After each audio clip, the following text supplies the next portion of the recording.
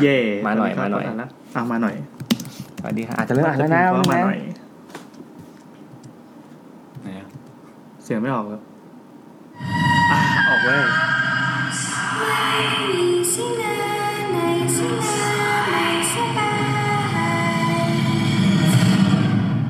โย่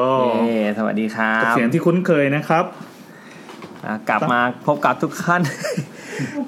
ไม่ราบรื่นเลยวะตื่นเต้นเอาใหม่5 4 3 2สวัสดีครับขอต้อนรับทุกคนเข้าสู่รายการ YouTube EP ที่34ผีตายโหงผมแซมนะครับแล้วผมแอนครับและแขกรับเชิญของเราวันนี้มีครับนัทครับเดี๋ยวดูนี่ดูมีเสื้อเดินเข้ามาใกล้หน่อยเขียนแล้วแขกรับเชิญด้วยนี่อ่านแบบว่ามันแบบกลับซ้ายเป็นขวาสวัสดีครับใช่ไหมแขกรับใช่เห็นแล้วนี่ไงเขาน่าจะทำแบบรถพยาบาลแขกรับเชิญเอางี้คนก็จะงงว่าแต่พี่เฟิร์นมา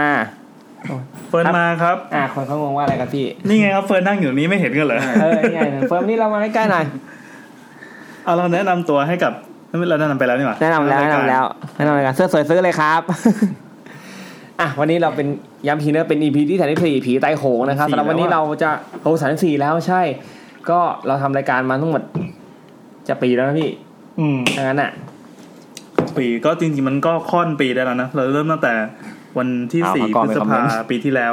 ประมาณ36อาทิตย์เพราะว่าพี่เว้นไป2อาทิตย์แล้วมี EP พิเศษของพิเศษอะไรที่เราอู้กันอีกจะอู้หน่อยนะอู้จ้างนะครับดูไกลๆจอเล็กเมื่อกี้อาจเป็นกงยูเดี๋ยวไกลกูเยอะเก็ตทอใช่ใหญ่ว่าเดี๋ยวยูได้ยินเดี๋ยวยูน้อยใจเราก่อนที่เราจะเข้าเรื่องเราพูดถึง Get Talk กันก่อนไหมใช่ๆมีอะไรครับมีอะไรจะพูดมั้ย Get Talk มีแล้ววะมีอะไรอัปเดตบ้างมั้ยGet Talk ครับตอนนี้เอางี้ดีกว่าวันเสาร์ที่28เนี่ยครับวันนี้เวลาในโลกจริงก็คือ25วันที่25เนอะครับ25มกราคม60ครับส่วนวันเสาร์ที่28เนี่ยครับผมเนี่ยแซมเนี่ยแล้วก็ยู Get Talk เนี่ยครับจะไปงานเสวนาเกี่ยวกับพอดแคสต์ที่ TK Park ครับเป็นงาน12ปี TK Parkซึ่งผมจะไปในตัวแทนของ YouTube และ Get Talk ส่วนยูเป็นพิธีกรในการถามผมเองแล้วก็มีครูทอมแล้วก็มีพี่แทนไทยจากวิดแคทขึ้นเวทีเดียวกันก็เรา4คนก็จะคุยกันเรื่องกับวงการพอดแคสต์ในเมืองไทยเนี่ยแหละครับเราเคยคุยกันแล้วครั้งหนึ่งใช่ไหมใช่แต่นี่เหมือนว่าที่ TK Park เหมือนกันถูกต้องแล้วนี่จะคุยอีกประเด็นนึงพูดชื่องานที่เสียมจะได้ครบลูกคราวที่แล้วชื่องานพอดทอล์กนะครับคราวนี้ชื่องานอะไร12ปี TK Park ครับเขาก็เชิญไปเนาะแต่ผมไม่ได้ไปใช่เพราะผมไม่อยากลดตัวไปพี่แอนไปต่างจังหวัดใช่แอนก็เลยอดนะครับก็ของผมเนี่ยไม่จะส่องเลยวะมืดๆแหละเดี๋ยวเราจะได้เหลือจินตนาการบ้างโอเคก็เวลาวันเสาร์นี้เวลาบ่าย 2 ถึงบ่าย 3นะครับเข้าฟรีที่ TK Park ใครแฟนๆ YouTube มาฟังกันได้มาสนุกกันได้เนาะเสาร์ที่28นี้บ่ายเท่าไหร่นะบ่าย 2 ถึงบ่าย 3เอาขนมเข้าไปได้มั้ยขนมมาได้ขนมมากินได้แล้วก็อีกอีเวนต์นึงวันศุกร์ที่27ก็คือก่อนวันเสาร์ใช่ก่อนวันเสาร์เวลา 20:00 นศุกร์นี้มะรืนนี้ใช่กตัญญูจะจัดงาน One Night Stand Up Comedy คือรวบรวมคอมเมดี้ครับมาเล่าเรื่องตลกให้ฟังซึ่งวันศุกร์นี้เป็นรอบซ้อมนะครับจัดที่เดอะสปอร์ตนาเดี๋ยวลองไปดูรายละเอียดในแฟนเพจของ YouTube เดี๋ยวผมแชร์มาวันศุกร์นี้ฟรีเข้าฟรีแต่ว่าถ้าถูกใจตลกเราก็หยอดตังค์ได้อันนี้เป็นรอบซ้อมใหญ่อาจจะมีสแตนด์อัพหลายคนรวมถึงผมก็ขึ้นด้วยเราเรื่องตลกนะครับอันนี้ก็ถ้าใครเบื่อเรื่องผีมาฟังเรื่องตลกก็ได้วันศุกร์เวลา 20:00 นนะเดี๋ยวเราแชร์รายละเอียดอีกทีนึงงานวันเสาร์นี่ชั่วโมงนึงนี่คือคุยทุกรายการเลยหรือว่า YouTube ชั่วโมงเดียวทุกรายการเลยชั่วโมงเดียวอันนี้จะเป็นงานเสวนามากกว่าอย่างคราวที่แล้วเราคือแบบทดลองจัดใช่พอดแคสต์จริงๆเลยท่ามกลางผู้ชม200คนอะไรเงี้ยใช่เลยมีคนบ่นมืดต้องเปิดไฟแล้วพี่มืดแหละดีแล้วเราอยากมืดๆว่ะก็อยากเห็นหน้าเราพี่อยากเห็นหน้าต้องการหน้ามาไหมคะต้องการค่ะต้องการมาเลยให้ไวแฟนคลับไปเยอะไหมพอดแคสต์ครั้งที่แล้วเยอะนะเยอะความคาดหมายมากๆเลยแต่ส่วนใหญ่มาของวิดแคสพอวิดแคสจัดเสร็จปั๊บทุกคนก็ลุกกันหมดเลยเหลือประมาณ3คนหน้าตรงตาแล้วทีว่าหน่อยๆอะไรเงี้ยได้ให้ YouTube อะไรวะมาเรียกผิดหรือเปล่าใช่วันนี้เรามาเข้าสู่ช่วงเราทักทายกันไหมคราวที่แล้วเป็นยังไงบ้างกับการไลฟ์ของเราครั้งแรกเราตื่นเต้นมากเลยจะบอกปกติไม่ใช่พวกแบบประมาณว่าเน็ตไอดอลที่พรีเซนต์นมลงบ่อยๆแต่เขาอยากเห็นหน้าพี่อยากเห็นหน้าก็จริงๆก็เหลือที่ไว้จินตนาการหน่อยไหมคือถ้าเห็นหน้าว่าอาจจะบอกว่าช่วยปิดไฟหน่อยค่ะก็แต่มาทางนี้มันมึนๆเนาะอาทิตย์แรกมันสว่างกว่านี้เพราะว่าหน้าจอเราเปิดใช่เพราะจอมันเป็นสีเทาเราเปิดกระดาษแบนไว้เดี๋ยวจะเปิดเป็น ดีขึ้นนะดีขึ้นมั้ยดีขึ้นไอ้พี่ปิดกระดาษแบนไปเลยพี่ช่วยดับไฟเหมือนเดิมหน่อยสิครับเอาวันนี้เนอะคราวที่แล้วโอเคแล้วค่ะขอบคุณค่ะคราวที่แล้วเรามีปัญหาเรื่องเสียงใช่สายแรกแต่พอฟังในซาวด์คลาวด์ปรากฏมันฟังได้ดีกว่าใช่อันนี้ไม่รู้เพราะอะไรเหมือนกันเพราะว่าระบบการอ่านมันอะไรเงี้ยคนละอย่างกันใช่ก็ขออภัยนะครับในความผิดพลาดที่เกิดขึ้นแต่ว่าตอนนี้เรามีอุปกรณ์อัดเสียงอย่างเทพอยู่อันนึงแซมช่วยหยิบมาหน่อยดิเราต้องขอบคุณผู้สนับสนุนที่ไอ้ข้างล่างนู้นกองนู้นทีมส่งมาให้อุปกรณ์อัดเสียงอย่างเทพที่นี่ครับคุณทีมส่งมาให้คุณทีมครับคือเขาเรียกว่าซาวการ์ดขอบพระคุณคุณทีมนะครับเราได้กล่าวชื่อท่านแล้วก็จะกล่าวถึงตลอดไปนะครับตราบใดที่ยังใช้ตัวนี้อยู่ตัวนี้ชื่อทีมแล้วกันแต่นี้ชื่อทีมแล้วเฮ้ยทีมมันไม่ติดจังเราตั้งชื่อซาวการ์ดชิ้นนี้ว่าทีมนะครับเพื่อเป็นเกียรติแก่คุณทีมใช่คุณทีมครับอุตส่าห์เอามาให้นะครับแล้วเราก็ไม่มีปัญญาใช้ครับเราสารภาพกันเลยว่าถ้าเรามาไลฟ์กันเนี่ยเรามาใส่หูฟังอะไรเงี้ยมันยังทำไม่เป็นเดี๋ยวคราวหน้าแซมอาจจะอัญเชิญซาวด์เอนจิเนียร์ประจำตัวมา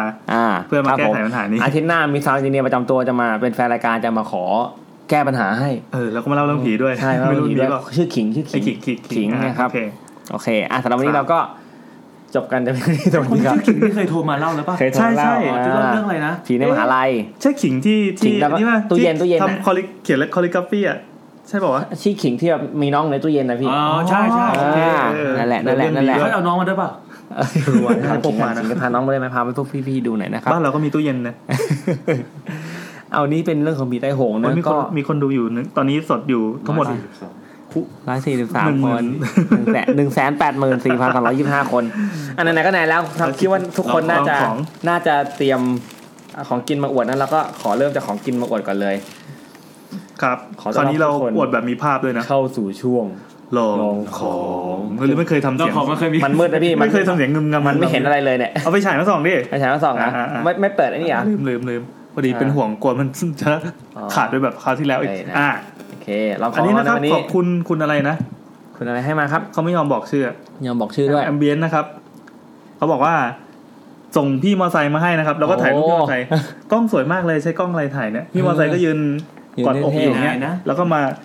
ตะโกนหน้าบ้านผมแล้วก็ปิ้นอยู่หน้าบ้านผมวิ่งของมาให้ขอบคุณมากครับบ้านใกล้เรือนเคียงกันเขาบอกว่าไม่อร่อยด่าแซมจริงเหรอวิจารณ์ได้เต็มที่ครับอันนี้เจ้าของร้านให้มาเพราะผมเอาเรื่องแหนมเนืองโรไปเล่าให้เขาฟังเหมือนเพื่อนจะเป็นเจ้าของอาหารชนิดนี้นะครับก็เลยแบบ NAPS take away a healthy Vietnamese fusion and Australian cafe เฮ้ยอยู่ที่มาก SCB Park Plaza West นะครับฝั่งตะวันตกมีส่วนลดอะไรป่ะถ้าเราเป็นแฟน YouTube อะไรเงี้ยฝากถามหน่อยฝากถามถ้าเขาตอบได้เขาตอบแต่เข้าใจว่าคงดูอยู่นะครับไปดูนี่คืออะไรวะเฮ้ยมันคือคล้ายๆฝาหอมมากอ่ะมันคือคล้ายๆก็คืออธิบายลักษณะนี้นะครับอันนี้มันเป็นไหนเห็นนะมันเป็นขนมเบื้องยวนเหรอมันเหมือนเป็นแหนมเนืองไม่ใช่เหมือนเป็นสลัดโลเราคนไม่มีความรู้เลยเขาเรียกว่าอะไรใครรู้บ้างครับเหมือนปากหม้อยวนจริงๆวันนี้ผมก็ลองกินอะไรแบบนี้ดูมาแล้วเมื่อเช้าเหมือนกันที่ตลาดกรมการข้าวในมอเกษตรตอนเช้าวันพุธชอบเข้าไปหาอะไรกินอันนี้ดูดีมากมันเป็นเหมือนอาหารฟิวชั่นข้างในก็มีหมูยอแล้วข้างนอกก็ห่อด้วยแผ่นแป้งบางๆนะแล้วก็เหมือนแป้งอัญชันด้วยแป้งอัญชันใช่แล้วก็มีผักมีอะไรข้างในแล้วก็จิ้มเนี่ยมันคือแหนมเนืองนั่นแหละคือแหนมเนืองเวอร์ชันแบบว่ากินง่ายที่ทำโรมาให้เรียบร้อยแล้วเป็นอะไรที่เฮลตี้มากที่สุดเท่าที่พี่เคยลองของใช่จริงๆลองขอแล้วว่าเรากินอะไรแบบพวกนี้บ้างก็ดีนะพี่คือผมเคยบอกไว้แล้วว่ามันโลกนี้มันน่าจะมีแหนมเนืองโรนะเพราะว่าจะได้แก้ปัญหาเรื่องการกินแหนมเนืองที่ดูอาจจะเลอะเทอะไปเขาก็เลยส่งมาครับเหมือนฟ้าประทานมันเหมือนก๋วยเตี๋ยวลุยสวนป่ะนี่คุณบอกว่ามันคือบ่อเปี๊ยะยวนบ่อเปี๊ยะยวนโทรศัพท์หรือเนี่ยทำไมมันแตกมันตกมันแตกบ่อเปี๊ยะยวนนะครับพี่แอนลองเลยบ่อเปี๊ยะยวนนะครับ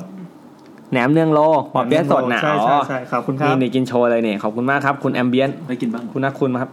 นี่กินก่อนที่ทางเฟิร์นจะมางงเฟิร์นไม่กินหรอกมันเป็นผักเฟิร์นไม่กินผักสัตว์กินเนื้อนี่เผลอกดสเปซบาร์มันจะมาหยุดมันเนี่ยระวังไปโดนนะเดี๋ยวหยุดขอขยับไปเลยมันมีผักเลยมีแอปเปิ้ลด้วยถ้าใครชอบกินแอปเปิลก็เลือกแกะเอาเฉพาะแอปเปิลกินนะได้ยินนะบ่อยเฟิร์นมาพี่อร่อยมากก็อยู่ด้วยคือเขาต้องไปซื้อที่ร้านเท่านั้นหรือว่าเขาส่งทางเฟซเขาส่งนี่มีเฟิร์นไม่ต้องกินนะเฟิร์นไม่กินผักหรอกเมื่อกี้บอกชื่อร้านเลยนะ NAPS เป็น ATS นะครับ SCB Park Plaza West ฝั่งตะวันตกถ้าไป SCB Park คนนี้จะนรกมากเพราะว่ากลายเป็นวงเวียนไปแล้วแยกรัชโยธินนะรายการที่ซื้อได้ด้วยของกินจริงๆจริงๆแล้ววันนี้เราจะต้องมีสปอนเซอร์อีกท่านหนึ่งคือเอาไอติมมาให้เขาบอกว่าเขาเทนี่เลยอยู่เขาเทไว้ดังนั้นเดี๋ยวก่อนเราจะไม่พูดถึงเขาเดี๋ยวเผื่อเขาหน้าเขาจะได้ส่งมาอีกโอเคมีอะไรมากินอีกมาไม่มีนี่ใช่ไหมไม่มีเลยไอเพชรนะไม่มีเลยอ๋อวันนี้ผมรีบออกจากออฟฟิศ2 ทุ่มเมื่อมาให้ทันโอเคผมมีนี่ไปอุตรดิตถ์มามีหนมไปอุตรดิตถ์มาแล้วคราวนี้ผมแวะนครสวรรค์เป็นโมจิถ้าใครเคยผ่านนครสวรรค์เนี่ยครับโมจิพวกแม่กุหลาบหรืออะไรเงี้ยผมว่ามันไม่อร่อยเหรอว่าอันนี้จันทบุรีอร่อยสุดซึ่งมันไม่มีสาขาเว้ยมันมีอยู่ที่เดียวคือนครสวรรค์ซึ่งอันนี้ผมวันนี้เลือกเอาตัวทุเรียนกับถั่วมากินได้ครับแต่จริงๆแล้วผมชอบไส้มะพร้าวที่สุดแต่ผมกลัวว่ามันหวานไปแล้วอันนี้ซื้อเองนะพี่2 คนไม่ชอบซื้อเองไม่ได้มีสปอนเซอร์ครับตามมาริซอนคือต้องจันทบุรีเหรอต้องจันทบุรีเท่านั้นผมเคยยินว่าเนี่ยยี่ห้อนี้อร่อยไอ้รุ่นนี้ยี่ห้อนี้อร่อยมากมันมีวางขายตามร้านอื่นๆด้วยไม่มีครับเอ้าเหรอใช่แต่คราวนี้เนี่ยพอผมลองกินแล้วผมรู้สึกว่าเมื่อ10 ปีที่แล้วอร่อยกว่าแต่อันนี้ก็ยังอร่อยอยู่นะอันนี้ส่วนอันนี้ขนมปังสังขยาอุทัยธานีหรือเปล่าเปล่าครับอันนี้อร่อยกว่าอุทัยธานีครับที่อุตรดิตถ์ชื่ออะไรคุณหญิงหรือคุณนายสักอย่างนี่แหละคุณนายใช่คุณนายนะครับอันนี้ใครผ่านอุตรดิตถ์เส้นบรมอาจอ่ะมั้งชื่อถนนเส้นนั้นมั้งครับมันจะมีขายอยู่อันนี้กล่องละ50 บาทมันจะมีแบบอันใหญ่กับอันเล็กแต่ผมเห็นอันเล็กมันพอดีคำอ่ะมันน่าจะอร่อยกว่าแต่ผมกินแล้วอร่อยจริงคือซื้อมาตั้งแต่วันอาทิตย์เขาบอกว่าเก็บในตู้เย็นน่ะได้ประมาณ7 วันแต่ความอร่อยมันจะดรอปลงเรื่อยๆซึ่งอันนี้มัน3 วันละต้องรีบกินแล้วนะมันจะดรอปกินแล้วอ่ะอันนี้เฟิร์นก็ไม่กินใช่ไหมอันนี้โอเคแล้วก็มีอีกอันนึงอันนี้หาซื้อที่ไหนไม่ได้เดี๋ยวเล่าก่อนผมไปอุตรดิตถ์เพราะว่าไปงานแต่งงานของเพื่อนแล้วเพื่อนมันมีน้องชายเป็นเชฟเบเกอรี่ซึ่งค่อนข้างดังอยู่เป็นอาจารย์สอนด้วยเขาก็เลยทำไอ้นี่ทำฟุตเค้กอะเป็นของชำร่วยของแกะต้องคือเราไม่เคยกินตัวของชำร่วยที่แบบเป็นของกินนะแล้วทำฟุตเค้กซึ่งแบบหาซื้อไหนไม่ได้เขาทำงานนี้โดยเฉพาะอ๋อนี่ไม่ได้มาขโมยมาจากงานแต่งนะแม่เขาบังคับให้บอกว่าเอามาเลยเยอะๆอะไรอย่างงี้ซึ่งข้างในมันจะดูน่ากินมากแต่ผมแกะให้ดูอันนี้ซื้อเองเนาะซื้อเองหมดเลยจริงๆรายการเราอันนี้ฟุตเค้กเป็นประมาณนี้จะบอกว่ารายการเรารับสปอนเซอร์เหมือนกันนะเห็นอย่างนี้เราไม่ได้ดูมีศักดิ์ศรีอะไรมากมายเราทำเพื่อเงินก็ได้ให้เป็นตังค์ก็ได้แต่อันนี้มันเละไปนิดนึงน้ำใจก็ได้ครับนิดละครับนี่ประมาณนี้มันจะเสียไหมอ่ะเพราะมันดูเป็นไม่เสียครับมันผมเก็บในตู้เย็นได้ตลอดน่ากินเก็บได้นานอยู่เหมือนกันแต่พอมาถึงนี่ก็บูดแล้วใช่บูดเรียบร้อยมีอะไรบ้างเอานี่พี่อันบ็อกซิ่งแล้วอันบ็อกมาแล้วครับดูครับอันนี้เป็นทุเรียนใช่ไหมทุเรียนไข่เค็มครับถ้าทุเรียนเนี่ยแปลกทุเรียนแม่งขายกล่องละ100หน้าอื่นมันขายกล่องละ50เฮ้ยทุเรียนมันแพงกว่าต้นทุนแพงกว่าจริงครึ่งนึงเลยเพราะว่าอย่างไอติมโพลาร์สล็อตที่พี่เขาทำเนี่ยทุเรียนอ่ะเขากดราคาขึ้นแบบแพงเหี้ยเลยใช่เพราะเขาใช้เนื้อทุเรียนทำจริงอันนี้เนี่ยผมลองอันนี้สังขยาดีกว่าชอบกินเป็นคนที่ชอบกินสังขยามากผมอันนี้มี2 อันเป็นสังขยาใบเตยกับที่มันเป็นเหลืองๆแล้วสังขยาไข่หรือเปล่าจุดต่างที่เห็นนะคือขนมปังมันนุ่มมากอ่ะนี่3 วันแล้วนะขนมปังมันนุ่มมากๆ2 วันนะเห็ดขึ้นเป็นต้นเลยสีเขียวได้สังขยาแล้วไม่ใช่นี่โหขนมปังมันนุ่มมากจริงมันนิ่มแบบว่ามันไข่แดงใหญ่มากยี่โมจิยี่ห้อนี้ใช่ไข่แดงใหญ่มากเลยอันนี้เดี๋ยวจะแกะไส้ดูก่อนเนี่ยแต่สมัยก่อนนี่แป้งบางกว่านี้อีกนะนี่ไส้นี่ให้ดูไส้เยอะกว่ายูโรคัตตัดเค้กอ่ะพี่แอนเลิกลดความอ้วนแล้วเหรอครับอร่อยปะอร่อยมากมันแห้งนี่ไม่กินข้าวเลยนะตั้งแต่ตอนเย็นแล้วเฟิร์นมาอีกอ่ะเหลือไอ้เฟิร์นด้วยไม่เอามาช้าก็อดเฟิร์นบอกไม่ชอบกินสังขยาใช่หมดแล้วใช่ไหมครับหมดแล้วผมมีแค่นี้โอเคผมไม่มีเลยครับผมมาตัวเปล่าเลยเนี่ยบอกเฟิร์นให้เฟิร์นแม่ซื้ออะไรมาด้วยเฟิร์นแม่ซื้ออะไรมาลูกชิ้นอะไรเงี้ยได้ป่ะเฟิร์นแม่ซื้ออะไรมาหน่อยนะอันนี้มีน้ำนะโอเคอ่ะมาจบช่วงลองของเลยอันนี้อันนี้ไส้อะไรสักอย่างนึงอ่ะ14 นาทีแล้วไม่เกิน15 นาทีแล้วกันเพื่ออรรถรสโอเคครับ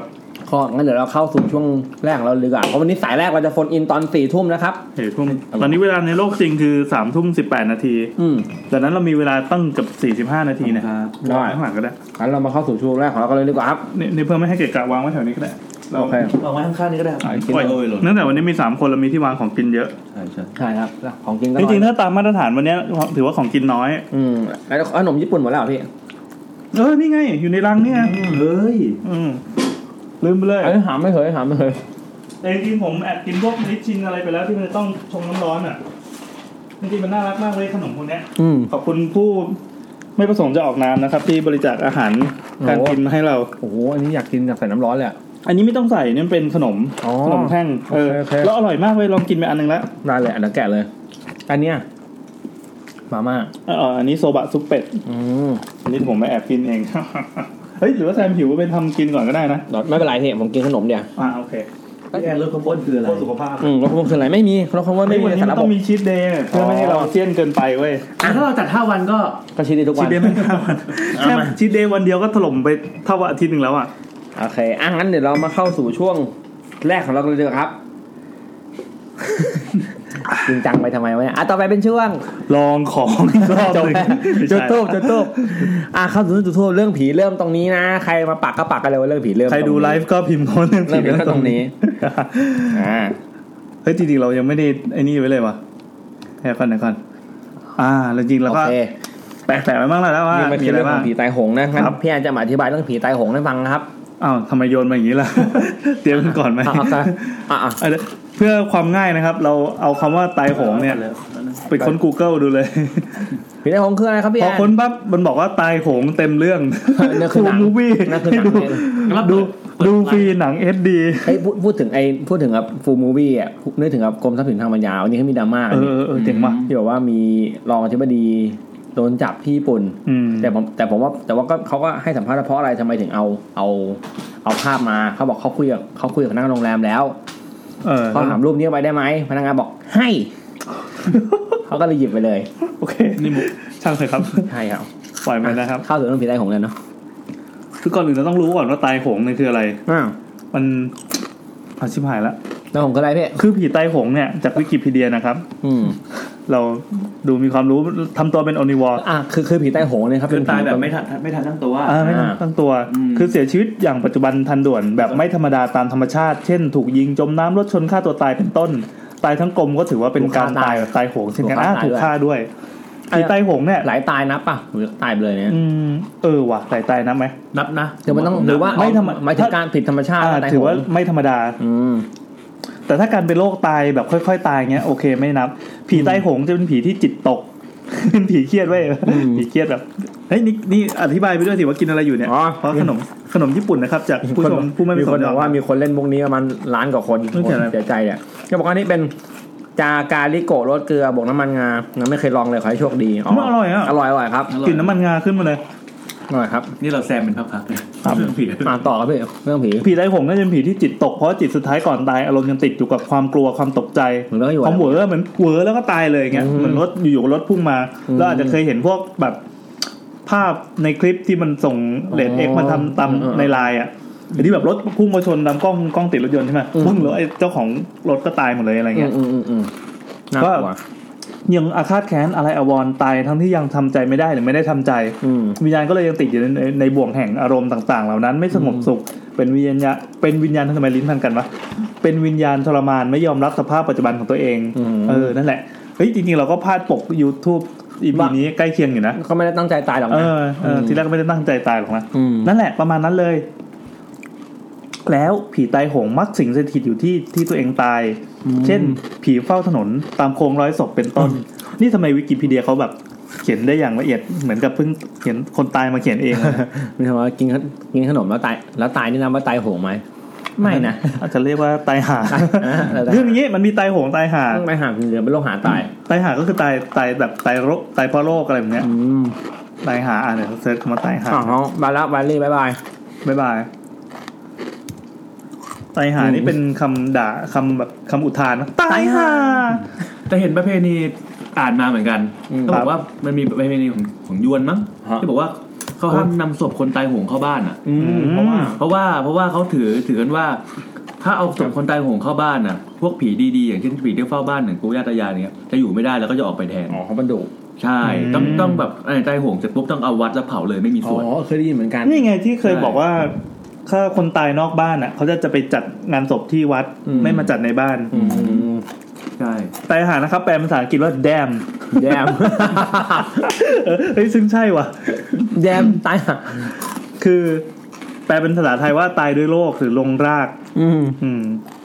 ก็เมื่อก่อนก็เป็นโรคหาอะไรที่ตายกันทีละเยอะเป็นเบื่ออย่างเงี้ยก็คือตายค่ะแยมว่าแยมนะแยมอยู่แดงเข้าไปว่าเขื่อนนะครับโอเคอ้าว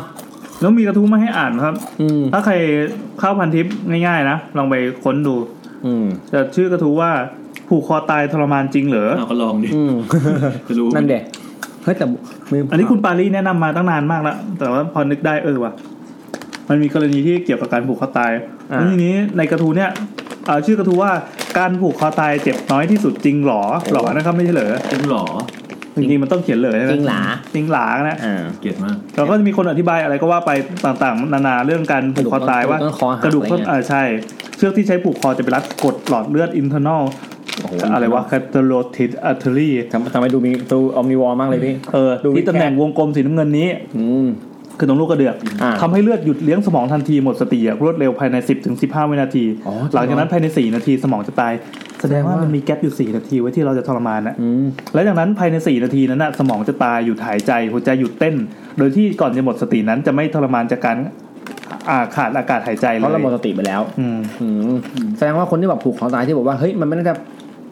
ท่าพิสดารทำไมตายวะเช่นแบบนั่งคุกเข่ากับพื้นแล้วผูกคอตายทำไมตายอธิบายแล้วคือเพราะมีไอ้หลอดเลือดใหญ่หลอดเลือดแดงเนี่ยที่โดนกดเหมือนกับถ้าเคยดูไม้ปั้มเนี่ยมันจะเป็นท่าสลิปเปอร์โฮที่บอกมาล็อกคอแล้วก็หลับแป๊บนึงอะไรเงี้ยตายปะวะไม่ตายคือมันหลับไปเลยเขาก็ปล่อยนะพี่ก็คือถือว่าเหมือนโดนปิดไฟแป๊บนึงแล้วก็วิ่งขึ้นมาใหม่อะไรประเด็นของกระทู้นี้ก็คือมันมีความเห็นที่10คือทุกคนอธิบายวิทยาศาสตร์ไว้อ่านให้ฟังเลยแล้วกันครับผมตอนเด็กๆเคยเล่นครับอันนี้จากคุณแคมปัสนะตอนเด็กเคยเล่นครับเกือบตายจริงทันทีที่คอพาดเข้าเชือกเนี่ยเก้าอี้ก็ล้มมือ2ข้างกำเชือกวิ่งเข้าร่องคางเจ็บมากผมคำว่าร่องคางนี่แม่งพยายามดึงเชือกลงล่างให้หลุดจากร่องคอแต่ก็ไม่หลุดพยายามแหงนหน้าให้เชือกหลุดจากร่องคอพอแหงนไปเชือกด้านหลังก็ดันศีรษะด้านหลังแหงนคอไม่ได้เชือกไม่หลุดออกจากร่องคออีกเริ่มหมดแรงแขนไม่มีแรงเริ่มผ่อนแรงแขนเชือกรัดลูกกระเดือกเจ็บมากยิ่งเจ็บยิ่งหมดแรงจะยอมแพ้แล้วก็คิดว่าเฮ้ยถ้ายอมแพ้ไปเนี่ยตายจริงแน่ก็เลยเกิดความคิดแวบขึ้นมาว่าในเมื่อเอาเชือกออกจากร่องคอไม่ได้ก็พลิกตัวเอาท้ายทอยรับเชือกไว้แทนอะไรประมาณนั้นนะรวบรวมกำลังครั้งสุดท้ายถ้าไม่ไหวก็ตายแน่เกร็ง2แขนเกร็งแขน2ข้างสุดแรงทั้งหมดทั้งตัวยกตัวขึ้นเอาหัวหมุนตัวท้ายทอยรับเชือกก็สำเร็จประมาณนี้เอาคือเปลี่ยนตำแหน่งนิดนึงแล้วก็เอาเชือกช่วยเอาคอช่วยรู้สึกดีขึ้นมาหน่อยไม่เจ็บอะไรแต่หมดแรงแล้วช่วยตัวเองไม่ได้แล้วรอคนมาช่วยอย่างเดียวจนน้าสาวเดินเข้ามาในบ้านผมก็ร้องช่วยด้วยแต่ตัวขยับไม่ได้น้าเดินมาเห็นร้องวิ่งออกจากบ้านไปอ้าวเฮ้ยจะไปทำอย่างนี้เนี่ยผมห้อยอยู่พักนึงตาก็เข้ามาอุ้มลงจากเชือกผมเพลียมากนอนหลับตาอีกพักนึงแล้วก็ลุกขึ้นมายายเห็นผมลุกขึ้นมาก็ร้องวีดเลยเดี๋ยวนั้นนะรู้สึกจะมีอะไรต่อแล้วก็มีคนมาถามว่าจำได้ไหมครับว่าทำไมถึงเริ่มคิดเล่นอะไรแบบนี้เขาก็ตอบว่าพูดตามตรงนะครับมีเสียงผู้หญิงยุให้ทำตอนที่ผมเอาท้ายทอยรับแล้วเขาพูดว่าทำไมไม่ออกมาสักทีรอนานแล้วนะของเขาแป๊บเดียวเองเขารอไม่ไหวแล้วก็ไปครับคืออยู่ๆก็พลิกเนื้อหาของกระทู้นี่ไปเลยจากวิทยาศาสตร์ร้อนไปเลยครับเรื่องผีเลยอ่ะก็ตอนนี้ยังมีอาการได้ยินเสียงแบบนี้อยู่ไหมครับก็มีครั้งนั้นครั้งเดียวแล้วก็จบเลยแล้วก็เขาก็ไปเขาเป็นใครวะอยู่ก็เล่าประสบการณ์ของตัวเองก็เน็ตหายยังอยู่โอ้โหนึกภาพออกเลยตะบนน้องโบประมาณนั้นครับน้องโบอยากกินซาลาเปาแต่ว่าวันหลังฝากซื้อนะแล้วทีนี้ไอ้เรื่องฆ่าตัวตายเนี่ยไหนๆเราวนเรื่องฆ่าตัวตายแล้วมันจะมีอีกก็คือมันมีการไลฟ์ฆ่าตัวตายเว้ยเคยเป็นข่าวอยู่ใช่อย่างข่าวสดนะครับลอง Google นะครับช็อกโลก39ไลฟ์สตรีมตอนนั้นยังใช้คำว่าไลฟ์สตรีมนะเพราะว่า Facebook ยังไม่เปิดไลฟ์อันนี้คือข่าวเมื่อแฉโดนขืนใจก่อนฆ่าตัวตายสดๆแล้วก็มีคลิปด้วยก็มีคลิปก็นั่นแหละเขาบอกว่าหญิงสาวในคลิปวิดีโอหญิงสาวบอกว่าเธอถูกข่มขืนและผู้ที่กระทำก็คือแฟนเก่าของเธอซึ่งถ่ายคลิปวิดีโอแชร์ไปบนอินเทอร์เน็ตด้วยแล้วก็โพสต์บอกว่าฉันจะตามหลอกหลอนคุณไปตลอดทั้งวันทั้งคืนหลังที่ตายแล้วคือใช้โพลิซิโคปซึ่ง YouTube เราเคยทำกันอันนี้เป็นของเมืองนอกนะเมืองไทยก็มีแล้วก็หลายคนมีแถวบ้านพี่แอนด้วยเป็นยามอะไรแบบนั้นนะเว้ยแบบอย่าไปดูเลยแถวบ้านพี่แอนเลยเป็นยามอยู่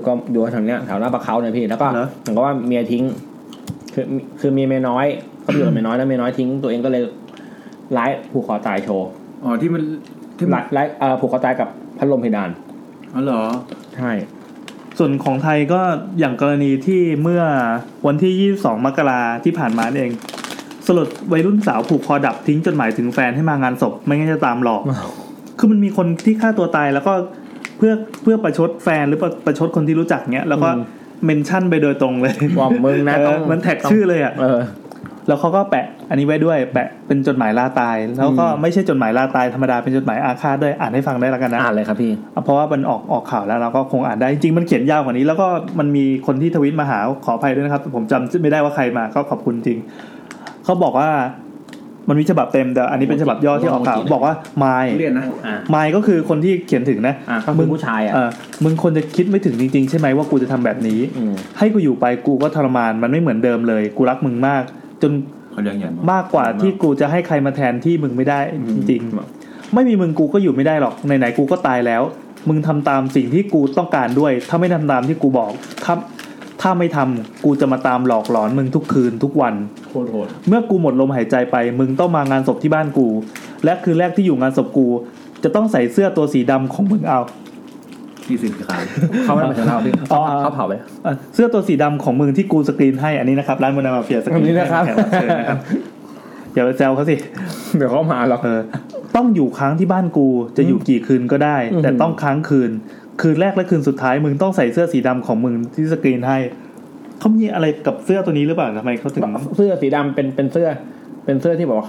เขาคู่กับแฟนสกินมาด้วยกันเสื้อคู่สกินร้านพี่หรือเปล่าประมาณนั้นไม่รู้เหมือนกันนะไม่แน่ใจนะครับผมนั่นแหละแล้วจริงๆมันมีฉบับเต็มอ่ะเขาจะมีพูดถึงเขาพูดถึงการเก็บศพว่าเหมือนบอกยายว่าให้เผาแค่ให้เก็บศพไว้9 วันอ๋อเหรอนี่ข่าวเดียวกันใช่ใช่แต่ยายว่าไม่มีปัญญาหรอก5 วันก็เต็มที่แล้วคือตายแล้วยังให้คนอื่นเดือดร้อนอีกนะครับอันนี้ไม่โอเคแล้วข่าวว่าไงต่อคืออย่างญี่ปุ่นเวลาเขาตายเขาอุตส่าห์ไปตายในป่า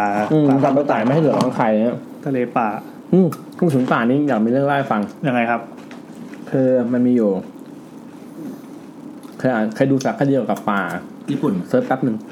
แปลเล่าเรื่องอื่นก่อนคือผมเพิ่งอ่านการ์ตูนเนี่ยคุณครูพันตัวหยิบมาให้หน่อยดิเป็นที่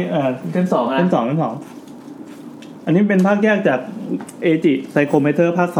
2แล้วมันก็ดันมีภาคแยกอีกถ้าใครที่อ่านการ์ตูนเอจิจะชอบเรื่องนี้มากชอบมันจะมีตัวขโมยซีนตัวนึงเป็นผู้ชายอ้วนๆตุ๊ๆแล้วก็โรคจิตอ่ะชอบแต่งหญิงแล้วก็จะขืนขึ้นเงี้ยวันนึงเขาก็เหมือนแบบชีวิตตัวเองจะหมดความหมายจะไปฆ่าตัวตายเงี้ยก็เลยเดินเข้าไปในป่าเขาเรียกว่าทะเลป่าวิบูลย์กิจไม่รู้เขาภาษาญี่ปุ่นเขาเรียกว่าอะไรนะ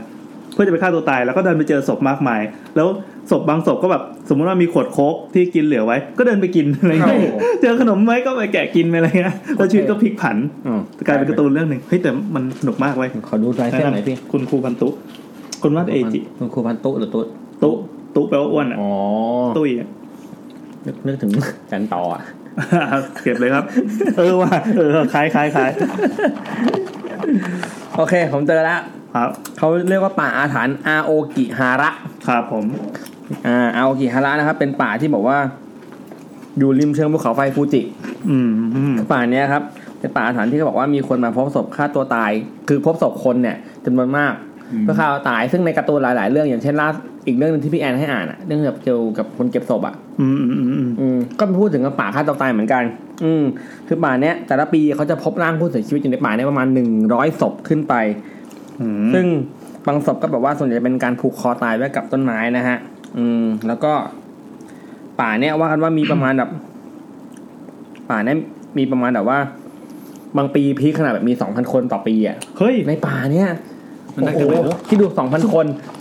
ปีนึงมีมันเดินไม่เหยียบกันหรือไงวะปีนึงมี365 วันนั่นแปลว่าในแต่ละเดือนจะมีคนฆ่าตัวตายทั้งหมดแต่ละวันแล้วกันแต่ละวันมีคนฆ่าตัวตายมัน5 คน5 คนครึ่งครับพี่จริงคือ6 คนแล้วมีไม่ตาย1 คนโทษทีมันอันนี้เป็นอัตราเฉลี่ยฆ่าตัวตายเฉลี่ยทั้งปีของญี่ปุ่นคือ 2,000 คนก็เฉลี่ยคือวันนึงมีคนฆ่าตัวตาย5 คนนี่แหละแต่ว่าใน5 คนนี่อาจจะมีทั้ง1 คนที่แบบไปที่ป่านี้อันนี้นะฮะส่วนสาเหตุที่เขาบอกว่าคนไปฆ่าตัวตายที่ป่านี้ก็คือบางคนเนี่ยผิดหวังในชีวิตก็เลยไปฆ่าตัวตายใช่บางคนแบบว่าจุดมีความผิดพลาดของตัวเองอะไรบางอย่างที่ต้องรับผิดชอบด้วยชีวิตก็เลยไปฆ่าตัวตายที่เพื่อแบบเพื่อถ่ายเพื่อล้างความอับอายแล้วกันประมาณนี้เหมือนอารมณ์แบบว่าเป็นนักรบหาอะไรคดีตัวเองแต่เราแบบ ควานทองอาจจะแบบว่าคือมันเป็นค่านิยมของสังคมญี่ปุ่นที่พอมีอะไรผิดปั๊บต้องอย่างเงี้ยเช่นถ้าสมมติไปเอาอะไรของเอาภาพเขียนอื่นมาอะไรเงี้ยเนาะแล้วก็มีปัญหาอะไรเงี้ยลาออกก็บอกว่าติดคุกก็บอกโอเคแล้วก็ทำไมป่าเนี้ยอาโอกิฮาระเนี่ยกลายเป็นสถานที่ยอดนิยมเป็นAOEทุกทีอาโอกิฮาระเนี่ยที่ดึงดูดให้คนจิตใจที่อ่อนไหวพ่ายแพ้ป่าAOEโซระขอบคุณครับไม่ใช่ไหนคุณบอกคุณไว้ได้มาเล่าเรื่องป่าต่อโหอย่าเพิ่งขัดเลยเขาบอกว่าทำไมต้องเลือกป่านี้อาจจะเป็นเพราะว่าป่าเนี้ยเล่าไปอย่าเลยสิอิ่มพอดีคือป่าเนี้ยมันมีคืออาจจะเป็นมันก่อนหน้านั้นมันมีอิทธิพลของนวนิยายเรื่องนึงชื่อว่าคุโรอิจูไคกับภาพยนตร์เรื่องอิโคอุมิซึ่งพูดถึงคู่รักที่เข้าไปฆ่าตัวตายในป่าเนี้ยเพราะเขาบอกว่าถ้าไปฆ่าตัวตายในป่านี้จะอยู่ด้วยกันชั่วนิรันดร์คนก็โอเคมันเวิร์กเราไปฆ่าตัวตายในป่านี้ด้วยกันแล้วกันเวิร์กหรออะไรอย่างงี้ควานท้องเจ็บปวดมาใช่น่าจะเจ็บแต่ขนาดเข็มทิ่มยังเจ็บเลยกลัวเข็มด้วยแมวกัดยังเจ็บเลยแมวกัดยังเจ็บเลยอ่ะแล้วก็เลยอาจจะเป็นค่านิยมเป็นผิดที่แบบเฮ้ยโอเคที่น่าจะโอเคในการตายมันเงียบมากมันน่ากลัวมากๆบางคนไม่มีใครมาขัดขวางเราหรอกอะไรเงี้ยครับก็เลยไปฆ่าที่นี่อีกชื่อนึงของป่านี้ครับมีชื่อเรียกอย่างที่พี่แอนบอกว่าคือทะเลป่านี่อ๋อเหรอเขาเรียกอย่างนี้เลยใช่ทะเลป่าเขาบอกว่าป่าเนี้ยน่าจะเป็นที่อยู่ของวิญญาณต้นไม้ซึ่งแบบจะคอยดูดพลังงานจากสิ่งมีชีวิตที่เข้ามาในป่านี้เนาะเหมือนยิ่งเข้าไปยิ่งดาร์กนี่ป่ะใช่ยิ่งเข้าไปยิ่งรู้สึกแบบว่าตัวเองรู้สึกว่าโดนธรรมชาติล้อมรอบกดดันทำให้รู้สึกเหมือนตัวเล็กลงเลยจนเรารู้สึกอยากจะพ่ายแพ้แล้วก็ผูกคอตายเลยดีกว่าอะไรอย่างเงี้ยครับผม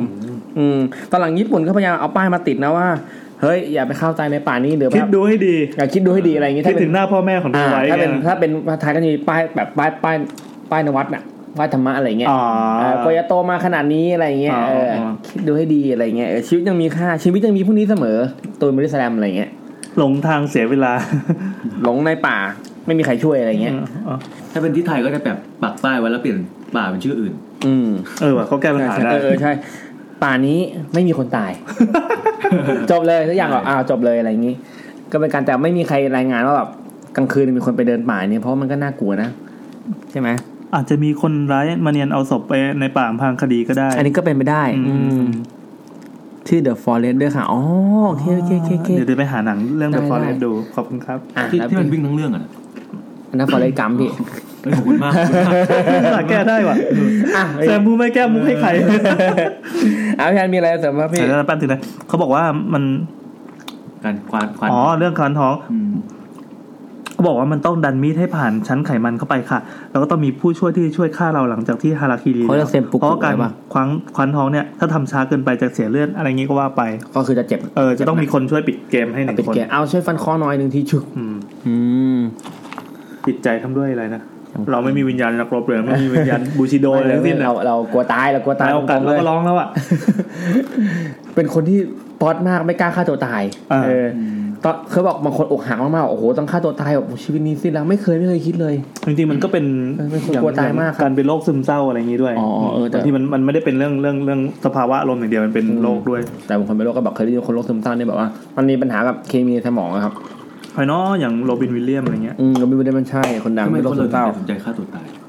ก็หลายอย่างก็คือเคยมีน้องรู้จักคนนึงเป็นเหมือนโรคทั่วนี้เป็นอย่างโรคซึมเศร้าเหมือนกับว่าเขารู้สึกแบบอยู่ไปแล้วมีเป้าหมายอะไรมันมีปมบางอย่างในวัยเด็กที่ทำให้แบบว่าเขาคิดว่าอยู่ไปก็ไม่รู้จะอยู่ไปทำไมอะไรเงี้ยเบื่อในการมีชีวิตอยู่กระทั่งแบบหายใจยังเบื่อเลยเงี้ยไม่อยู่ซะดีกว่าอะไรเงี้ยมันแบบมันเกี่ยวกับไม่ใช่โรคจิตนะแต่มันเป็นเกี่ยวกับเคมีบางอย่างในสมองครับหยุดพูดครับผมอยากส่งขนมให้พี่ๆส่งได้ทางไหนครับจริงจังครับDM มาก่อนแล้วกัน DM มาก่อนถ้าใช้ Facebook ก็เมสเสจมาเลยครับขอบคุณมากครับใช่ธรรมะก็ได้เกตแล้วก็เป็นจุดหนึ่งที่แบบคนฆ่าตัวตายเยอะมากตั้งแต่ละปีประเทศไทยมีป่ะวะประเทศไทยคิดว่าคนจะไม่ฆ่าตัวตายไหนที่ลองคิดดูดิพี่ที่ไหนวะหอพักไงให้เวลาคิดเดี๋ยวผมไม่รู้อ่ะนี่มีคำตอบใช่ไหมใช่ที่ไหนดีว่านี่เป็นปัญหามันควรจะเป็นในป่าแล้วควรอะไรป่ะไม่รู้ครับลองเดาดูว่าคิดว่าเมืองไทยที่สาธารณะเหรอที่สาธารณะเป็นไปได้สะพานพระราม8อะไรอย่างงี้ป่ะส่วนใหญ่จะเป็นสะพานแถวนั้นใช่ครับมีคนตายคือสะพานเนี่ยสะพานข้ามแม่น้ำนะเป็นจุดที่มีคนตายเยอะมากในแต่ละปีคือไม่โฟกัสว่าเป็นสะพานไหนแต่ในกรุงเทพก็คือชื่อไปที่นี่ใช่ที่นี่ใช่อะไรเงี้ยเช่นสะพานโนชวี1ละ อ๋อนนทบุรีที่ตรงนนทบุรีเลยเมืองทองไปใช่ที่ข้ามไปนนท์อ่ะไอ้ข้ามไปปทุมใจปทุมแล้วก็โดยสะพานแบบสะพานอื่นๆที่สามารถคนได้ขึ้นได้คือสะพานเนี่ยเป็นจุดที่แบบคนเข้าตายเยอะที่สุดเลยสะพานโดดลงน้ำอะไรเงี้ยถามว่าทำไมโดดลงน้ำเพราะตายเขาสงสัยไม่ให้โดดลงน้ำแล้วมันไม่ได้จะตายเนี่ยมันเป็นของเหลวอ่ะมันกระแทกใช่ไหมใช่คนล่างมันกระแทกคือถ้าลงในองศาที่แบบว่าองศาที่แบบนอนลงมาอย่างเงี้ยมันจะมีการรู้ว่าแรงใช่นะคือจุกมันจะจุกสลบแล้วก็จมน้ำตายสลบก็จมน้ำตายบางคนก็คอหักอะไรอย่างงี้ก็มีคนบอกว่าไอ้ผืนน้ำเนี่ยจริงๆแล้วมันดูดซับแรงกระแทกได้แย่มากไงมันเหมือนโดดลงพื้นเหมือนกระโดดลงพื้นที่เป็นคอนกรีตอะอย่างนี้สู้โดดลงดินดีกว่ามันจะมีการกระจายแรงอะไรได้ดีกว่าเอาง่ายๆคือสมมติผมเคยกระโดดสระว่ายน้ำแล้วแบบเอาตัวลงอะแค่นี้เดียวยังแปะลงไปจุกตัวแดงเลยอะไรเราดูเวลาแข่งกีฬาที่ดูคลิปอะไรเงี้ยที่แทนที่กระโดดลงให้มันซุบๆนิ่มๆใช่ไหมนี่แปะโอ้โหเจ็บเหมือนโดนมือยักษ์มาตีหลังอะใช่แล้วนี่คิดดูโดดจากสะพานสูงๆอะอะไรเงี้ยส่วนใหญ่โดดลงน้ำเนี่ยถ้าลงผิดทางก็ส่วนใหญ่จะไม่รอดครับตายทั้งนั้นเลยครับพี่คนบอกว่าโรงพยาบาลใช่ถูกต้อง จริงๆมันมีนะแล้วเมื่อก่อนบ้านผมอยู่แถวนนทบุรีมีวันนึงมีศพมาลอยคือมันจะมีช่วงนึงของแบบของโซนที่บ้านป้ามอยู่อ่ะตรงเนี้ยศพจะชอบลอยมาติดประจำเลยทำไมวะแบบว่าคือสมมติเวลาคือเป็นท้ายโค้งอะไรอย่างงี้ป่ะคือไม่ไกลอย่างนั้นมันมีสะพานอยู่ตอนนี้สะพานแถววัดนครอินทร์เนี่ยแถววัดนครอินทร์มีสะพานข้ามแม่น้ำอะครับมันเพิ่งสร้างเสร็จมันมีเมื่อก่อนมันยังไม่มีพอตอนหลังมีก็แบบมีคนมาใช้บริการนั้นเยอะมากจะดีเหรอวะ ใช้บริการเยอะมากแล้วก็โดดตรงนั้นมาแล้วก็จะมีศพมาลอยมาติดตรงจุดๆนึงที่แบบว่ามันจะเป็นยื่นออกไปในแม่น้ำแล้วถ้าสมมติศพหาไม่เจอก็จะลอยโผล่ตรงนี้โผล่ตรงนี้อะไรเงี้ยมีปีนึงผมก็ไปบ้านป้านั่นแหละแล้วแบบว่าคนก็มุงดูมันก็มีศพเป็นผู้หญิงกับผู้ชาย2คนลอยมาด้วยกันติดที่บ้านป้าเขาเนี่ยเหรอไม่ติดลอยคู่เลยเหรอลอยคู่มาคือโดดด้วยกันเนี่ยโดดด้วยกันเหมือนผูกเชือกที่เฮ้ยแขนอะไรเงี้ยอารมณ์มานั่นเลยตอนนั้นแบบก็เลยไปตัดเชือกออกใช่ไหมที่เขาไปด้วยกันอะไรเงี้ยตอนนั้นผม10 ขวบมั้งแล้วก็แบบไอ้ศพเนี้ยมันไม่เป็นข่าวหรอกลอยมาติดตรงเนี้ยมันคือศพมันมาอยู่ใต้ถุนศาลาหนึ่งอะไรเงี้ยเขาคนก็ไม่เห็นจนกระทั่งน้ำมันลดเนี่ยพอน้ำลดเสร็จปุ๊บศพก็ขังอยู่ล่างเขาก็ได้กลิ่นเหม็นอะไรก้มหน้าไปดูแล้วเคี้ยวหมาตายโอ้โหไม่ใช่คนไม่ใช่คนเดียว2 คนแล้วมันคือจุดที่ผมว่าตอนเด็กผมพอน้ำลดผมก็ชอบลงไปเล่นใต้เนี้ยไม่ไปเลยอ่ะว่าจริงๆมันต้องชิลมากเลยนะเราไม่กล้าเล่นน้ำคือบ้านป้าติดคลองไงก็จะเล่นน้ำแม่น้ำเจ้าพระยาก็เล่นพอรู้ว่ามีศพมาไม่เล่นอีกเลยน่ากลัวขู่มีจระเข้ก็แล้วเขาขู่เนี่ยในนี้มีจระเข้ไม่ให้เด็กเล่นน้ำกลัวเด็กจมน้ำตายอ่ะพอเห็นศพแล้วผมไม่เล่นอีกเลยไม่ต้องขู่ก็แล้วไม่ขู่แล้วกลัวแล้วคือเล่นไม่ว่าอยู่ศพมันต้องลอยมาอย่างเงี้ยทำตัวไม่ถูกเลยนะไหนล่ะครับรักแท้พี่วิชัยแซลมอนเฮาส์โทรมาครับพี่คนบอกว่าพี่แซมคิดถึงพี่แอมเมื่อไหร่จะโทรหาเขาแป๊บนึงนะครับออกไปโทรเขาก็ได้สวัสดีครับพี่ครับพี่วิชัยมีเรื่องจะมาเล่านะครับเดี๋ยวเราเปิดสายแรกนะครับให้กับวิชัยได้ครับพี่พี่จัดรายการก่อนอะไรวะอยู่ก็เทครับไหนมีเรื่องอะไรต่อแล้วอย่างนี้บ้านป้าพี่แซมนี่แกต้องมีไม้แบบค่อยๆเขี่ยศพป่ะรู้สึกว่าจะเคยเจอเรื่องอะไรแบบนี้นะคือมีรุ่นพี่เล่าให้ฟังว่ามันจะมีทะเลจุดหนึ่งไม่แน่ใจว่าเป็นเกาะอะไรหรือว่าเป็นอ่าวอะไรเขาจะเรียกตรงนั้นว่าเป็นสุดทางลัดเคยได้ยินชื่อประมาณนี้ป่ะสุดทางลัดคือไม่รู้แหละที่มาเป็นยังไงแต่เขาบอกว่าสิ่งที่ทำให้ตรงนั้นชื่อสุดทางลัดเพราะว่าไม่ว่าใครก็ตามที่ไปกระโดดน้ำตายโดดน้ำทะเลที่ไหนน้ำมันจะค่อยๆพัดมาคือนอกจากขยะต่างๆที่มากองสุมในที่นี้แล้วมันยังมีศพมาบ่อยๆด้วยเขาเลยเรียกว่าสุดทางลัดเป็นที่น่าเที่ยวอ่ะเฮ้ยแต่รู้สึกว่าแถวนั้นก็มีรีสอร์ทที่สวยนะมันเหมือนแบบคือฟังชื่อมันก็ดูมงคลดีหรือเปล่าก็ไม่รู้จังหวัดไหนพี่น่าจะเป็นภาคตะวันออกจันหรือจันหรืออะไรอย่างเงี้ยจอมเทียนอะไรเงี้ยเนาะลองดูนะครับพี่แอนน่าจะมีสวิตเซอร์น่าสงสารคนดูจะ200จริงด้วยว่ะที่ชลบุรีมีชื่อประมาณนี้นะคะสุดทางลัดนั่นแหละน่าจะเป็นประมาณนั้นนะครับแต่ไม่คอนเฟิร์มชื่อจังหวัดดีแล้วแหละจะได้คนไปเที่ยวจะได้มีความสุขดี อันนี้เราคุยกันเรื่องไตโหงจริงๆไตโหงมันมีหลายเคสหลายกรณีแต่เมื่อกี้ที่เราเน้นกันก็คือเรื่องฆ่าตัวตายจริงๆก็มีกรณีอื่นอีกแหละพอดีกลับมาแล้วพอดีใน EP ที่ผ่านมาเราก็คุยกันเรื่องมีผีที่เจอหลายๆแบบอะอย่างผีข้างทางเนี่ยก็ว่ากันว่ากันร้อยทั้งร้อยมันก็คือไตโหงใช่ไหมใช่แต่คราวนี้จะมาโฟกัสไตโหงหลายประเด็นจริงฆ่าตัวตาย ส่วนใหญ่มันจะไปอยู่ในพวกที่มาของตำนานมหาลัยต่างๆเนาะใช่ไหมอย่างธรรมศาสตร์เนี่ยตรงหอเอเชียนเกมอ่ะมันก็จะมีตำนานประมาณว่าต้องมีตอนนี้ไม่มีเลยใช่ไหมหอนั้นมีสิพี่หอเอเชียนเกมหอเอเชียนเกมมีแบบหอเอเชียนเกมมันเปลี่ยน A B C หอเอเชียนเกมมันเปลี่ยนแล้วเหรอมันเปลี่ยนเป็นมันหออินเตอร์นี่หว่าที่เปลี่ยนหอเอเชียนเกมมันอยู่โอเคหออินเตอร์เปลี่ยนแล้วเหรอเหมือนกันที่มันมีชอบมีตำนานแบบว่าผู้หญิงฆ่าตัวตายแล้วต้องแบบมาโดดตรงเนี้ยทุกวันบางทีก็คือแบบว่าบางทีเหมือนกับว่ามีคนเคาะประตูที่หอแล้วพอคนที่อยู่หอไปเปิดประตูเขาก็วิ่งไปเลยวิ่งแล้วก็วิ่งทะลุใครวิ่ง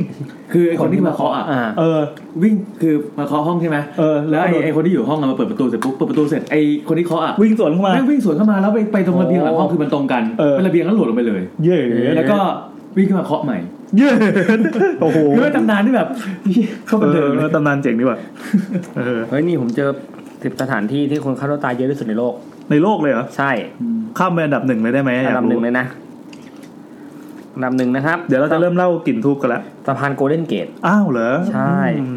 เพิ่งเคยได้ยินมาสะพานนี้บอกว่าคือโดดลงไปเนี่ยมีคนโดดที่นี่ประมาณเฉลี่ยแล้ว 1,500 คนต่อ 1,500 คนคือตายไปแล้ว 1,500 คนเฉลี่ยปีละ30 คนโอ้โหก็ยังน้อยอยู่ดีนี่หว่าจริงก็เยอะนะมันก็เจอป่านั้นคือสะพานไม่ได้ใหญ่ไงถึงว่าเวลาดูหนังฮอลลีวูดแต่ละทีมันเลยแบบพยายามจะทุบสะพานนี้ทิ้งกันอ๋อไม่เอาคนฆ่าตัวตายแก้เคล็ดถล่มสะพานตอนนี้เป็นสถิติเก่านะจริงอันดับ1ก็จะเป็นป่านี่มากกว่าทะเลป่าชอบชื่อไทยว่ะทะเลป่าเหมือนอันนี้จะเชื่อไม่ค่อยได้แหละครับข้ามไปที่ผมไม่ได้พูดแล้วกันเอางี้งั้นเดี๋ยวเราจะได้เข้าช่วงกลิ่นทูบเลยเพราะตอนนี้เราใกล้เวลาแล้วอีกประมาณ15นาทีเราจะเข้าเป็นปักทูบเนาะโอเคครับผมก็งั้นมีเวลาให้15นาทีก่อนจะกลิ่นทูบขอแป๊บนึงพอดีได้คุยกับมิสอ้อมอ๋อจันอ้อมวันนี้ก็โฟนอินกับเราโอเควันนี้มีนัดด้วยแต่ว่าก่อนที่จันอ้อมจะโฟนอินเราเรียกมิสดีกว่ามิดก่อนที่มิสนะครับเขามีเฉลยเป็นภาคต่อของ EP ที่แล้วที่ว่าตกลงน้องคนนั้นน่ะที่มาส่งกันบ้านตอนตี 4เป็นใครใครจำได้นะครับเขาเหมือนไปหาตำนานมาเว้ยแล้วก็เดี๋ยวคืนนี้มิดอ้อมจะมาเฉลยให้เราผมเล่าเลยดีกว่าเพราะเขาพิมพ์มาแล้วประมาณว่าเราเลยนะโอเคไหนวะเขาอย่าเพิ่งค้างสิเครื่องตอนนี้เราจะร้องเพลงให้ฟังนะครับฮัลโหลสวัสดีกับผมนี่จะบอกไปสืบมาแล้วนั่นตัวเองก็ได้นักเรียนป.2 คนหนึ่งในช่วงเวลานั้นมีที่เสียชีวิตด้วยอุบัติเหตุรถยนต์ด้วยนะก็คือเข้า EP นี้พอดีใช่ครับชื่อน้องน้ำตาลต่อไปถ้ามีอะไรก็เมนชั่นถึงน้องเขาได้นะครับผมคือเด็กๆเขามาแบบแวบๆไม่ได้ชัดเจนตอนแรกผมก็จะกล่าวว่าจะให้เล่าเรื่องนี้แต่พอดีเดี๋ยวเขามีเรื่องอื่นเล่านะครับเด็กๆก็มาแบบแวบๆไม่ได้ชัดเจนมากมายไม่ได้น่ากลัวแต่ว่ามันจะเศร้าๆแล้วก็ในนั้นก็ยังมีอีกนะก็คือคนแรกเมื่อ8ปีก่อนน้องเป็นโรคลูคีเมียนะคะถ้าจำไม่ผิดเข้าโรงพยาบาลตลอดแต่เป็นเด็กน่ารักเรียนดีแต่ตัวจะเล็กกว่าเพื่อนร่วมชั้นน้องอยู่ชั้นป.1 ครั้งสุดท้ายที่เจอกันจำได้ว่าหลังจากสอนเสร็จบอกเด็กๆว่าอาทิตย์หน้าสอบนะคะแต่พอถึงวันสอบน้องไม่มาสอบทราบทีหลังว่าเสียชีวิตที่โรงพยาบาลแล้วสะเทือนใจตอนที่คุณแม่ก็เล่าให้ฟังว่าก่อนที่เสียเนี่ยน้องรบเร้าอยากไปโรงเรียนเพราะครูบอกว่าจะสอบอยากไปเรียนอยากไปหาครูกับเพื่อนๆพอน้องเสียได้ไม่ถึงอาทิตย์ก็เริ่มมีคนเห็นน้องมานั่งในห้องเรียนที่โต๊ะตัวเองเห็นแวบๆก็คือเหมือนผ่านประตูไปก็พอถึงประตูปั๊บน้องก็หายไปประมาณนั้นส่วนผีไตหองผีไตหงเจ้าว่าไตหงไตหงมันดูเป็นคำเรียกให้ดูนะให้ดูไม่หยาบครับเดี๋ยววันนี้เขาจะมาเล่าให้ฟังนะครับเราจะเข้ากลิ่นทูบกันเลยไหมเข้ากลิ่นทูบกันเลยต่อไปเป็นเชื้อกลิ่นทูบผมให้พี่จนถึง 4 ทุ่มโควต้าถึง 4 ทุ่มเรามีเวลาทั้งหมด13นาทีนะครับผมเราจะโฟนอินตอน 4 ทุ่มนะครับอธิบายก่อนนะครับว่ากลิ่นทูบจะเป็นช่วงที่เราต้องอธิบายให้คนที่เพิ่งเคยมาฟังนะกลิ่นทูบจะเป็นช่วงที่ใครที่มีเรื่องงมงายจะมาเล่านะครับสามารถพิมพ์ข้อความแล้วก็ส่งมาให้เราได้เมื่อก่อนทาง DM ใน Twitter อย่างเดียวตอนนี้ก็ในเพจ YouTube ก็ส่งข้อความมาทางกล่องข้อความได้ด้วยครับผมเรื่องแรกนะครับจากคุณเหมียวจำคุณเหมียวได้ไหมคุณเหมียวเป็นอดีตกู้ภัยเขาบอกมีเกมว่าจำได้โหดคุณเหมียวโอเคแล้วก็จริงๆแล้วผมตังหงิดอยู่ว่าอยากจะไปติดต่อคุณเหมียวแต่ลืมไปแล้วว่าตอนนั้นเป็นใครเนาะที่แอคเคาท์อะไรอยู่ๆคุณเหมียวก็พิมพ์มาเมื่อวานหรือเมื่อวานพอดีเลยเขาบอกว่าช ช่วงกินทุกก็เป็นช่วงที่เราจะกินขนมกับครับผมแล้วผมก็พูดอยู่คนเดียวนะครับผมEP ผีใต้หงอัดกันวันไหนครับเพิ่งเห็นมาเล่าตอนนี้ทันไหมทันครับทันเคยได้ยินพี่ๆในวงการนะอันนี้วงการอธิบายนิดนึงว่าคุณเหมียวเคยเล่าแล้วทีนึงเขาเป็นอดีตกู้ภัยแล้วก็เคยเล่ามาเรื่องนึงตอนนั้นน่ากลัวชิบหายเลยประมาณว่าไปถ่ายรูปไว้แล้วรูปไม่สวยน่ากลัวแล้วก็ประมาณว่าวิลลี่น่ากลัวคือผู้เสียชีวิตอ่ะเขาพยายามจะมาสื่อสารเพื่อจะบอกว่ารูปที่เห็นเนี่ยไปถ่ายศพเขาเนี่ยเขาไม่โอเคกรุณาช่วยทำลายรูปนั้นทิ้งหรืออะไรก็ว่าไปแต่ว่ามาในสภาพที่ไม่ดีเลยคนเราที่จะไปคุยกับคนอื่นเพื่อเจรจาอะไรบางอย่างแม่งมาสภาพนี้ก็ไม่เวิร์กไปใครจะชอบอะไรเงี้ยโอเค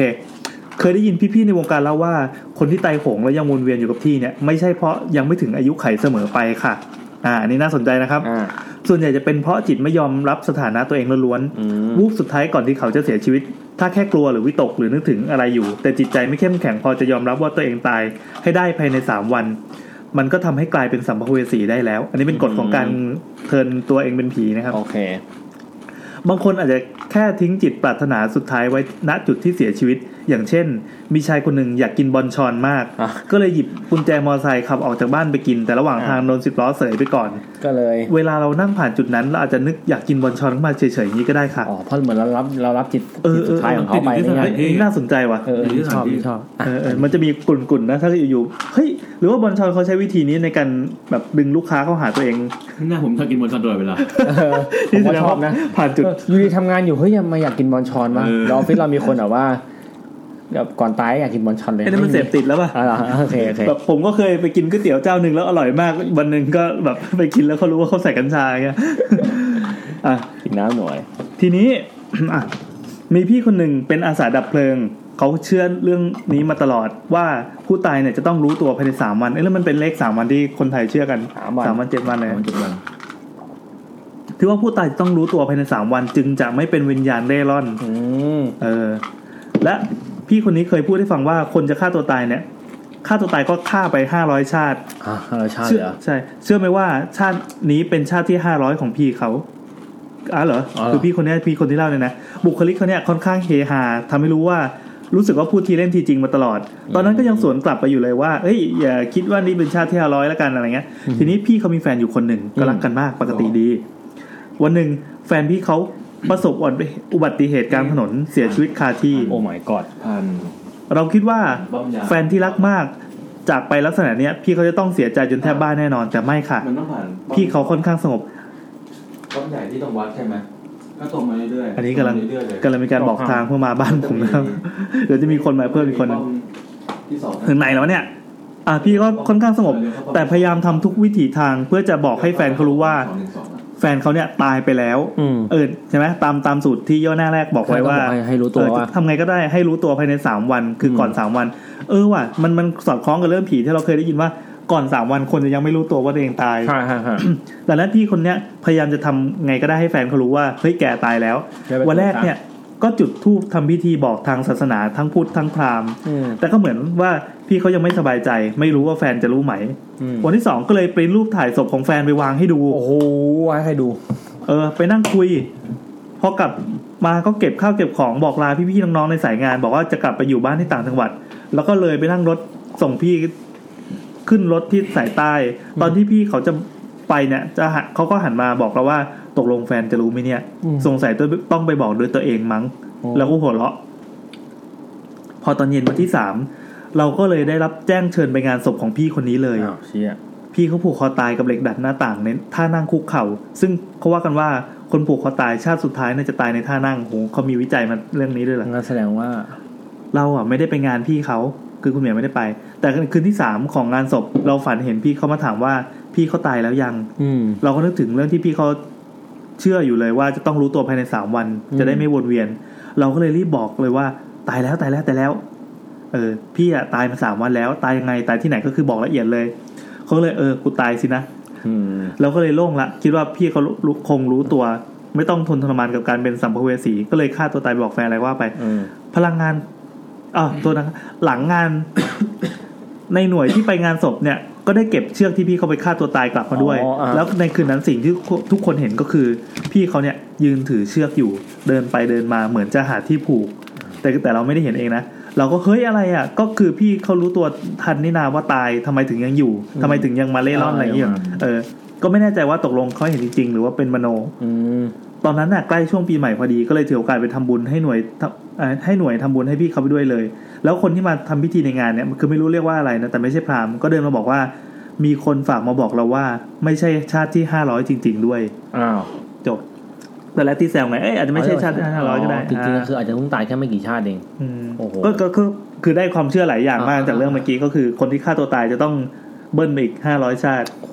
ตอนนั้นโลกจะถึงยุคอะไรนะสมัยนั้นเขาจะยุคภาษีอริยะอะไรสมมติเอาแค่ชาติหน้าก็พอมันก็มี AI มันก็มีอะไรที่แบบรถยนต์ไร้คนขับทันสมัย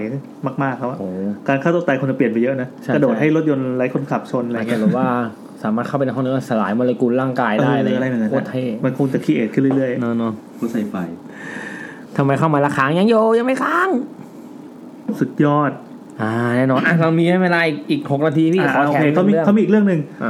แถมผีใต้หงเคสสึนามิตอนนั้นน่ะอยากฟังเรื่องสึนามิเขามากเลยแต่ว่าพออ้อนให้เขาโทรเขาบอกว่าอัดเสียงก็ไม่ได้เพราะว่ามันมีเสียงบ้านเขาแมวเยอะแล้วบ้านผมก็มีแมวเหมือนกันผมเขาจะฟังเรื่องนี้โอเคเป็นเคสสึนามินะคะขอเล่าแบบรวบรัดโอเคช่วงสึนามิเนี่ยคือผู้บาดเจ็บเนี่ยมีมากคนที่โรงพยาบาลก็เลยล้นออกมานอนตรงทางเดินเชื่อมคือผมไม่เคยลืมภาพพวกนั้นเลยที่เกิดขึ้นน่ะคือมันน่ากลัวมากเชื่อว่าคนที่เกิดทันแล้วก็ได้รับรู้ข่าวทันเลยตอนนั้นมันจำได้อยู่เลยจะใกล้อะไรก็ปี47แต่ว่าจอนิดนึงตอนนั้นกำลังกับเล่นการ์ดอยู่ที่เล่นการ์ดทำเรื่องมาสเตอร์อยู่ที่มาบุญครองก็ได้ยินข่าวว่ามีสึนามิเข้าไอ้เราก็เด็กเราก็ไม่รู้มันเช้าเลยนี่ตอนเช้า 9 โมงประมาณ 10 โมงมั้ง 9 โมง 10 โมงเนี่ยผมอยู่นี่แล้วผมอยู่มาบุญครองเล่นการ์ดอยู่จำได้วันเสาร์มันเปิดเช้าถูกป่ะวันเสาร์รีบนะเล่นกันมา 10 โมงครึ่งอะไรเงี้ยเล่นการ์ดอยู่นี่มีสึนามิเข้าไอ้เราก็คิดว่าสึนามิคือเล็กๆอะไรเงี้ยไม่รู้อะไรเลยกลับมาตอนเย็นดูข่าวตอนนั้นรู้จักคำว่าสึนามิมั้ยไม่รู้เลยสึนามิโอเคกล่าวปุ๊บโอ้โหนี่อะไรเนี่ยทุกข่าวทุกช่องพร้อมจะแบบถ่ายทอดสดเนี่ยต่อยุทธนี่ทั้งวันเลย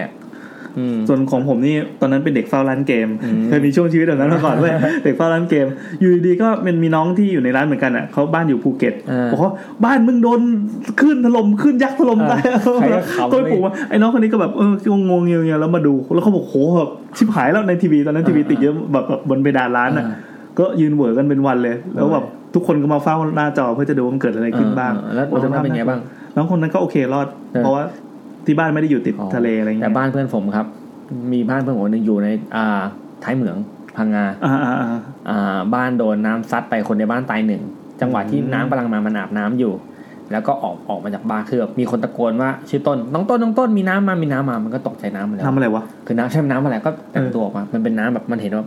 เห็นน้ำดำไม่ค่อยไล่มามันก็วิ่งไปแล้วมันลืมไปว่า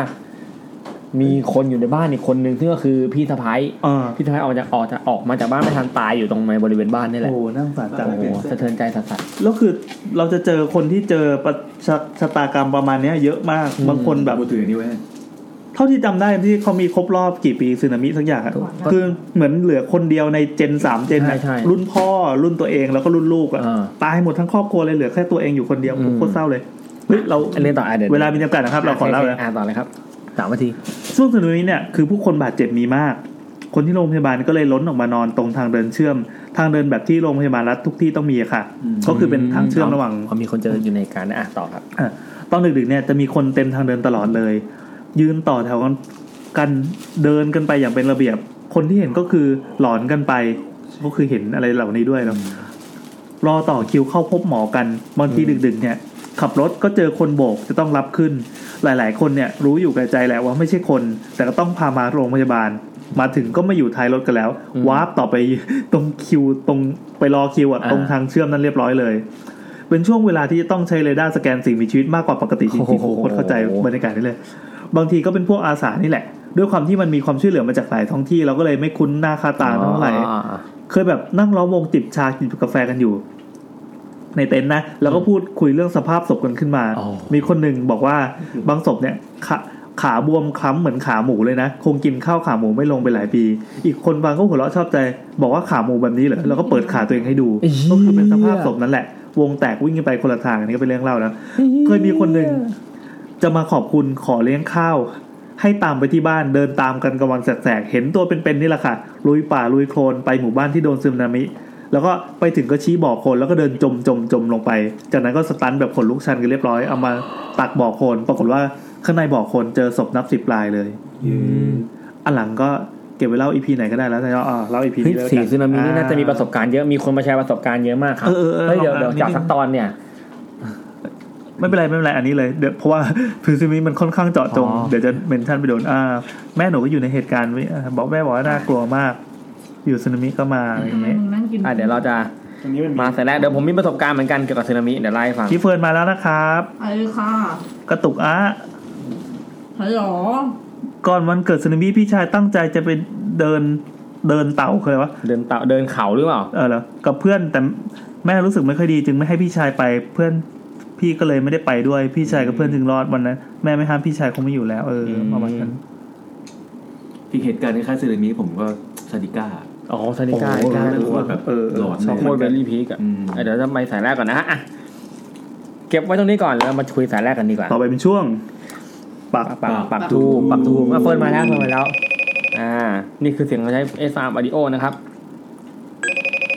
คือลูกชิ้นมาว่าหยิบโน้หยิบสู้120สวัสดีค่ะสวัสดีครับเสียงใสมากผมแซมนะครับค่ะครับผมแอนครับค่ะและแขกครับเฟิร์นค่ะอันนี้คือรายการ YouTube นะครับอันนี้คุณอะไรครับคุณอะไรเอ่ยค่ะ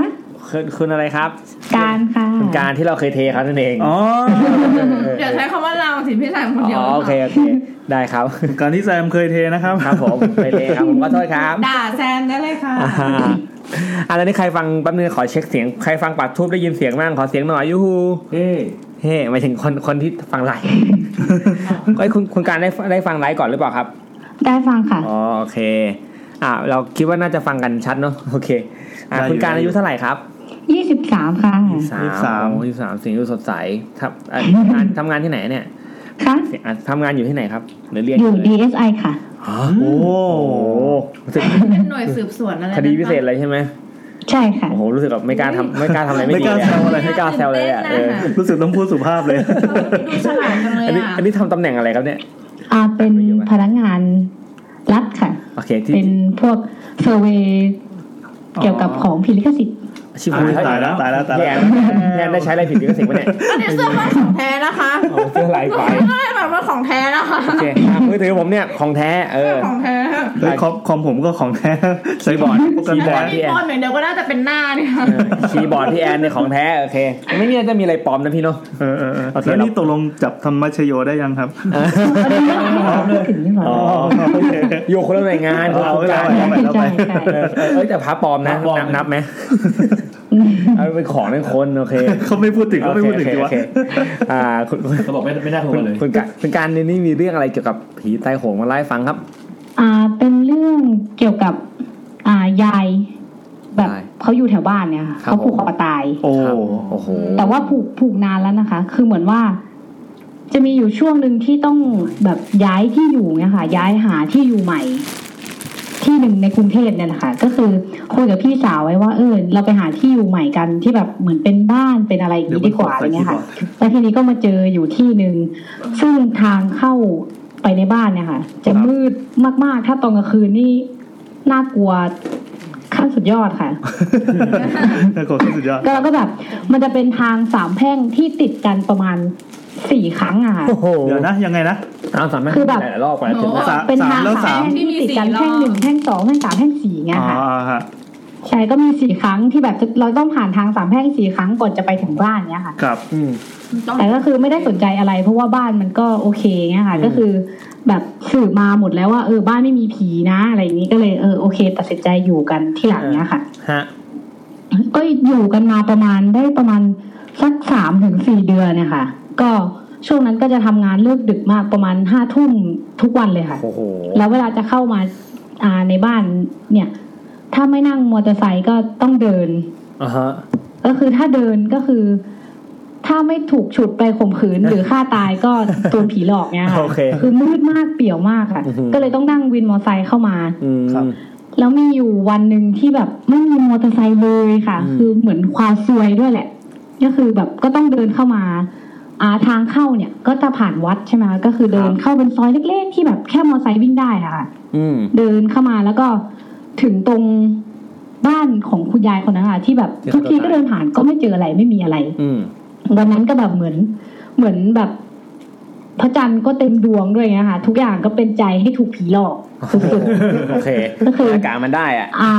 มันจะอยู่ขวามือนะคะบ้านหลังนั้นก็คือมันจะมีดงไผ่อะค่ะเขาจะปลูกเรียงกันเลยยาวจนสุดแนวรั้วเลยค่ะแล้วทีนี้ก็เดินสักพักก็แบบเหมือนมีอะไรแบบสะกิดในใจว่าแบบเฮ้ยหันไปดูหน่อยเถอะข้างขวาเนี่ยหันไปดูเถอะหันไปฟึ๊บ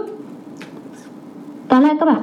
มองไม่ค่อยชัดเพราะว่าแบบตาก็ไม่ค่อยจะดีสักพักแบบเหมือนแสงมันเริ่มแบบหันเหมาให้เห็นพอดีค่ะก็คือแบบเห็นเป็นยายเป็นคนแก่ผมแบบขาวๆยาวๆใส่แบบคอกระเช้ากับผ้าถุงยืนอยู่ในดงไผ่นะคะเข้าไปทำอะไรยืนแบบก็แบบเฮ้ยเก็บหน่อไม้บ้าเลยจะไปยืนในดงไผ่ตอนแบบกลางค่ำกลางคืนแล้วแบบพอมองดีๆแกไม่มีตาขาวฮะเป็นตาดำทั้งใช่เป็นตาดำทั้งหมดเลยไม่รู้ว่าแบบเพราะว่าตาไม่ค่อยเห็นชัดหรือว่าเพราะว่าไม่มีตาขาวจริงๆคือแบบแกก็ยืนอยู่อย่างนั้นเหมือนแล้วเหมือนหมาปักก็แบบทำอะไรไม่ถูกก็ยืนแข็งอยู่อย่างนั้นคือจ้องหน้ากับยายแกประมาณถ้านับได้นี่ประมาณ2 นาที2 นาทีคือแบบใช่แกก็แบบค่อยๆยกยิ้มแบบที่มุมปาก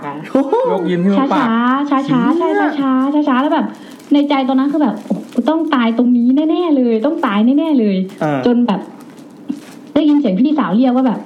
การทำไมไม่เข้าบ้านยืนทำอะไรตรงนั้นก็เลยแบบเหมือนแบบหลุดออกจากตรงนั้นเลยรีบวิ่งลากพี่สาวเข้าไปในบ้านเลยครับแต่ว่าไม่เล่ายังไม่เล่าอะไรตอนนั้นนะคะก็คือแบบก็ยังไม่เล่าให้เขาฟังก็คือตอนเช้าอีกวันนึงถึงจะมาเล่าว่าแบบเนี่ยเจอแบบนี้เลยตรงกอไผ่นั่นเลยก็เลยแบบอยากรู้ว่าเป็นใครเป็นผีจริงๆหรือเปล่าอะไรอย่างนี้ก็เลยทำทีเหมือนแบบเอาขนมไปฝากคนข้างบ้านแล้วก็ถามเนี่ยค่ะว่าแบบเนี่ยแถวนี้เคยมีคนตายหรือเปล่าอะไรเงี้ยเขาก็บอกว่าเนี่ยตรงบ้านที่มีดงไผ่ข้างหน้านั่นแหละเขาก็บอกว่ามีแม่เขาเป็นยายแก่ๆผูกคอตายตรงดงไผ่ตรงนั้นเลยที่เห็นนั่นเลยค่ะคอตรงดงไผ่คือแบบยิงงงแล้วทุกคนแบบเห็นบ่อยนะคะเห็นกันบ่อยมากจนแบบมอไซค์นี่ถ้าบอกว่ามาซอยเนี้ยตอนกลางคืนไม่มาน้อยมากที่จะมาใช่คือน่ากลัวมากคือพอหลังจากนั้นก็ไม่เห็นยายแกอีกเลยเงี้ยค่ะก็คือเหมือนมันซวยจริงๆก็เลยเจอเงี้ยคือแบบเหมือนจะได้ยินเสียงแกหัวเราะในลำคอได้แบบเหมือนคนแก่เหมือนไม่ใช่เหมือนไอเหมือนอะไรสักอย่างเหมือนแกแอบแบบอย่างเงี้ยคือหลอนมากคือตอนหลังจากนี้ก็เลยไม่รับงานที่แบบต้องอยู่ทำโอหรือทำอะไรเด็ดขาดเลยเงี้ยค่ะไม่กล้าเดินผ่านตอนเดินนี่คือวิ่งอย่างเดียววิ่งผ่านบ้านหลังนี้อย่างเดียวเลยไม่มองไม่อะไรทั้งนั้นไงก็มีเท่านี้เลยค่ะทุกวันนี้ยังมีดงไผ่นั้นอยู่ยังมีอยู่ค่ะไม่ทุบทิ้งไม่เผาทิ้งไม่อะไรเลยเจอผีคุณยายบิ๊กอายรุ่นบาร์บี้อยู่แถวไหนนะครับบอกได้ใช่ไหมคะบอกได้อยู่แถวจรัญค่ะจรัญสนิทวงศ์จรัญก็ยาวอยู่ใช่ก็คือก็ไม่รู้ว่าบ้านตรงนี้มีคนอยู่หรือเปล่าถามแบบนี้แปลว่าแคบลงมากว่านี้ได้ไหมซอยอะไรเงี้ยเฮ้ยไม่ต้องแค่ไปแค่ซอยก็หาไม่เจอซอยก็ได้อะไรซอย13ไหมคะ13นี่ยาวกว่าลาดพร้าวถูกต้องนะ13ซอย13เฮ้ย13มันยาวมากเหรอไม่แต่ไม่ต้องแคบขนาดนั้นก็ได้โอเคกลางซอยเดี๋ยวจะมาหล่นกันเปล่าๆโอเคครับผมพูดเหมือนเราจะไปโอเคค่ะขอบคุณมากครับมานี่เนาะมีอะไรแถมไหมให้แถมนิดนึงแถมใช่ก็มีแถมนี้มีน่ากลัวเยอะเลยค่ะมีตั้งแต่ลุงที่จมน้ำตายตรงท่าน้ำวัดขอลุงจมน้ำตายแล้วกันนะแต่ลุงเนี่ยไม่เคยเห็นนะแต่เหมือนแบบทุกครั้งแต่รู้สึกเวลาผ่าน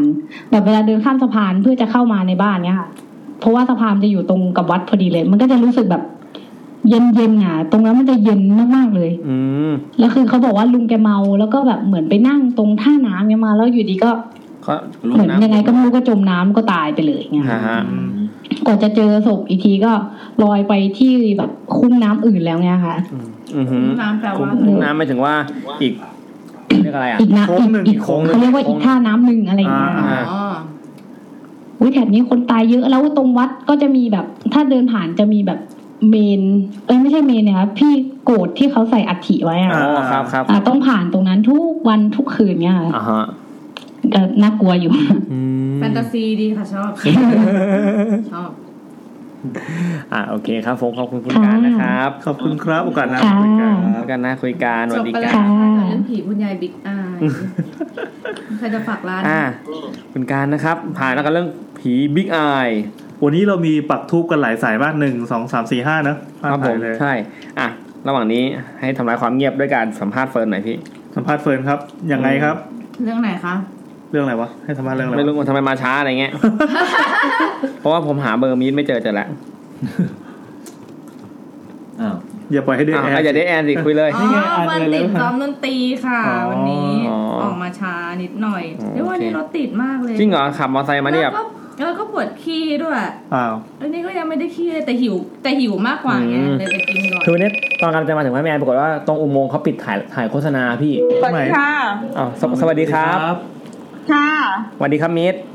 สวัสดีค่ะแซมสวัสดีค่ะแอดสวัสดีค่ะน้องเฟิร์นมาไหมมาครับมาอีกคนนึงครับมีคนนึงกงยูค่ะสวัสดีค่ะกงยูสวัสดีครับอันนี้วันนี้มิตรอยู่ที่ไหนครับเหมือนอยู่ข้างนอกเลยอยู่ตลาดค่ะมาทำเป็นตลาดนะครับเนี่ยดึกแล้วก็กินราเมงอยู่ค่ะโอ้โหอย่างนี้เล่าได้ไหมเนี่ยมิตรนี่ว่าส่งกันบ้านได้ค่ะเดี๋ยวเดินกลับไปที่รถได้ครับแต่ก่อนได้ครับเสียเวลาไหมคะเนี่ยเสียเวลาได้ครับมิตรไลฟ์อยู่ไม่ต้องจ่ายตังค์ก็ได้ครับยาวถึงตี 1เปล่าครับเขาบอกว่าไม่ต้องจ่ายตังค์ก็ได้ค่ะได้ไหมถ้าดึกจะกลับบ้านก่อนเก็บที่แซมก็ได้ครับเก็บที่ผมก็ได้ครับจบเที่ยงคืนเก็บที่ใครเก็บที่แซมนี่เหรอมีบินเก็บที่บริษัทนี่มีสปอนเซอร์ข้าวราเมงให้ด้วยเหรอคะมาแป๊บนึงนะคะแป๊บนึงเสริมใครมาตั้งชื่อกูว่าคุณการผีอ้วนชวนแดกคุณการสวัสดีคุณการกลับมาฟังแล้วนะครับเย่นี่จะให้ดูรูปของมิสอันนี้เราคงไม่เอามาทวิตนะโอเคมิสเนี่ยประมาณว่าไปหาเองเขากำลังนินทามิสครับเขาทวิตรูปมาเขาส่งมาให้ทุกคนค่ะทุกคนไม่ต้องฟังเราจ่ายตังค์ไปจ่ายแล้วค่ะเสร็จแล้วค่ะกำลังเดินคืออย่างนี้เขาส่งรูปนี้มาให้เป็นรูปเด็กนักเรียนในห้อง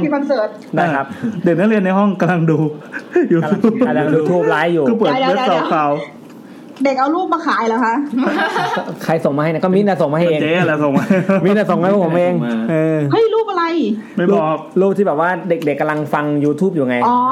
ใช่อันนั้นส่งใน DM เพราะว่าเดี๋ยวโพสต์ไปเดี๋ยวถูกผอ.มาเจอเดี๋ยวเสียภาพลักษณ์แต่แล้วเอามาขายแล้วแหละวันนั้นเปิดให้ฟังเฉยๆเปิดท่อนที่คุณนัทเล่าเรื่องสุดท้ายนะคะใช่เพราะเด็กบอกว่าไม่ได้ฟังนำความงมงายสู่เยาวชนดีครับค่ะเราจะพร้อมจะเล่าเรื่องกันนะครับครับค่ะโอเคเนาะเรื่องนี้คือไม่ใช่เรื่องของตัวเองอีกแล้วครับที่พี่ทำงานเขาเล่าให้ฟังได้เลยครับ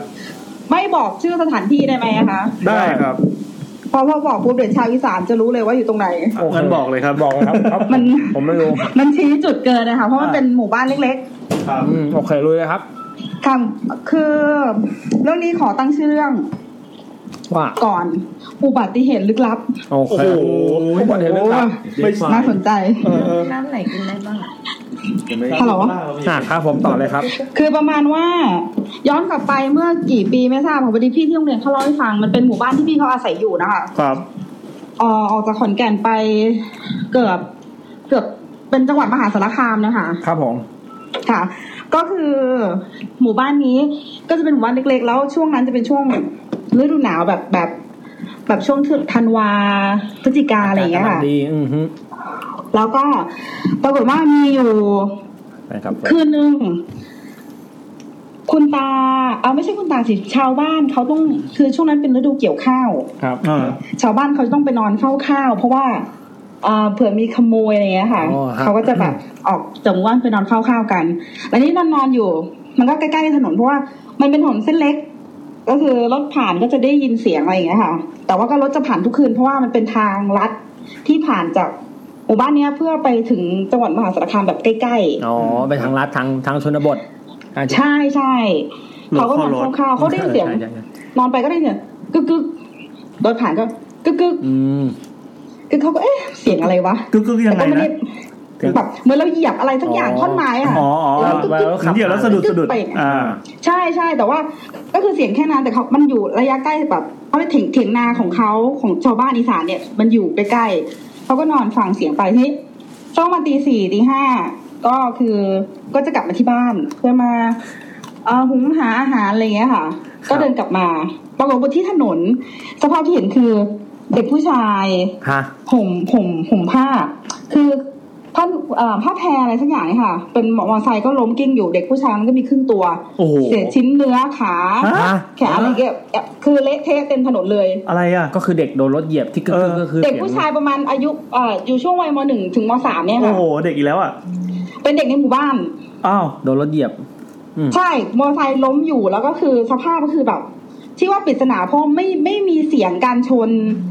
หรือเขาไม่ได้ยินก็ไม่ทราบแต่ชาวบ้านตื่นมาตอนเช้าคือเห็นแล้วว่าเละเทะที่ถนนโอ้โหอะไรวะใช่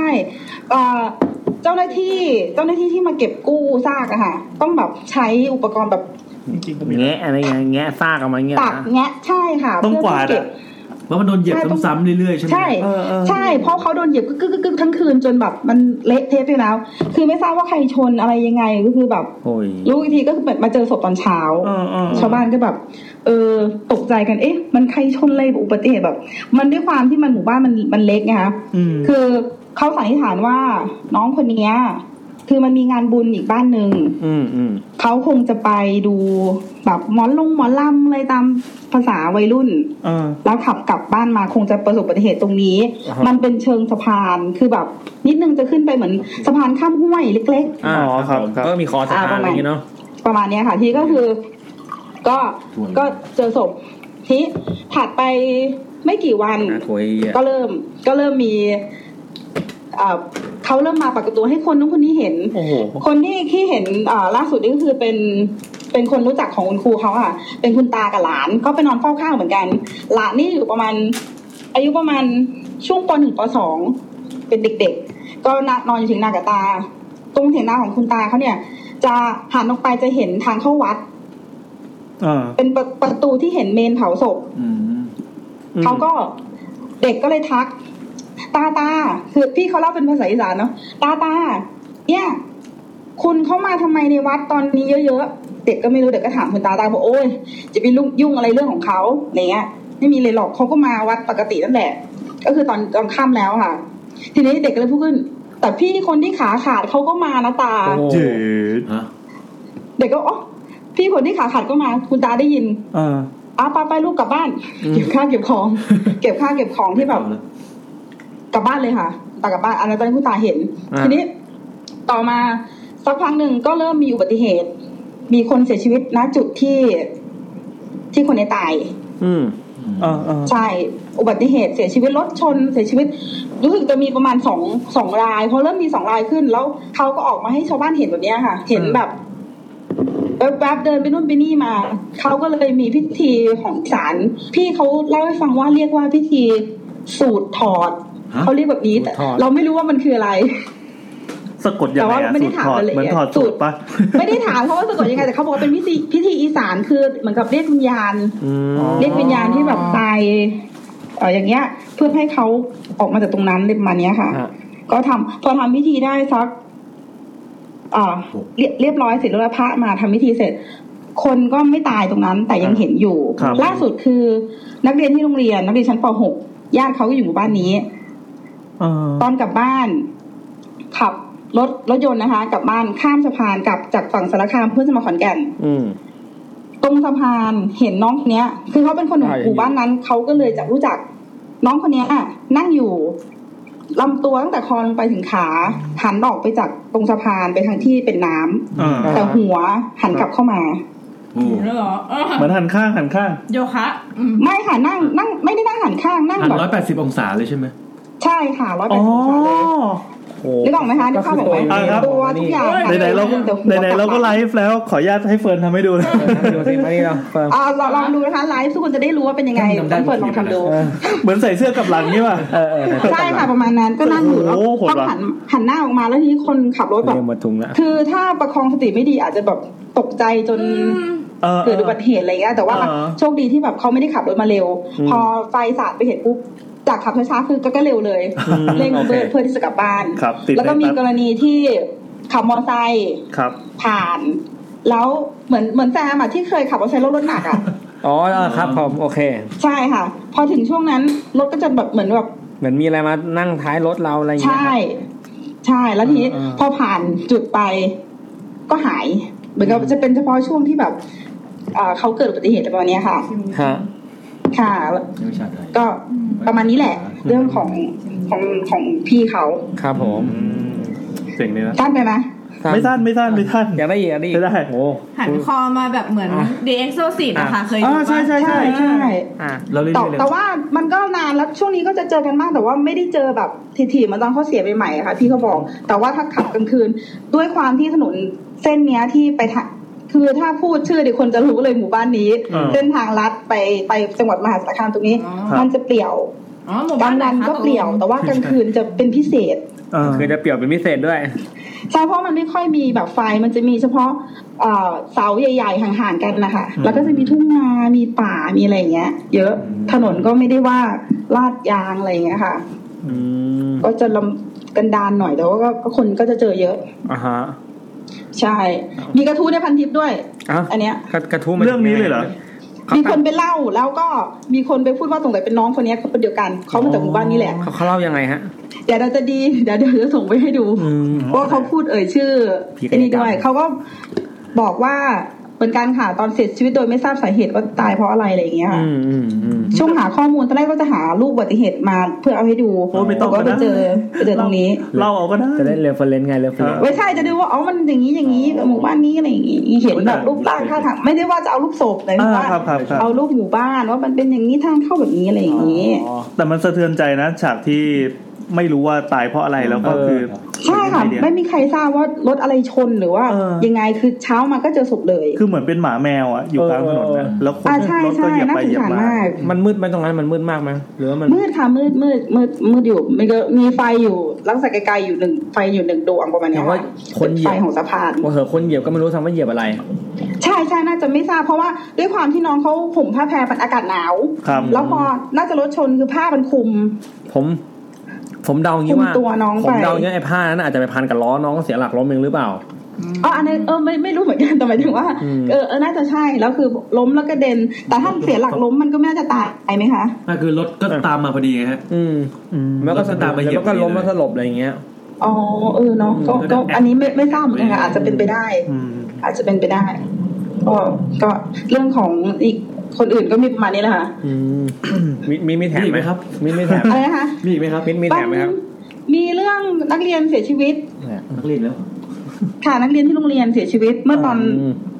ทำงานใหม่ๆมีนักเรียนคนหนึ่งซึ่งเป็นเด็กที่แบบเขาโซนอ่ะอยู่ช่วงตอนนั้นอยู่ป.3 ป.4 เด็กเขาโซนมากแต่เขาเรียนไม่เก่งแต่เขาฉลาดงงไหมงงนึกออกคนที่ไม่เข้าใจไหมเขาเอาชีวิตใครเอาตัวรอดในโลกใบนี้ได้แต่เขาอาจจะไม่ได้การเรียนแบบได้4ได้ A ได้ยังไงไม่ใช่เรียนในหลักสูตรของกระทรวงศึกษาธิการแล้วไม่เวิร์กใช่คนมีไหวพริบคือบ้านเขาอยู่บริเวณใกล้ๆโรงเรียนมันจะเป็นซอยนึงอยู่ใกล้ๆโรงเรียนเขาจะหน้าซอยจะมีเซเว่นเราเดินเข้าไประยะหนึ่งก็จะเป็นบ้านเขาก็คือบ้านเป็นบ้านไม้สังกะสีเลยปกติเขาก็มาเขาช่วยเหลือคุณครูดีมากคุณครูทุกคนจะรู้จักคนนี้หมดเลยน่ารักช่วยเหลือแบบเราจะรักคนนี้แล้วอยู่มาวันนึงก็คุณแม่เขาก็มาแจ้งว่า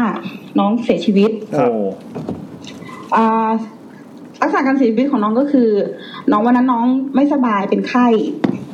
นะคะแล้วก็คุณแม่ก็เลยให้ทานยาแล้วก็นอนอยู่บนชั้น2ของบ้านนอนเสร็จคุณแม่ก็มาที่เซเว่นเพื่อจะมาซื้อของก็เดินจากบ้านมาก็ค่อยเดินมาปรากฏว่าไฟฟ้าลัดวงจรแล้วไฟไหม้โอ้โหไฟไหม้ที่บ้านแล้วเขาด้วยความที่ฤทธิ์ยาก็สลึมสลือแบบแรงก็ไม่มีเป็นไข้คือสภาพศพคุณแม่เขาเล่าให้ฟังว่า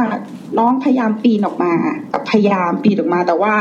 ก็คือกว่าคนจะไปเจอกว่าแม่เขาจะกลับมาเจอก็ 90% นะคะโดนไฟคอกยังไม่ได้เสียชีวิตนะที่บ้านแต่ว่ามาเสียชีวิตที่โรงพยาบาลเตือนใจอ่ะค่ะแล้วคือเขาเป็นเด็กที่ชอบเรียนวิชาคอมพิวเตอร์โอ้โหอาคาร1จะมีห้องคอมพิวเตอร์ห้องอยู่ชั้นล่างสุดเขาจะมีโต๊ะประจำคือ แถวที่3นับจากข้างหน้าลงมาข้างในมุมแล้วคุณครูที่สอนคอมพิวเตอร์เวลาเราจะเดินผ่านห้องอะค่ะเพื่อไปลงอาหารเราหันเข้าไปจะเห็นเขานั่งอยู่เข้าใจความรู้สึกไหมแบบวึบแล้วก็หันกลับไปมองอีกทีนึงก็ไม่มีแต่ที่รู้เป็นเขาเพราะอะไรเพราะเป็นเด็กผมสั้น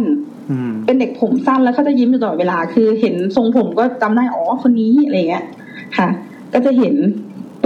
หลายคนก็จะเห็นอยู่ช่วงนึงเลยจนวันที่บำเพ็ญกุศลเราก็ไปที่บ้านเขาไปกับเพื่อนๆแค่เดินเข้าไปในงานนะคะกลิ่นมาเลยไม่ใช่กลิ่นธูปแต่เป็นกลิ่นไหม้กลิ่นไหม้ก็กลิ่นกลิ่นเนื้อค่ะเข้าใจฟิลไหมเนื้อไหม้ใช่แล้วทุกคนไปกัน3คนที่สนิทกันแล้วก็สนิทกับเขามองหน้ากันก่อนแล้วก็แบบ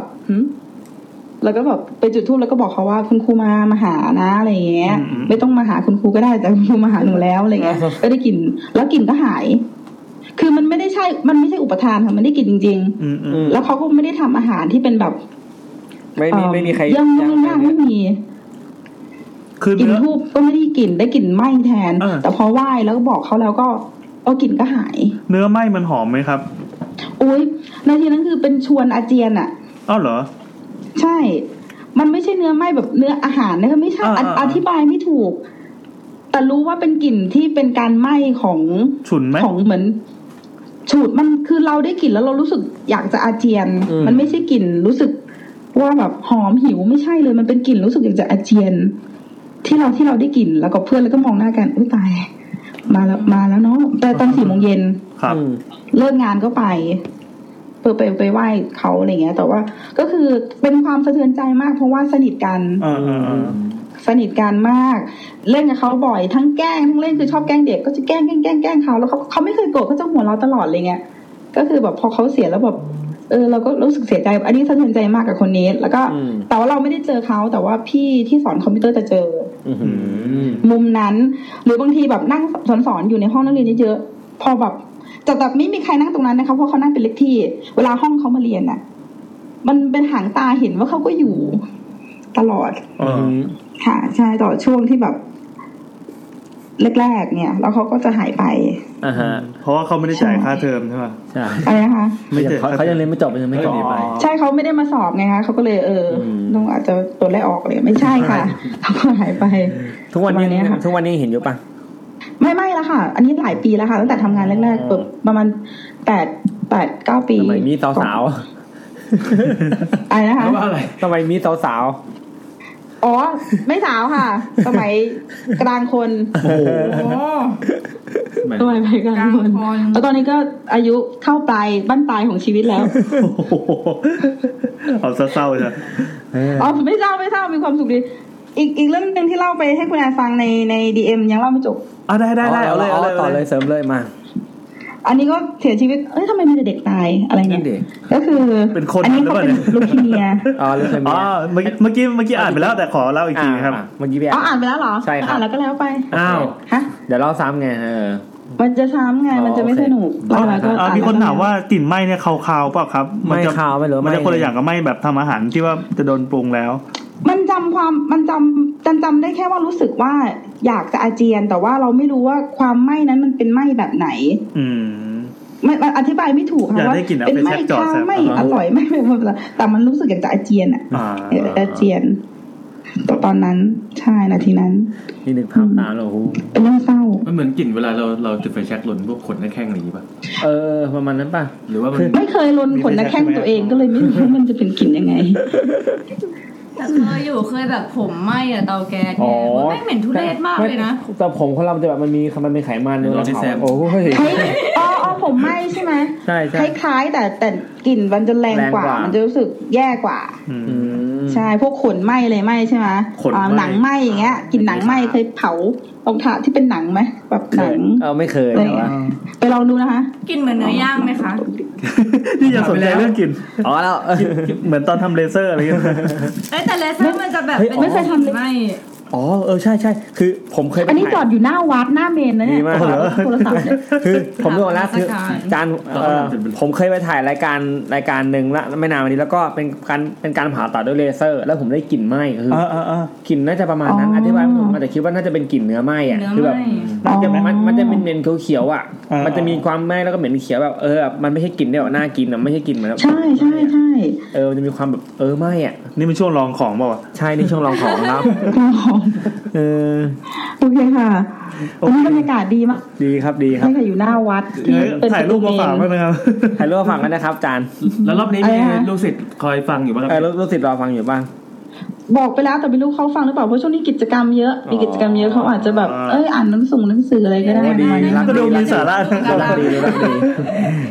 ใช่เด็กเป็นเด็กขยันค่ะเด็กที่โรงเรียนเหมือนคุณครูเนี่ยค่ะขยันดีครับครูครับไปไต่ทำลายคุณครูมาขอฝากบอกคุณนัทได้ไหมครับผมไม่ใช่ว่าไม่ตรวจกันกันบ้านอะไรนะคะคือตรวจเสร็จแล้วอะไรเงี้ยโอเคครับขอแก้ข่าวหน่อยได้ไหมโอเคแก้ไขภาพลักษณ์นิดนึงแต่แบบแอบไปต่อยทำอะไรคุณครูมารู้สึกว่าเขาเป็นคนที่สดใสมากเลยปกติเรานึกถึงครูก็จะเป็นคนที่ค่ำคื้อพยายามตีเด็กอะไรอย่างเงี้ยแอบมาส่องใช่ไหมใช่ค่ะแล้วก็จริงๆแล้วคุณนัทเขาดินทาอยู่นะคะก็เลยไปส่องเลยมีอะไรก็ด่านัทมีคนได้ด่านัทได้เลยมีคนถามครูมีแฟนยังฮะอะไรนะคะมีคนถามครูมีแฟนยังฮะมีค่ะเสียไปแล้วอ้าวดราม่าเลยคุณหล่อนะครับเหมือนเคยเล่าให้ฟังใน DM ใช่เรื่องตอนแฟนเสียตอนนี้ก็ไม่มีค่ะชีวิตมีความสุขดีอยู่คนเดียวโอเคครับอันไหนแก้วค่ะขอบคุณมากครับครูค่ะสวัสดีค่ะพี่หน้าโทรใหม่นะไปหาเรื่องได้ก่อนนะคะได้แต่ชอบครูเล่านะครูเล่าสนุกค่ะขอบคุณค่ะน้องเฟิร์นน่ารักจังเลยเนี่ยใช่ค่ะถูกต้องค่ะโอ้เป็นเรื่องดีงามของ YouTube นะเนี่ยโอ้โหไม่ต้องไปชมมันมากเดี๋ยวมันเหลืองผมโดนด่าโอเคค่ะสวัสดีค่ะเฟิร์นเอาไว้ข้างหลังเลยว่ะแต่ไว้สายที่3นะครับรอเราอยู่ในค่ำคืนนี้เมื่อกี้จะว่าอะไรวะนี่เฟิร์นรู้สึกเหมือนมีขนมมากกว่านี้ป้าแต่กินไปหมดแล้วหมดแล้วมีแค่นี้แหละมีฟุตเค้กอยู่มาช้าก็อย่าบ่นนั่นไงหยิบมาดิมีข้าวแซมของทอดกะหรี่อุ่นไหมสวัสดีครับสวัสดีค่ะได้ยินไหมคะได้ยินครับผมแซมนะครับโอเคค่ะชื่อเจนนี่ค่ะเจนนี่อันนี้เสียงจากกล้องไหนอันนี้ใส่สมอลท็อกอยู่ป่ะเอ่ยใช่ค่ะถอดสมอลท็อกได้ไหมฮะเพราะว่าไม่งั้นมันจะกล้องพอดีตอนนี้ใช้คอมอยู่อะค่ะโทรผ่านคอมแต่อะไรดีก็ได้ยินหรือเปล่าไม่แน่ใจว่าคนที่ดูไลฟ์แชทหรือเปล่าก่อนได้ไหมได้งั้นเดี๋ยวเปลี่ยนแล้วโทรกลับมาแล้วกันนะฮะนิดนึงโอเคได้ค่ะโอเคดีครับนึกออกแล้วว่าเมื่อกี้จะพูดเรื่องอะไรคือมันเคยมีอุบัติเหตุอันนึงที่เป็นออกข่าวอ่ะคือคนขับก็ไม่รู้ตัวหรอกว่าทำอะไรลงไปแต่ว่าขับไปแล้วก็มีคนโวยวายแล้วก็โทรศัพท์ตอนนั้นคือยังไม่มีการโซเชียลอะไรกันมากถึงทุกวันนี้นะแถวเส้นวิภาวดีรังสิตเองคือมีขาคนหรือแขนคนเนี่ยที่อยู่ใต้รถแล้วติดไปตลอดคือไม่ใช่คือมันติดคงไปชนที่ข้างมาจากข้างอะไรสักอย่างใช่แล้วก็วิ่งมาจากไหนก็ไม่รู้แล้วมันมีอยู่อย่างนั้นน่ะแล้วก็ไปหล่นแผลตอนที่จอดนั่นแหละนึกถึงความรู้สึกตอนมีอะไรดูหน้าผมนั่นแหละไม่ไอคนขับไม่เท่าไหร่ไอคนตามหลังใช่แล้วตอนนั้นเป็นช่วงก่อนที่เขาจะคิดที่เอาอะไรไปห้อยตรงเตียงท้ายรถนะก่อนมีโดเรมอนทาซานบ้างเซเลมูนซึ่งเมื่อก่อนมันเป็นคือของจริงไงเขาก็เลยบอกว่าให้ระวังไอ้การเล่นแบบนี้แล้วอย่างนี้ไปชนอะไรกับใครมาวะไม่รู้ก็คงเป็นชนอ่ะแล้วก็คงมีการเสียชีวิตอยู่มือไม่ติดมาหรอกแล้วคนขับก็ไม่รู้ตัวอะไรซะเลยตอนเด็กๆครับพ่อผมทำงานประกันภัยแล้วก็ที่ชุมแพจังหวัดขอนแก่นตอนที่ผมย้ายอยู่ขอนแก่นนะคือพ่อเหมือนได้เป็นผู้จัดการสาขาที่บริษัทประกันภัยที่1แล้วก็พ่อต้องไปทำเคลมรถชนรถ10ล้อครับไปทับครูคนนึงที่โรงเรียนแถวมหาสารคามไม่ใช่แถวอำเภอชุมแพโรงเรียนของชุมแพเลยครับโรงเรียนนี้อยู่ติดถนนใหญ่อยู่ที่เดียวครูเนี่ยเหมือนจะข้ามถนนมามั้งแล้วก็มันข้ามพ้นก็โดนรถ10ล้อในชนตอนที่เขาไปกู้ภัยอ่ะครูนี่ยังไม่ตายรถทับอยู่กำลังทับอยู่เลยเหรอก็คือรถทับอยู่แล้วครูไม่ตายทับตัวเลยพี่ตอนนั้นยังไม่สิ้นใจยังไม่สิ้นแต่แบบมันจะเฮือกสุดท้ายอะไรเงี้ยพ่อก็เล่าว่าตอนที่ไปกับว่าคือกู้ภัยก็บอกว่า พอเราครูใครบอกทำใจดีๆนะทำใจดีๆนะคือยังไงก็ไม่รอดแล้วแต่ว่าก็เหมือนแบบพูดปลอบใจเข้าไปสบายเงี้ยจังหวะที่แบบว่าครูก็แบบมันก็ยังขยับตัวอยู่อะไรเงี้ยจังหวะที่ยกคือตอนนั้นน่ะยังเอาศพออกยังเอาร่างออกมาไม่ได้เพราะว่ารถมันหนักมากไม่มีอุปกรณ์ยกคือชุดแพรก็ต้องรออุปกรณ์มายกออกอะไรเงี้ยพอจังหวะที่เอามายกนะก็แบบเหมือนครูก็ตกแล้วก็ตายไปเลยโอ้โหแล้วผมครับบังเอิญไปเห็นอัลบั้มรูปนั้นพอดีตอนเด็กเป็นครั้งแรกที่เห็นแบบศพแบบเชี่ยแบบไม่อันเซนเซอร์แบบรูปอัดด้วยใช่ไหมใช่ๆคือเหมือนว่าคือกล้องฟิล์มปริ้นมาอย่างดีใช่คือเขาต้องล้างแบบว่าก็ส่งบริษัทอย่างเงี้ยผมแบบเฮียกูเห็นอะไรเนี่ยนั่นคือครั้งแรกที่เห็นศพแบบอันเซนเซอร์โอ้โหน่ากลัวมากบริษัทประกันก็ต้องเห็นอะไรแบบนี้โอ้โหติดเป็นบอร์ดนิสการเลยพี่สวัสดีครับสวัสดีครับโอ้โหดีขึ้นเลยชัดมากโอเคยังไม่ต้องแล้วใช่ไหมคะไม่ต้องได้อยู่ครับคุณเจนนี่อายุเท่าไหร่ครับ20แล้วค่ะโอ้20แปลว่ายังเรียนอยู่ใช่ไหมเรียนอยู่ที่ไหนคะใช่ค่ะเรียนอยู่ที่ไหนเรียนอยู่สแตมฟอร์ดค่ะอันนี้อยู่เมืองไทยป่ะเนี่ยฟังดูแพงอะไรนะคะสแตมฟอร์ดอยู่หมายถึงสแตมฟอร์ดไม่ใช่จุดตรงนี้ป่ะบางนาอะไรป่ะหรือว่าตรงพระราม9ป่ะสแตมฟอร์ดนะครับตรงแถวพระราม9เนี่ยความรู้แน่นผมความรู้แน่นพี่มีแฟนหรือยังคะแฟนยังคะมีแล้วค่ะมีกันให้หมดเลยนะคะเหลืออยู่คนเดียวนี่แหละค่ะเลยนะคะให้แฟนขับเฟิร์นเยอะนะไม่รู้จะพูดอะไรนี่ค่ะให้เริ่มเล่าเลยไหมคะได้เลยครับได้เลยครับทักทายก่อนทักทายคุยอยากคุยอะไรครับเรียนอยู่คณะอะไรครับเรียนอยู่คณะIBM ค่ะบริหารธุรกิจระหว่างประเทศค่ะฟังดูฉลาดอีกแล้วค่ะทำไมช่างต่างจังครับทำไมต่างกับเฟิร์นอย่างนี้เนี่ยเป็นตัวเปรียบเทียบแล้วฟัง YouTube มานานยังครับอะไรนะคะเอาฟัง YouTube มานานยังครับคือเห็นใน Twitter อะค่ะแต่ว่ายังไม่เคยเข้ามาดูไลฟ์สดเลยไม่เป็นไรครับเพราะเราก็เพิ่งไลฟ์ครับปกติเราไม่ค่อยไลฟ์หรอกครับปริมีขนมนี่คุณเจนนี่มีเรื่องอะไรฟังครับเกี่ยวกับผีใต้หงคือเรื่องนี้เป็นเรื่องที่ป้าเล่าให้ฟังอะค่ะเมื่อประมาณ 2-3 เดือนก่อนพอดีคุณพ่อหนูอะค่ะเข้าโรงพยาบาลครับผมแล้วก็ค่อนข้างหนักอะค่ะอาการค่อนข้างหนักแล้วทีนี้หนูก็เลยต้องไปเจนก็เลยต้องไปเฝ้าพ่อครับผมค่ะแล้วทีนี้ก็เหมือนช่วงนั้นนะคะพ่อเกิดอาการเพ้อว่าเห็นคุณตาของเจนซึ่งคุณตาเสียไปแล้วครับผมแล้วก็บอกว่าเนี่ยมีคนมารออยู่หน้าประตูทำไมไม่ให้เขาเข้ามาแต่หน้าประตูไม่มีใครเลยอะไรประมาณนี้ค่ะแล้วทีนี้พอประมาณเกือบอาทิตย์พ่อก็อาการดีขึ้นก็เลยเหมือนมาคุยเรื่องนี้กันแล้วเรื่องนี้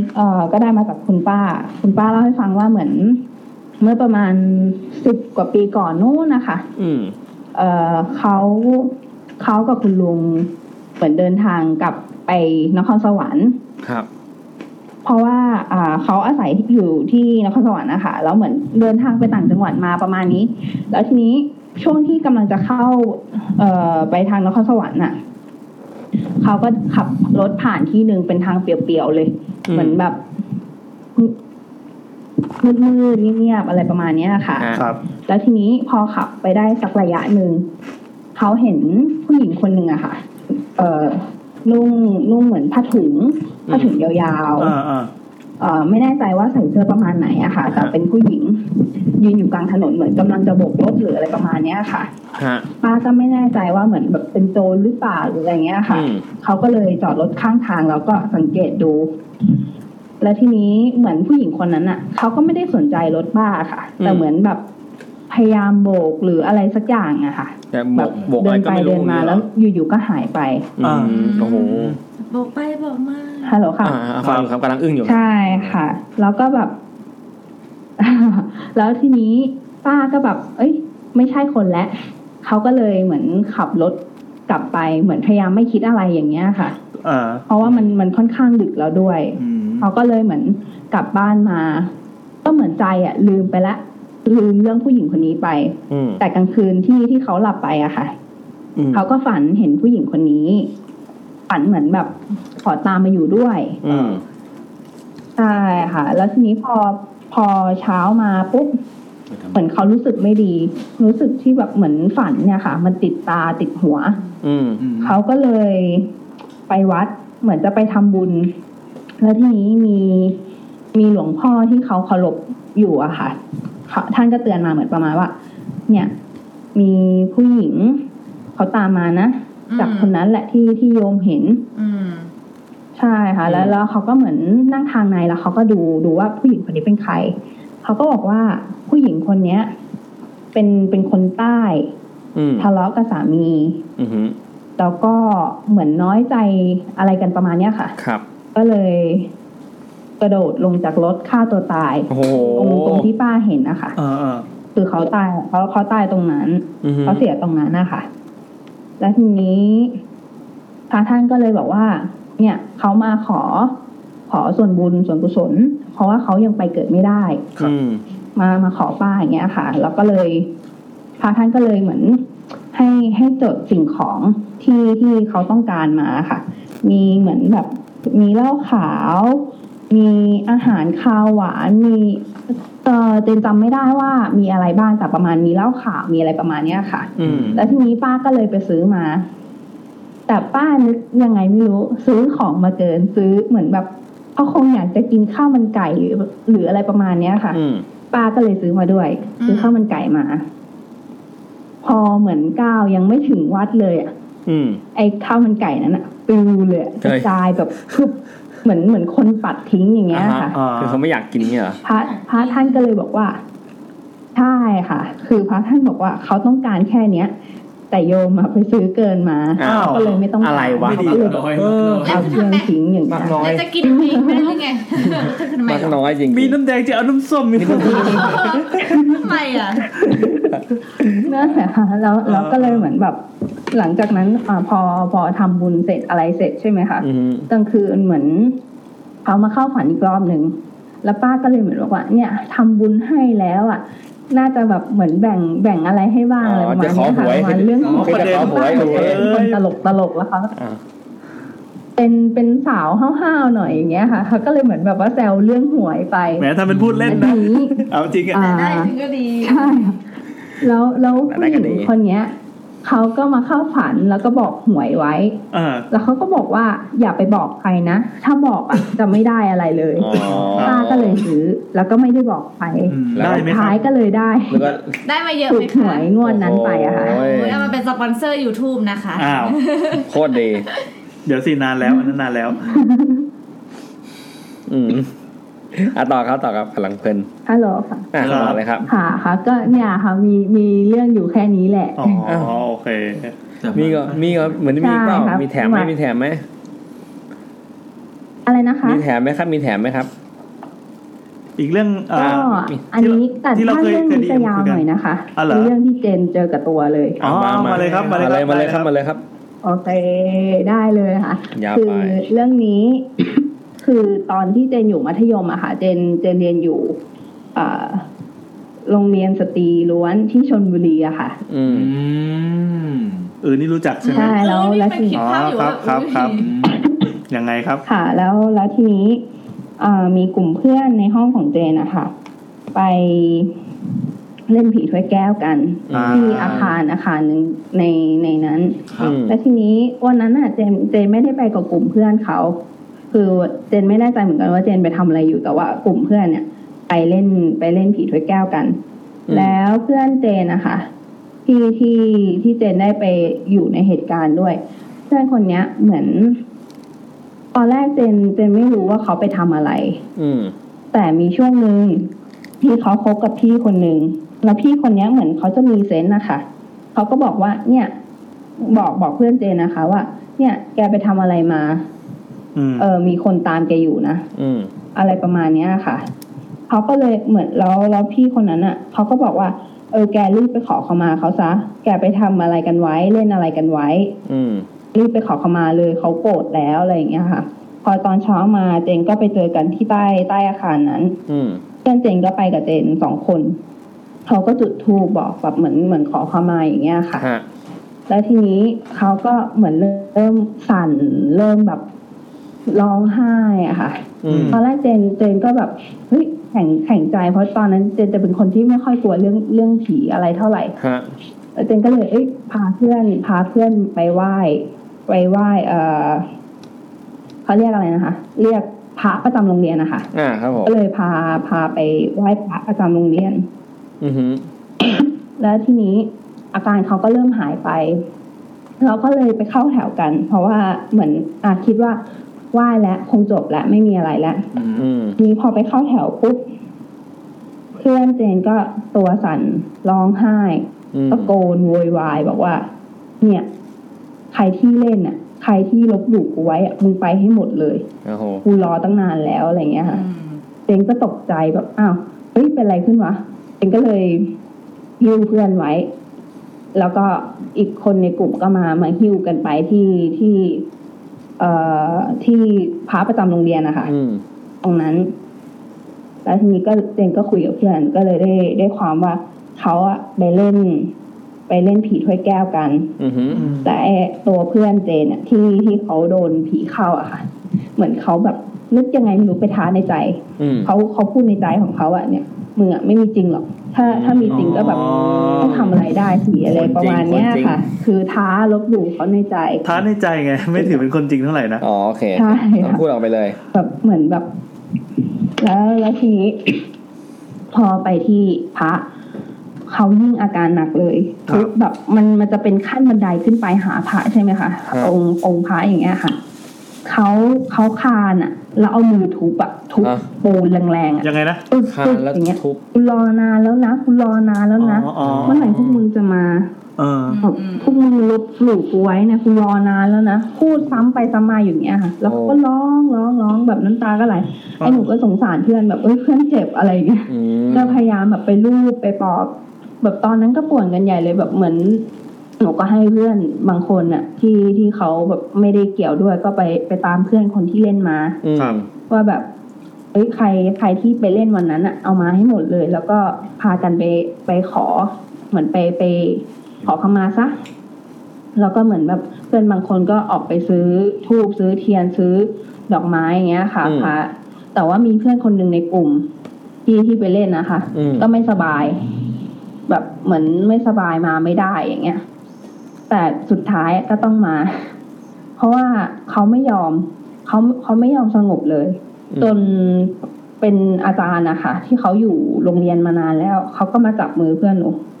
เขาบอกว่าไหนมีอะไรบอกป้าสิคืออาจารย์คนนั้นจะแทนตัวเองว่าป้าค่ะครับเขาก็บอกว่าไหนมีอะไรบอกป้าสิบอกว่าไหนหนูต้องการอะไรแล้วเขาก็จับมือกันอย่างนั้นอ่ะแล้วอาจารย์เขาก็ลูบหัวค่ะลูบหัวคนหนูบอกว่าป้ารู้แล้วหนูต้องการอะไรป้ารู้แล้วแล้วเพื่อนหนูก็นิ่งสงบไปเลยแบบนิ่งเหลือแต่ร้องไห้อย่างเดียวทีนี้ทุกคนก็พอเพื่อนทุกคนอะค่ะคนอื่นๆมาครบเขาก็พากันไปขอขมาแล้วก็ตัวเพื่อนหนูที่โดนผีเข้าเนี่ยค่ะก็อาจารย์พาไปคุยในห้องปกครองพาผีเข้าห้องปกครองหลังจากนั้นหลังเที่ยงโคตรเท่เขาก็พากันออกมาหนูก็เลยได้คุยกับเพื่อนว่าเนี่ยคือเหมือนคนที่มาเข้าเขาอ่ะคือรุ่นพี่ที่เขาอยู่ในโรงเรียนนั้นครับแล้วเขาเหงาเข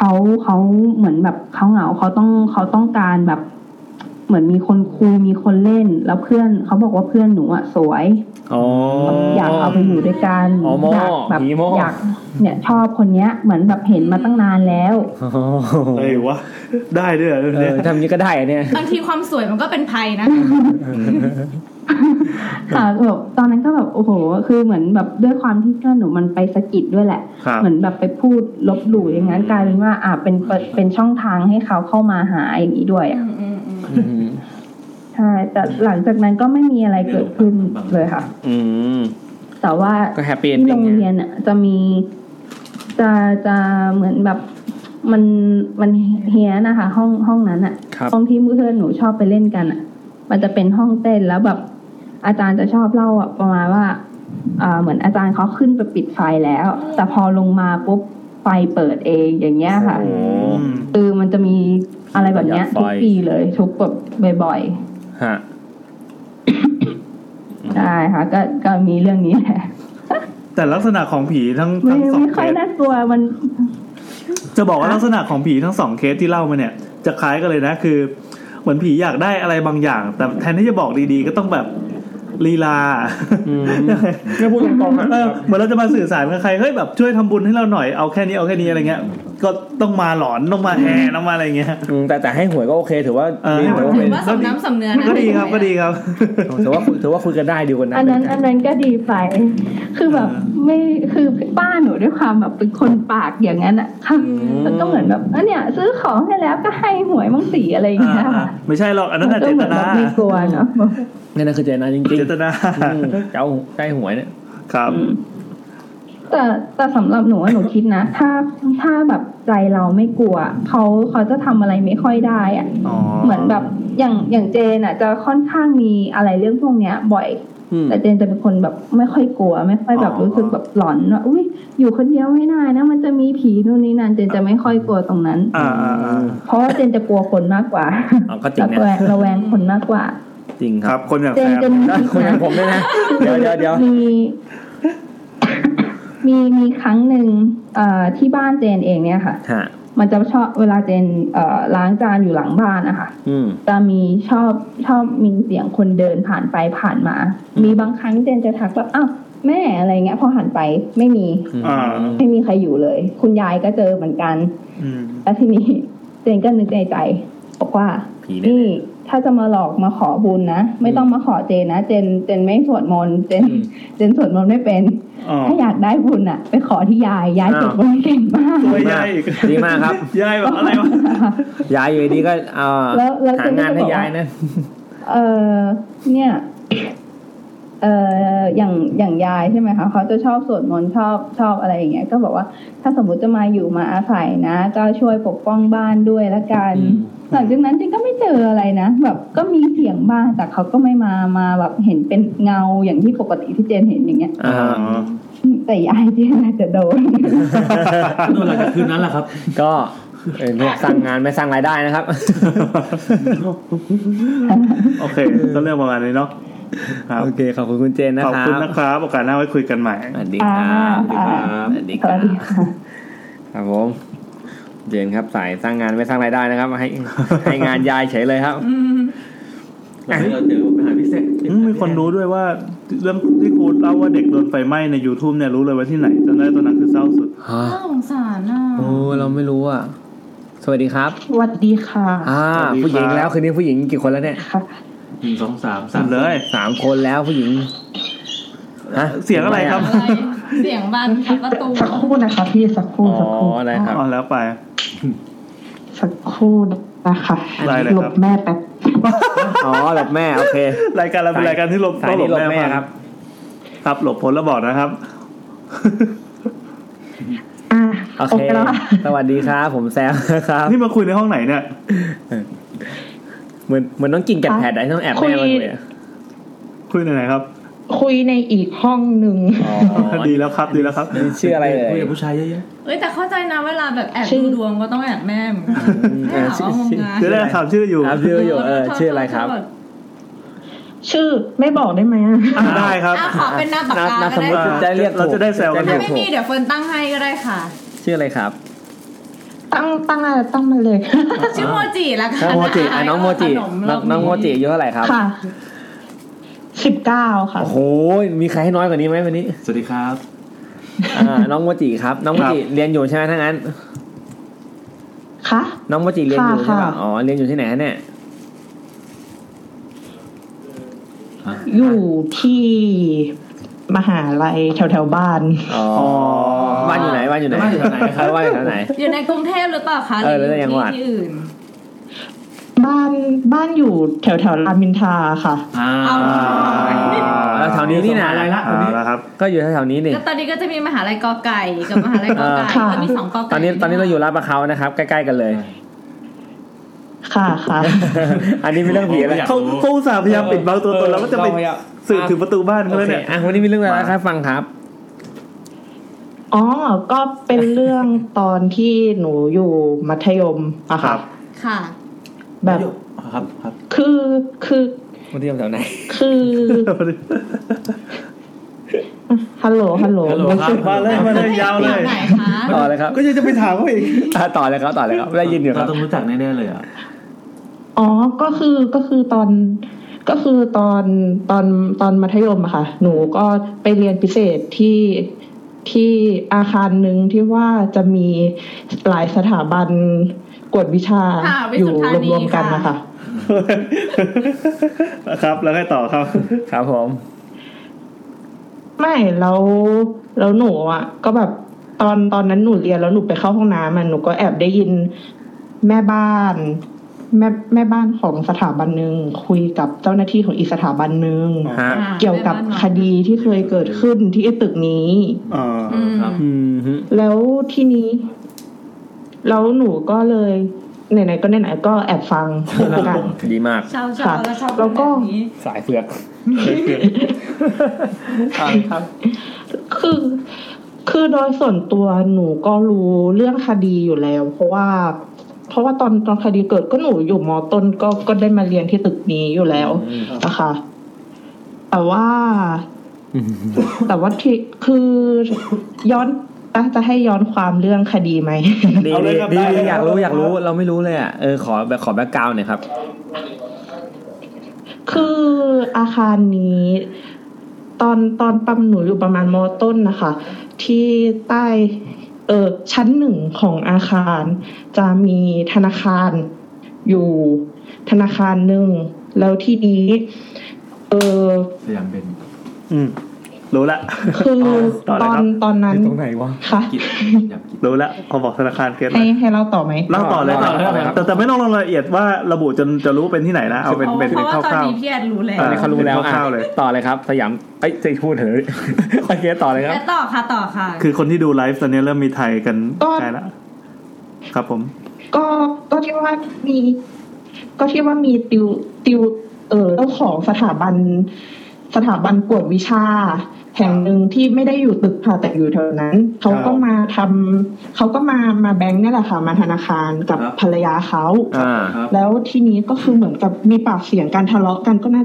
จะเป็นเรื่องเงินนะคะแล้วก็สุดท้ายก็เหมือนไม่ลงตัวเขาก็ยิงภรรยาเสียชีวิตนะเข้ามาเลยเป็นข่าวดังโคตรคึกโครมข่าวดังเลยเหรอเซิร์ชข่าวแป๊บมันสะเทือนขวัญมากเล่าต่อเลยก็เราก็จะเจอเลยไม่ต้องระบุชื่อเสร็จแล้วที่นี้หลังจากนั้นตัว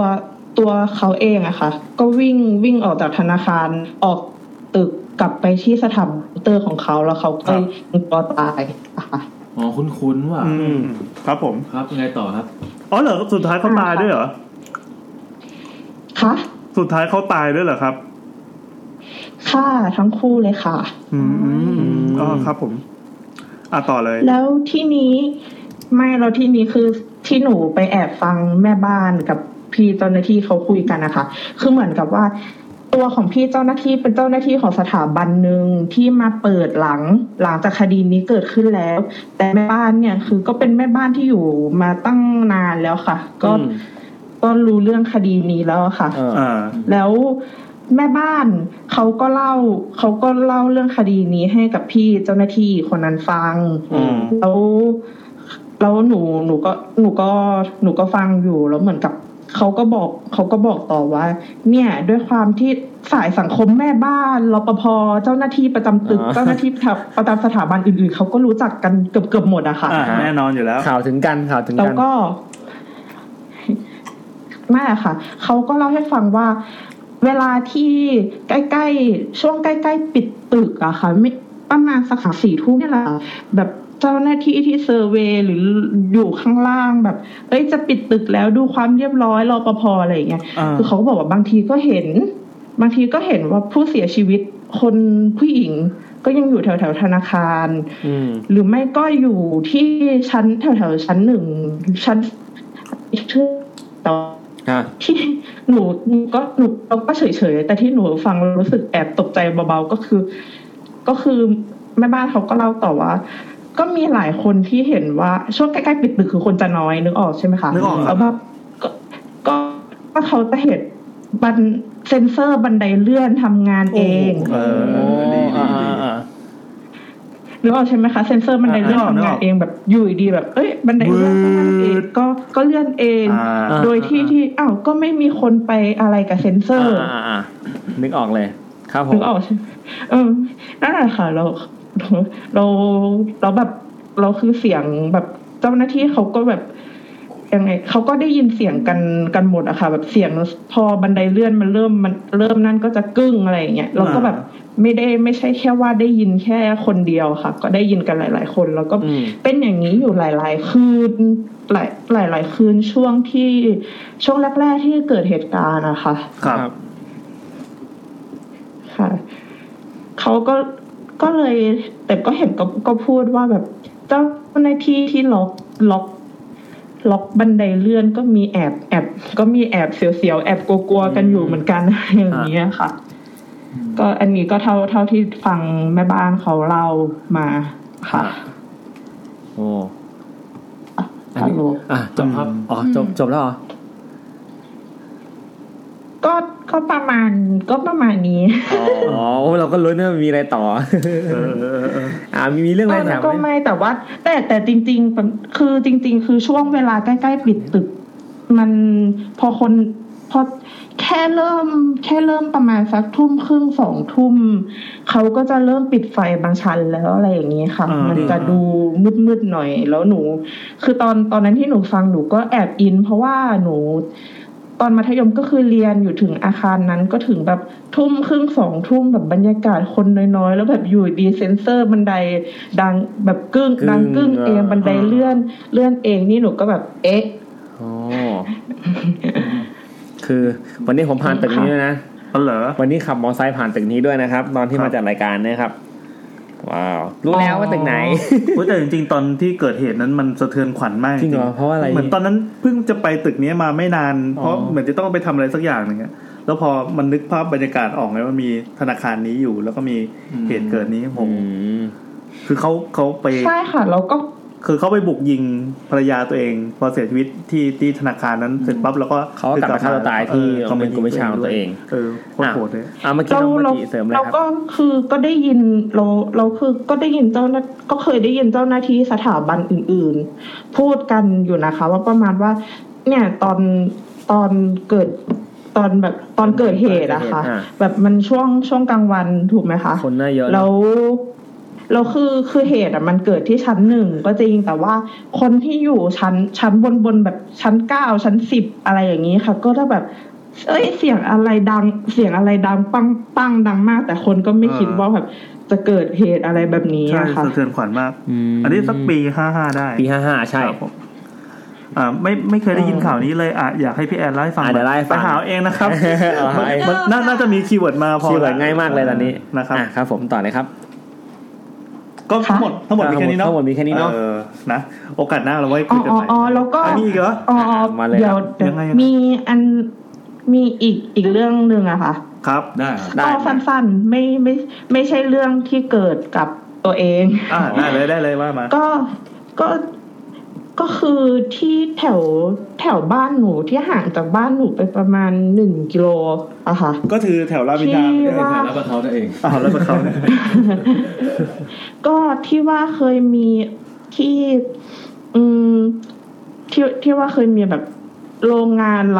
รับซื้อเหล็กระเบิดเพราะว่า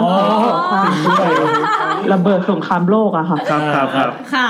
ข้างบ้านนี่เลยครับสะเทือนมาครัวบ้านกูเลยจำได้ค่ะแล้วที่นี้เหมือนครับโรบ้าเฟิร์นอะสังเกตพี่แอนตอนนี้ที่นี้เหมือนกับว่าตอนนั้นแม่หนูอะค่ะกลับมาจากทำงานต่างจังหวัดแล้วแบบเรียกแท็กซี่จากสนามบินมาบ้านแล้วแท็กซี่เขาก็พาผ่านทางนี้แล้วแท็กซี่อ่ะเขาก็ถามคุณแม่ว่าคุณแม่เคยเห็นอะไรบ้างไหมเพราะว่าตรงนี้มีเหตุการณ์นี้คุณแม่ก็ไม่ทำไมหรอมีอะไรหรออย่างงี้เขาก็บอกว่าเนี่ยผู้โดยสารเขาบางคนน่ะเห็นแล้วว่าแบบว่าผู้เสียชีวิตก็ยังใช้ชีวิตอยู่ปกติอะไรอย่างเงี้ยผู้โดยสารคนก่อนๆที่ให้มาส่งแถวๆนี้นั่นแหละค่ะก็แบบก็เหมือนว่าผู้เสียชีวิตก็ยังใช้ชีวิตอยู่ปกติอะไรแถวๆนั้นนะคะแล้วก็เราพี่แท็กซี่เขาก็พูดเหมือนประมาณว่าเนี่ยผู้โดยสารบางคนถึงขั้นบอกว่าจะไปทางไหนก็ได้จะอ้อมก็ได้แต่ขอแค่ไม่ผ่านทางนี้ก็พอแบบเดี๋ยวเห็นอีกอะไรอย่างนี้ค่ะ กับทางนี้เหมือนกันเลยนี่เลยครับเลยก็ต้องผ่านใช่ไหมแต่โดยส่วนตัวพี่แท็กซี่เขาก็บอกว่าเขาไม่เคยเห็นนะคะแต่ว่าเขาเวลาผ่านแล้วก็รู้สึกแบบรู้สึกไม่ดีไม่รู้สึกไม่โอเคเหมือนกันอะไรอย่างเงี้ยค่ะตอนนี้ก็รู้สึกไม่โอเคแล้วค่ะสังเกตหน้าเฟิร์นได้พอดีคนในห้องส่งนี่จะต้องมีบ้านอยู่ใกล้ๆตรงนั้นครับแถวนี้เลยครับต้องผ่านอ๋อแต่ตัวหนูก็ไม่ได้ผ่านตรงนั้นนานแล้วค่ะเพราะปกติกลับก็ไม่ได้ผ่านทางนั้นแต่พี่ผ่านคืนนี้ครับ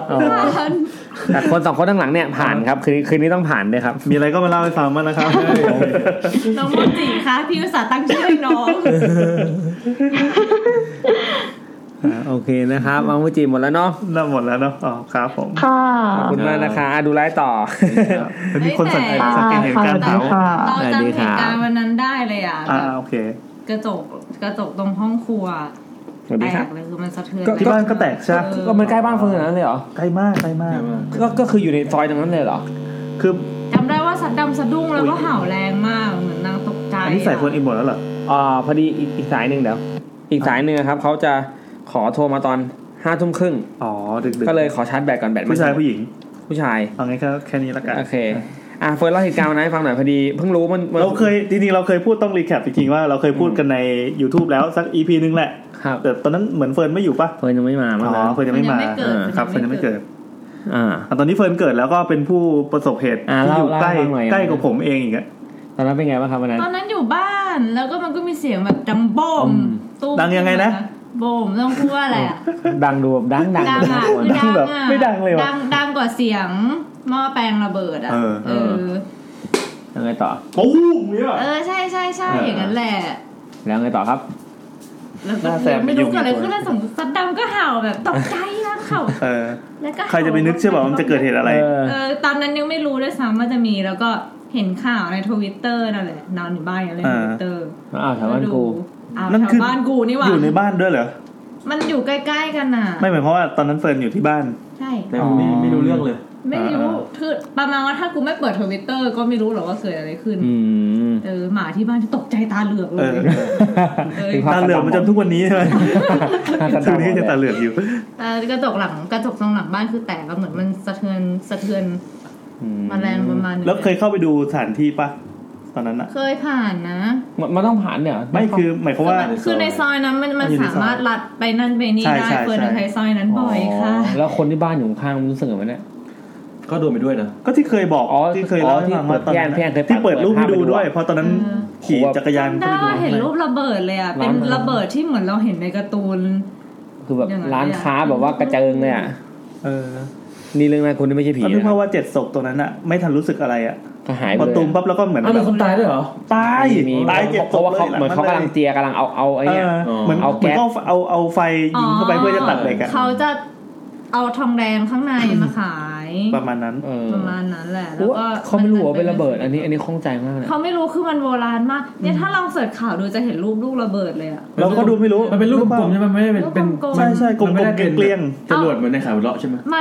คือเอาง่ายๆถ้าเป็นกูแล้วกูขายของเก่าเป็นกูก็เจียเอาทองแดงมาเพราะเราไม่รู้ว่าอะไรฮะเขาไม่รู้ว่าอะไรแต่รู้เลยว่ามันต้องมีอะไรสักอย่างที่คือตายในเสี้ยววินาทีโดยไม่ทันรู้สึกอะไรทั้งสิ้นเลยแป๊บแล้วก็อ้าวอะไรเนี่ยแล้วเดี๋ยวเจอเทวดาแล้วเกิดแล้วว่าเราหยุดคุยเรื่องนี้ดีกว่าโอเคตอนนี้เรามีเวลาครึ่งชั่วโมงครับพี่แอนเรามากินทูบกันดีกว่ากินทูบก่อนโอเคได้ครับข้าวเวลาก่อนพูดอะไรก่อนจริงๆพอตะเกียงเนี่ยที่น้องโมจิโทรมาเล่าตอนนี้แกบอกว่าแกอยู่ในห้องน้ำแล้วแอบฟังแม่บ้านแล้วคุยกันผมนึกว่าพอดเป็นแบบว่าแม่บ้านบอกว่ามีคนเจอนะอยู่ในห้องน้ำอะไรอย่างเงี้ยแล้วเปิดมาแม่บ้านไม่อยู่โอ้ยพอดหนังสยองเมื่อกี้เรื่องสึนามิมีหลายคนเล่าให้ฟังเยอะมากสึนามิช่วงที่สึนามิแบบเกิดขึ้นก็จะมีบ่อยที่เคยเล่าให้ฟังว่านักท่องเที่ยวลงไปดำน้ำแล้วก็มีคนมาเกาะแทงอันนั้นน่ากลัวหรือว่าขึ้นเรือมาแล้วก็นับหัวคนแล้วมันเกินอะไรประมาณนี้จะมีบ่อยเป็นยังไงบ้างของเฟิร์นแถมหน่อยที่เคยเล่าไปก็จะประมาณนี้แหละแต่คิดว่ามันเกาะแทงโคตรน่ากลัวเลยลงไปเห็นคนสดๆที่แบบไม่ได้ใส่ชุดนักดำน้ำมาแล้วก็เกาะหลังเราอยู่อย่างเงี้ยผมเคยไปผมเคยไป ไ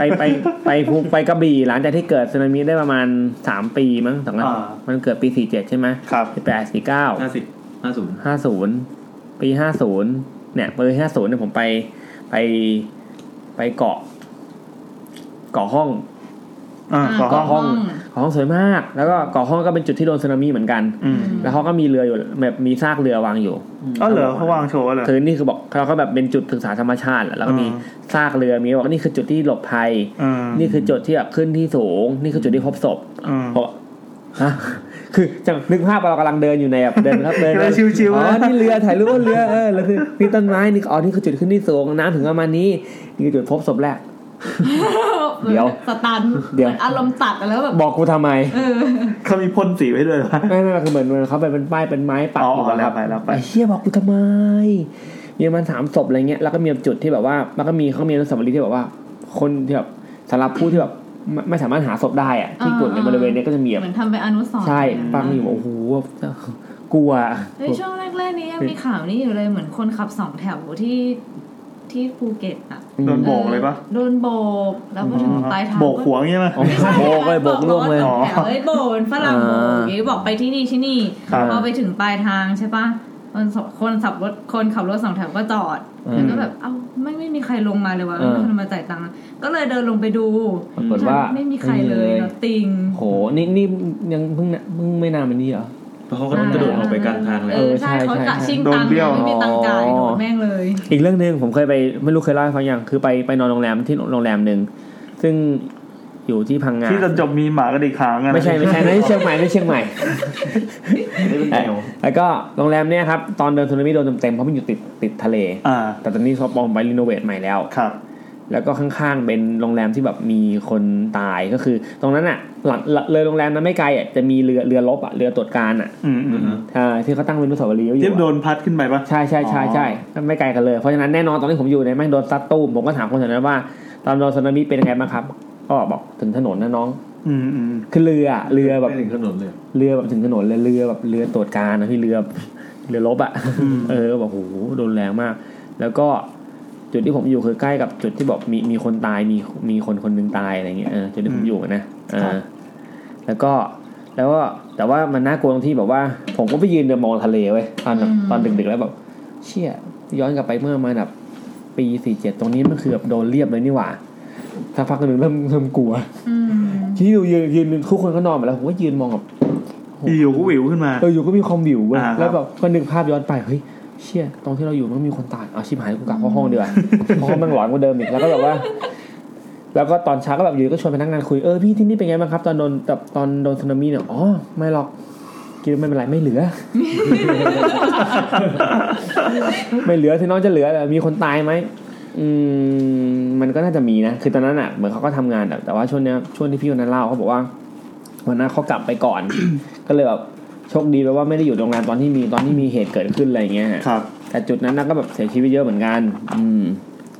มีความน่ากลัวเอาเข้าเพจที่ชอบมีไลฟ์เดินสายบ้านล้าง เราจะอะไรไปสู้นะครับเดี๋ยวมาเชิญพี่แอนเราชนะอยู่แล้วเพราะบ้านเรามีคนอยู่บ้านเรามีคนอยู่บ้านเราไม่ล้างครับแล้วก็มีอะไรก็คือมีก็ไปถามคนแบบก็คือตอนนั้นลงพื้นที่พอดีก็แบบไปเที่ยวแหละก็ไปถามคนแบบเขาก็เล่าให้ฟังกับความแบบโกลาหลช่วงนั้นเป็นยังไงบ้างอะไรเงี้ยตรงนั้นเนี่ยตอนที่เกิดอะไรมาก็แบบว่าพวกซากรถต้นไม้อะไรเงี้ยมากองเต็มเลยมีร้านอาหารร้านนึงเขาบอกว่าอยู่บนถนนเลยนะเขาบอกว่ากำลังทำอาหารอยู่เนี่ยไปร้านอาหารตามสั่งก็เห็นแบบคลื่นมาฟูบแล้วก็กวาดเขาบอกเขาเห็นเรือที่ว่าเรือตรวจการลอยมันเขาตกใจเรือลอยไม่ได้ไงวะอะไรเงี้ยเขาก็สับยิงวิ่งขึ้นไปตีนเขาเลยคิดภาพแบบแม่งคงน่ากลัวเขาบอกภาพบอกว่าแบบเขาบอกให้นึกภาพเหมือนคนเทน้ำในกระมังน้ำไม่ค่อยมาหาเราแต่ว่ามันใหญ่กว่ามากแล้วมันมาแบบมันมาเป็นหน้ากระดานอะไรเงี้ยคือน้ำป่าอะไรน้ำป่าคือแบบเราจินตนาการไม่ออกน้ำป่าก็แบบอีกเหตุการณ์นึงที่แบบที่วังตะไคร้โหนานมากที่บอกว่าน้ำป่ามาแล้วบอกว่าน้ำป่าไหลหลากอะไรใช่แล้วก็ซัดคนตายแล้วก็มีเรื่องผีที่วังตะไคร้เยอะมากแบบว่าตอนนั้นน่ะแบบก็สะเทือนขวัญ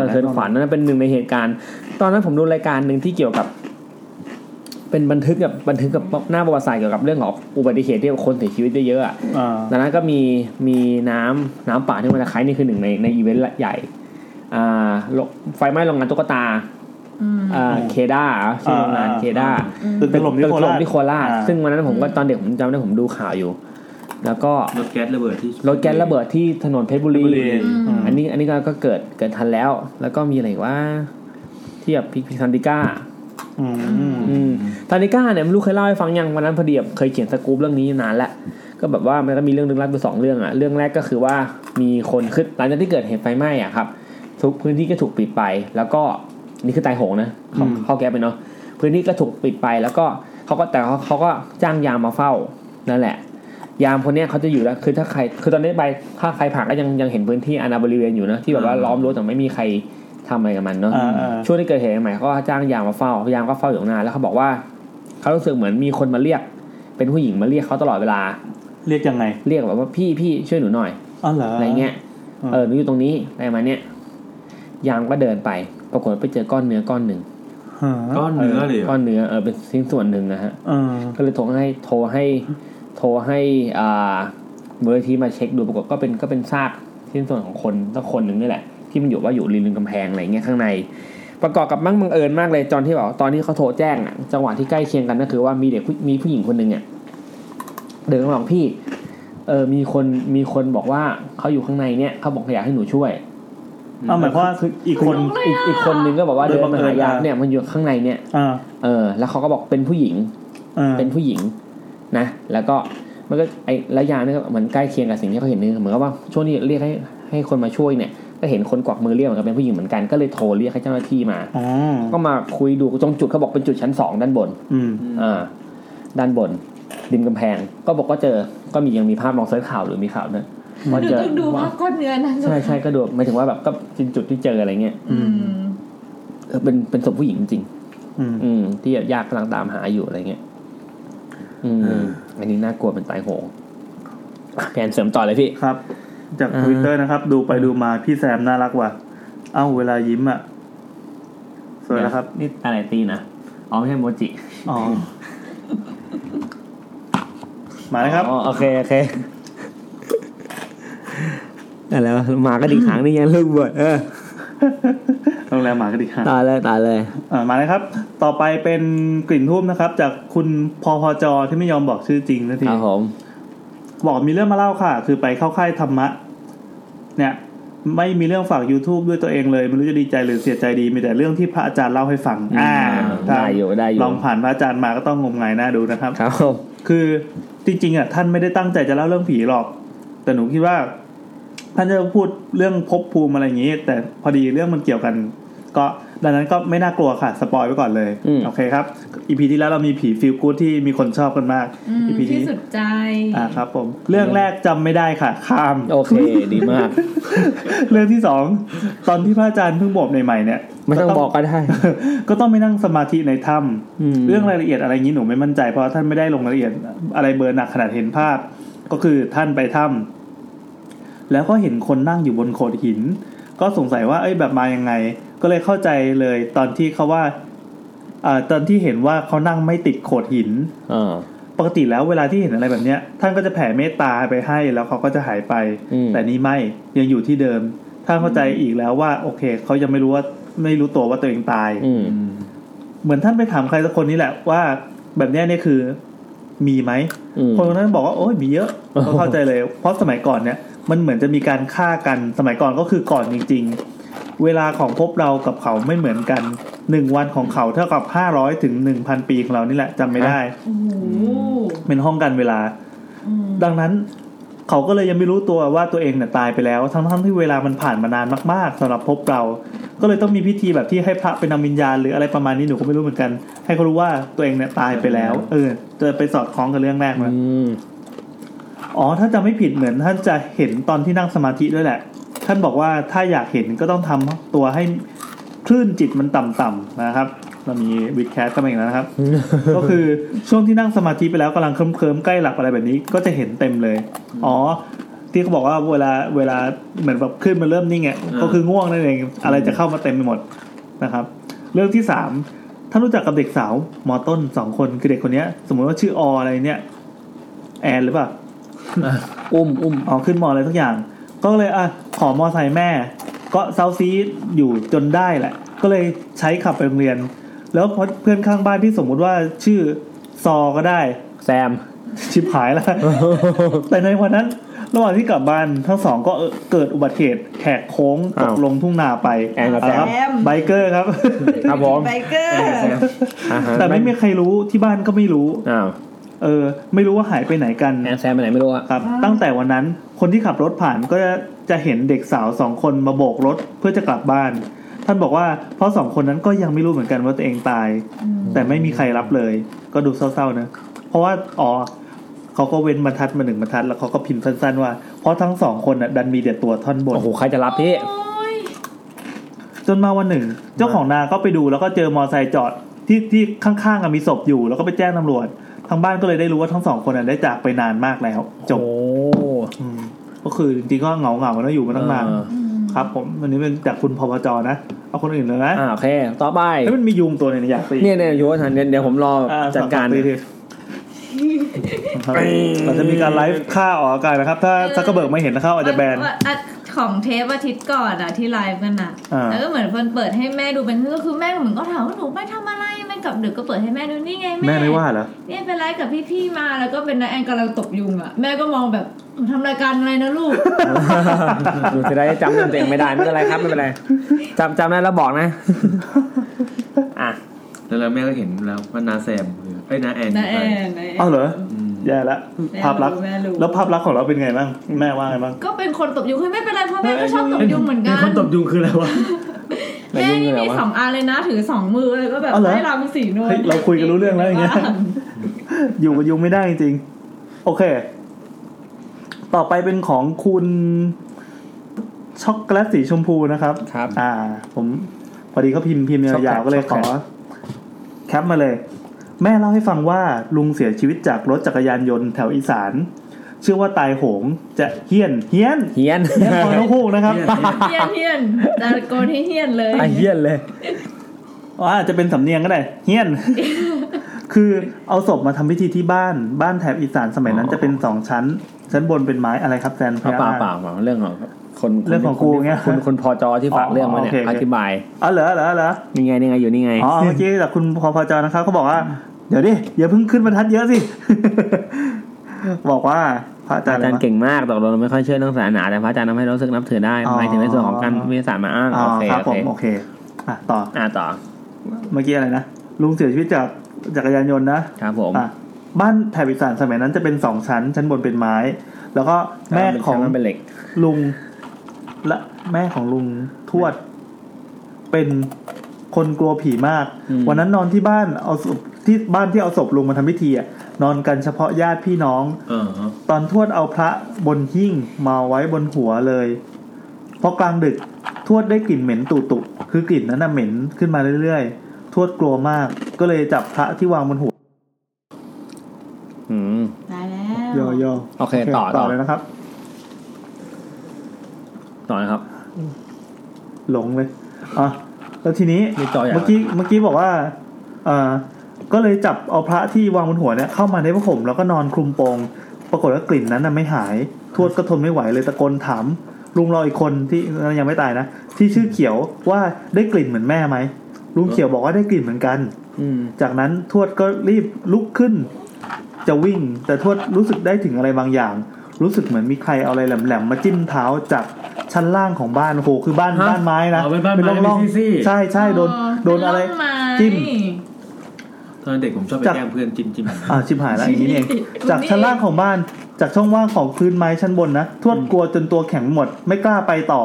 เลยพนมมือขึ้นเหนือหัวพูดว่าอย่ามาหลอกมาหลอนแม่เลยลูกไปที่ชอบเถอะแม่กลัวแล้วจากนั้นลุงเขียวก็เลยบอกทวดว่าอย่าตกใจไปเลยนะแม่ไม่มีอะไรหรอกกลิ่นนั้นมันเป็นเพียงกลิ่นขี้ผมเองห้องน้ำมันอยู่ไกลข้างล่างก็ไม่มีใครอยู่ผมกลัวเลยขี้ไว้มุมห้อง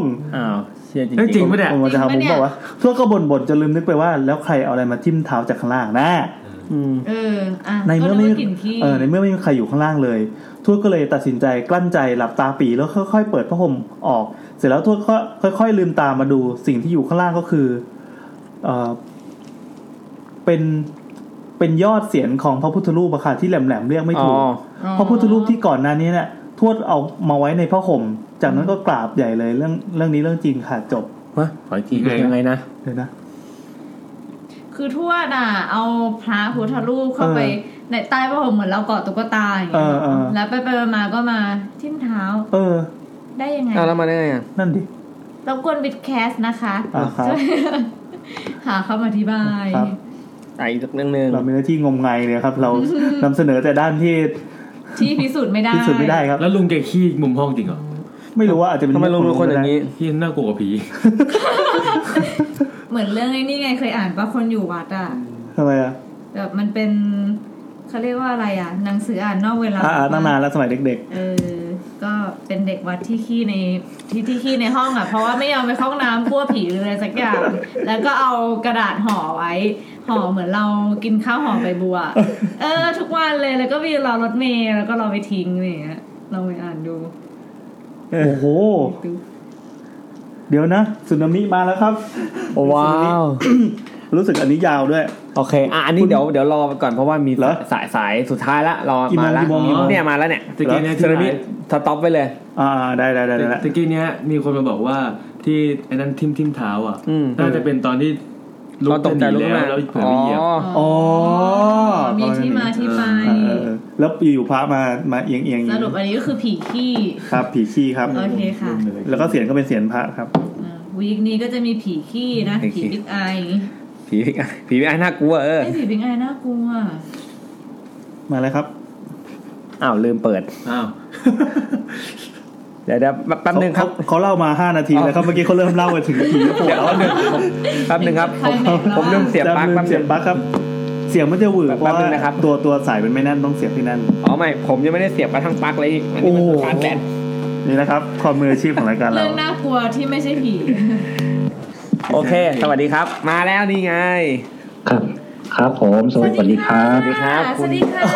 ออกหน้าออกตามากเลยแต่คนเดียวไหมผมแซมนะครับสวัสดีครับผมแอนครับครับผมนะครับเฮ้ยเสียงเมื่อกี้แล้วก็อลิซาเบธค่ะอลิซาเบธเอาไปตียุงไหมอันนี้เพื่อนอะไรครับแหมอลิซาเบธพี่โอครับทำไมทั้งอยู่คนเดียวพี่โอใช่ไหมครับครับ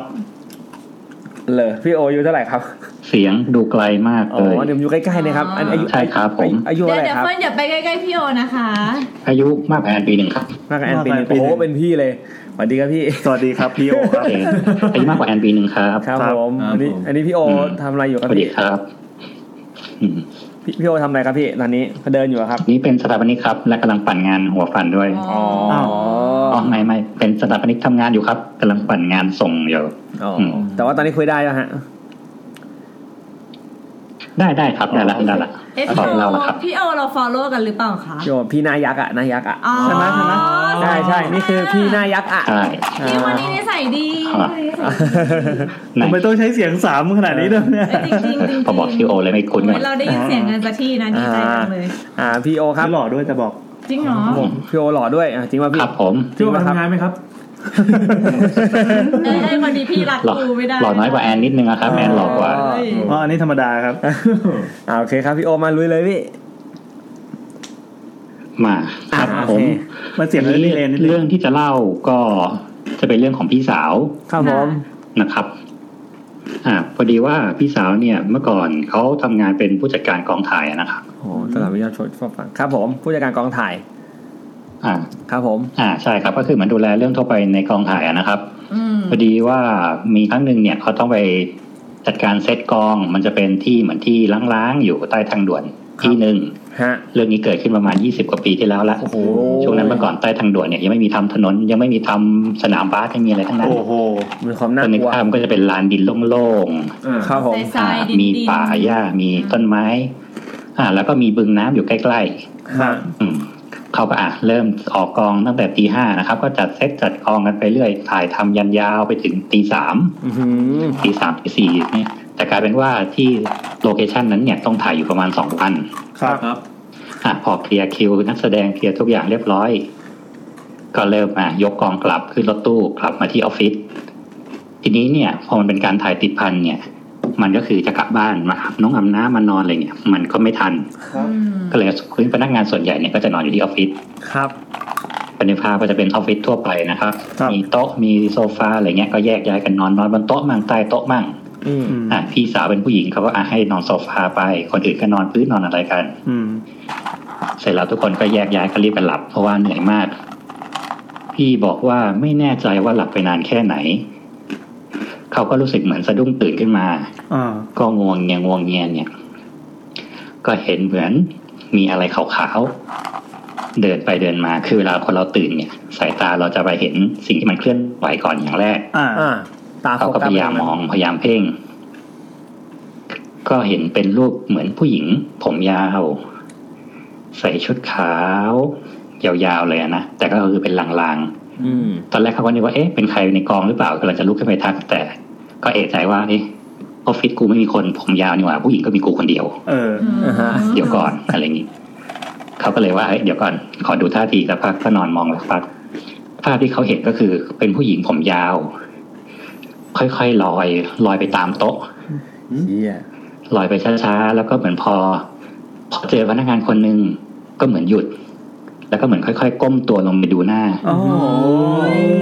เสร็จก็เหมือนเงยขึ้นมาใหม่แล้วก็ไหลไปโต๊ะถัดไปคือพอถ้ามีคนนอนพอมีคนนอนใต้โต๊ะเนี่ยเขาก็เหมือนจะย่อตัวลงไปหนึ่งคือเหมือนเขาหาใครสักคนนึงใช่ไหมคะมันดูหน้าแต่ก็คือนอนใต้โต๊ะมีการก้มลงไปดูด้วยนะเหมือนเขากำลังเช็คอะไรอย่างเงี้ยนะฮะก็คือจะย่อคือเหมือนหาใครสักคนหนึ่งอยู่อ่ะนึกภาพออกมาที่เหมือนถ้าเราไปทำออฟฟิศแล้วมีคนนอนอยู่แล้วก็จะเดินไปแล้วแบบไอ้นี่นอนข้างบนแล้วก็ก้มดูข้างบนไอ้นี่นอนใต้โต๊ะแล้วก็ย่อตัวลงไปก้มดูนิดนึงความพีคมันอยู่ตรงที่ว่าเขาค่อยๆไล่เข้ามาหาพี่สาวคือพี่สาวนอนอยู่ในออฟฟิศด้านในสุดเนี่ยเขาก็เหมือนนอนมองแบบคือก็ไม่กล้ากระตกกระตากไม่กล้าจะแบบตะโกนว่าเฮ้ยอะไรใครแหละเขาแบบนึกภาพออกไหมคือถ้าเหมือนหนังผีถ้าแบบเหมือนถ้าเขารู้ว่าเราโน่นเสร็จอยู่แบบบุ้มมาโผล่ตรงหน้าอย่างเงี้ยก็ไม่กล้าเขาก็ค่อยๆมองก็คือมันก็ค่อยๆมาทีละนิดทีละโต๊ะไล่มาเรื่อยๆเรื่อยๆแต่คือจะเป็นลักษณะเหมือนผีดอลลี่อ่ะมันผีดอลลี่หนังไทยอ่ะมันไม่ใช่คนที่แบบเดินไหลโยกอะไรเงี้ยจะค่อยๆไหลมาในชุดนอนอย่างนั้นอ่ะจนมาถึงใกล้เขาก็แบบไม่ไหวแล้วกูแกล้งตายก่อนดีกว่าเนี่ยง่ายสุดเขาบอกว่าความรู้สึกของเขาคือพอเวลาเขาเข้ามาใกล้เนี่ยมันจะมีความเหมือนแบบเย็นคือนึกออกไหมพอเวลาเรานอนเนี่ยถ้ามีอะไรผ่านตาถึงเราจะหลับตาเนี่ยมันก็จะคือมีเงาที่มันเข้มกว่าเงาปกติขึ้นมาใช่เขาก็จะรู้สึกได้ว่าเนี่ยเขากำลังผ่านหน้าไปสุดท้ายแล้วคือพอหมดที่เขาแล้วอ่ะเขาก็ไม่รู้ละเขาก็แกล้งหลับจนสุดท้ายเขาก็หลับไปจริงๆจนถึงเช้าก็ไม่กล้าเล่าให้ใครฟังเพราะแบบว่าเดี๋ยวแม่งแบบวันนี้ก็มีงานต้องลุยทั้งวันอีกเดี๋ยวสติสตังกันอะไรเงี้ยแต่เขาก็คุยกับน้องคนหนึ่งที่เป็นผู้ช่วยว่าเพราะเวลาปกติเวลาตามกองถ่ายเนี่ยคนแถวนั้นก็จะชอบมามุงว่าถ่ายหนังอะไรกันมีอะไรกันอะไรเงี้ยเขาก็แบบตั้งแต่อยู่มาเนี่ยที่ออฟฟิศมันไม่เคยมีอะไรอย่างเงี้ยเขาก็ว่าแล้วว่ามันจะต้องมาจากอะไรอย่างนี้แน่ๆเลยต้องมีปัจจัยเขาก็เลยให้น้องผู้ช่วยเนี่ยไปถามคนที่มาดูอะไรเงี้ยเขาทำงานไปก็กลางวันก็ไม่ได้คิดอะไรกันเพราะมันกลางวันละพอเสร็จตอนสายเสร็จอะไรตอนกลางคืนเสร็จปั๊บก็เลยพอเลิกกองปั๊บก็มาคุยกันน้องคนนี้ก็บอกว่าเนี่ยไปถามชาวบ้านแถวนี้มาแล้วเขาบอกว่าเมื่อ2 อาทิตย์ก่อนนะพี่มีเป็นผู้หญิงถูกฉุดมาเหมือนมาทำร้ายมาข่มขืนอะไรเงี้ยแล้วฆ่าทิ้งศพไว้อยู่แถวบึงน้ำตรงนั้นแหละคือตามรูปพันสันฐานก็คือเป็นผู้หญิงผมยาวสูงขาวๆอะไรเงี้ยก็ตรงตามที่พี่เห็นพี่ก็เลยเล่าก็เลยเหมือนประมาณว่าก็ตอนนี้ก็ไม่แน่ใจว่าที่เขาตามหรือเขาหานี่เขาหาใครหรือเพราะว่าพอเรามาเซตตรงนั้นแล้วมีการแบบอาจจะกลายเป็นว่าตอนขึ้นรถก็แบบไปกลับออฟฟิศกันกูก็ไปด้วยก็คือสุดท้ายก็เลยเหมือนไม่รู้ที่มาที่ไปเขาทุกเพื่อความสบายใจทุกคนก็ไปทำบุญกันก็จบก็วันรุ่งขึ้นตอนต่อมาอะไรก็จะไม่มีผู้หญิงคนนี้อีกก็เลยอยากรู้ว่าถ้าเกิดว่าหาแล้วเจอสุดตรงที่ว่าค่อยๆเดินอะไรกันนึงเสียงจะได้เล่นคือเลยมีความรู้สึกว่าเขาอาจจะหาใครที่ทำร้ายเขาหรือเปล่าไม่แน่ใจไม่ได้หรือใครไปทำอะไรให้เขาแล้วดูเขาถูกชะตาหรือเปล่า คือผมคิดดูว่าเดี๋ยวก่อนคือพี่สาวพี่อฝั่งนู้นเขาจะไม่ได้ยินพี่แป๊บนึงนะครับพี่ครับอาจจะดีเลยแป๊บนึงพี่แอนมีคำถามครับคืออยากรู้ว่าสมมติว่าถ้าไปแล้วเจอตามสเปคที่เขาต้องการเนี่ยมันจะเป็นยังไงอ่ะพาไปอยู่ด้วยไงเนี่ยน่าสนใจไงเขาก็อาจจะปลุกหรือสุดท้ายอาจจะแบบกรี๊ดใส่ก็ได้เห็นไหมว่าไอ้นี่ไงที่ฆ่าฉันอะไรเงี้ยมันตามหนังนี่ไงถ้าแบบบุปผาราตรีนี่ออกไหมก็อยู่นิ่งๆเสร็จแล้วแบบกรี๊ดขึ้นมาอย่างเงี้ยโอ้ยโคตรน่ากลัวใช้ได้อยู่นะไม่มีปีคุยแล้วต่อเลยครับพี่นั่นแหละก็เลยแต่พี่สาวเนี่ยก็คือจริงๆพี่สาวเป็นคนที่เหมือนจูนเรื่องนี้ติดตั้งแต่เด็กเรียกว่ามีเซนส์ก็ได้แหละและคือจากก่อนนั้นประมาณ20 ปีจนถึงบัดเนี้ยตอนนี้คือเหมือนเขาก็สายไปชอบนั่งวิปัสสนานั่งสมาธิอะไรเนี่ยแต่ตอนนี้เขาเหมือนอัพคลาสละเป็นไฮคลาสละตอนนี้ก็เลยเหมือนเป็นกุญเจประจำบ้านประจำตระกูลคือเขาจะมีเซนส์ที่แบบว่าตอนนี้คือเหมือนเริ่มเห็นเริ่มแบบรู้ละอะไรอย่างเงี้ยก็เลยตอนนี้เขาจะมาเป็นเรื่องที่2ก็คือเรื่องที่พี่เจอเองกับตัวครับคือเมื่อก่อนเนี่ยที่เคยเล่าเรื่องในทวิตเป็นเรื่องเดี๋ยวนะเสียงดีเลย์หรือเปล่าใช่ดีเลย์ครับแต่พี่เล่าเลยพี่เล่าได้เรื่อยๆเลยค่ะพี่โอโอเคงั้นเล่าเลยคือพี่จะเคยเล่าในทวิตไปรอบนึงแล้วไม่รู้ใครเคยเห็นหรือเปล่าที่บอกว่าเมื่อก่อนพี่จะมีเพื่อนวันพระคือถ้าเป็นช่วงวันพระปั๊บเนี่ยในห้องจะมีกลิ่นจะเป็นกลิ่นสับสาบกลิ่นคล้ายๆเหมือนเป็นจิ้งจกตายหนูตายอะไรเงี้ยนี่บอกไหมครับที่มันจะแบบว่าเหมือนนานๆแล้วมันก็จะเป็นสับสาบค้างๆแต่เรื่องของเรื่องคือมันจะมาเฉพาะวันพระกับวันโกนโอ้โหเข้าใจเลือกวันแล้วทีนี้เนี่ยก็คืออยู่ด้วยความรู้สึกที่ว่ามันคงตายหลังตู้ตายอะไรที่เหมือนเราไม่เห็นก็ช่างมันก็ไม่ได้คิดอะไรจนมาวันหนึ่งก็เหมือนแบบว่างวันนี้รื้อห้องแล้วกันก็คิดว่าปกติกลิ่นเนี่ยมันจะมาจากหลังตู้นึกภาพเป็นตู้เสื้อผ้าออกเนาะข้างบนแล้วก็จะมีของเกลืออะไรเก็บมันคงมีอะไรตายอยู่ข้างบนปีนขึ้นไปรื้อของออกหมดไม่มีแต่กลิ่นอยู่ตรงนั้นกลิ่นก็ยังอยู่ก็ว่าสงสัยเป็นหลังตู้ก็ได้ก็เลื่อนนั่นนี่เลื่อนนั่นสุดท้ายไม่มีไม่พอกลิ่นเปลี่ยนจากอยู่หลังตู้ไปเป็นหน้าห้องกลิ่นเคลื่อนที่ได้จนคือมันเป็นอย่างเงี้ยมันเป็นอย่างนี้มาตลอดจนหลังๆก็มีความรู้สึกว่าช่างมึงเถอะมึงจะอยู่มึงก็อยู่แล้วกันกลิ่นมันก็จะเปลี่ยนไปเรื่อยๆแต่พอสมมติว่าวันนี้คืนนี้วันพระเสร็จปั๊บคืนพรุ่งนี้ก็คือจะไม่มีกลิ่นจะไม่มีอะไรทั้งสิ้นก็จะเข้าสู่เหตุการณ์ปกติจนมาวันหนึ่งคือเริ่มรู้สึกว่าเฮ้ยไม่ใช่ละไม่ไหวละเพราะว่ากลิ่นมันเหมือนแบบบางทีก็แบบเหมือนวนเวียนอยู่รอบตัวเราก็เลยมันโทรไปหาพี่ก็คืนนั้นโทรหาพี่เลยว่าเฮ้ยมีอะไรหรือเปล่าวะเนี่ยคือพี่จะเป็นประเภทที่ว่าถ้าสมมติถามอะไรอย่างเงี้ยถ้ามันมีเขาบอกว่าก็จะไปโผล่ที่เขาเขาก็เหมือนว่าพอคุยเสร็จปั๊บเขาก็เงียบไปแป๊บนึงว่าแกแป๊บนึงนะโหเลือดโชคมาเลยว่ะเป็นเซนแกเพิ่งแบบ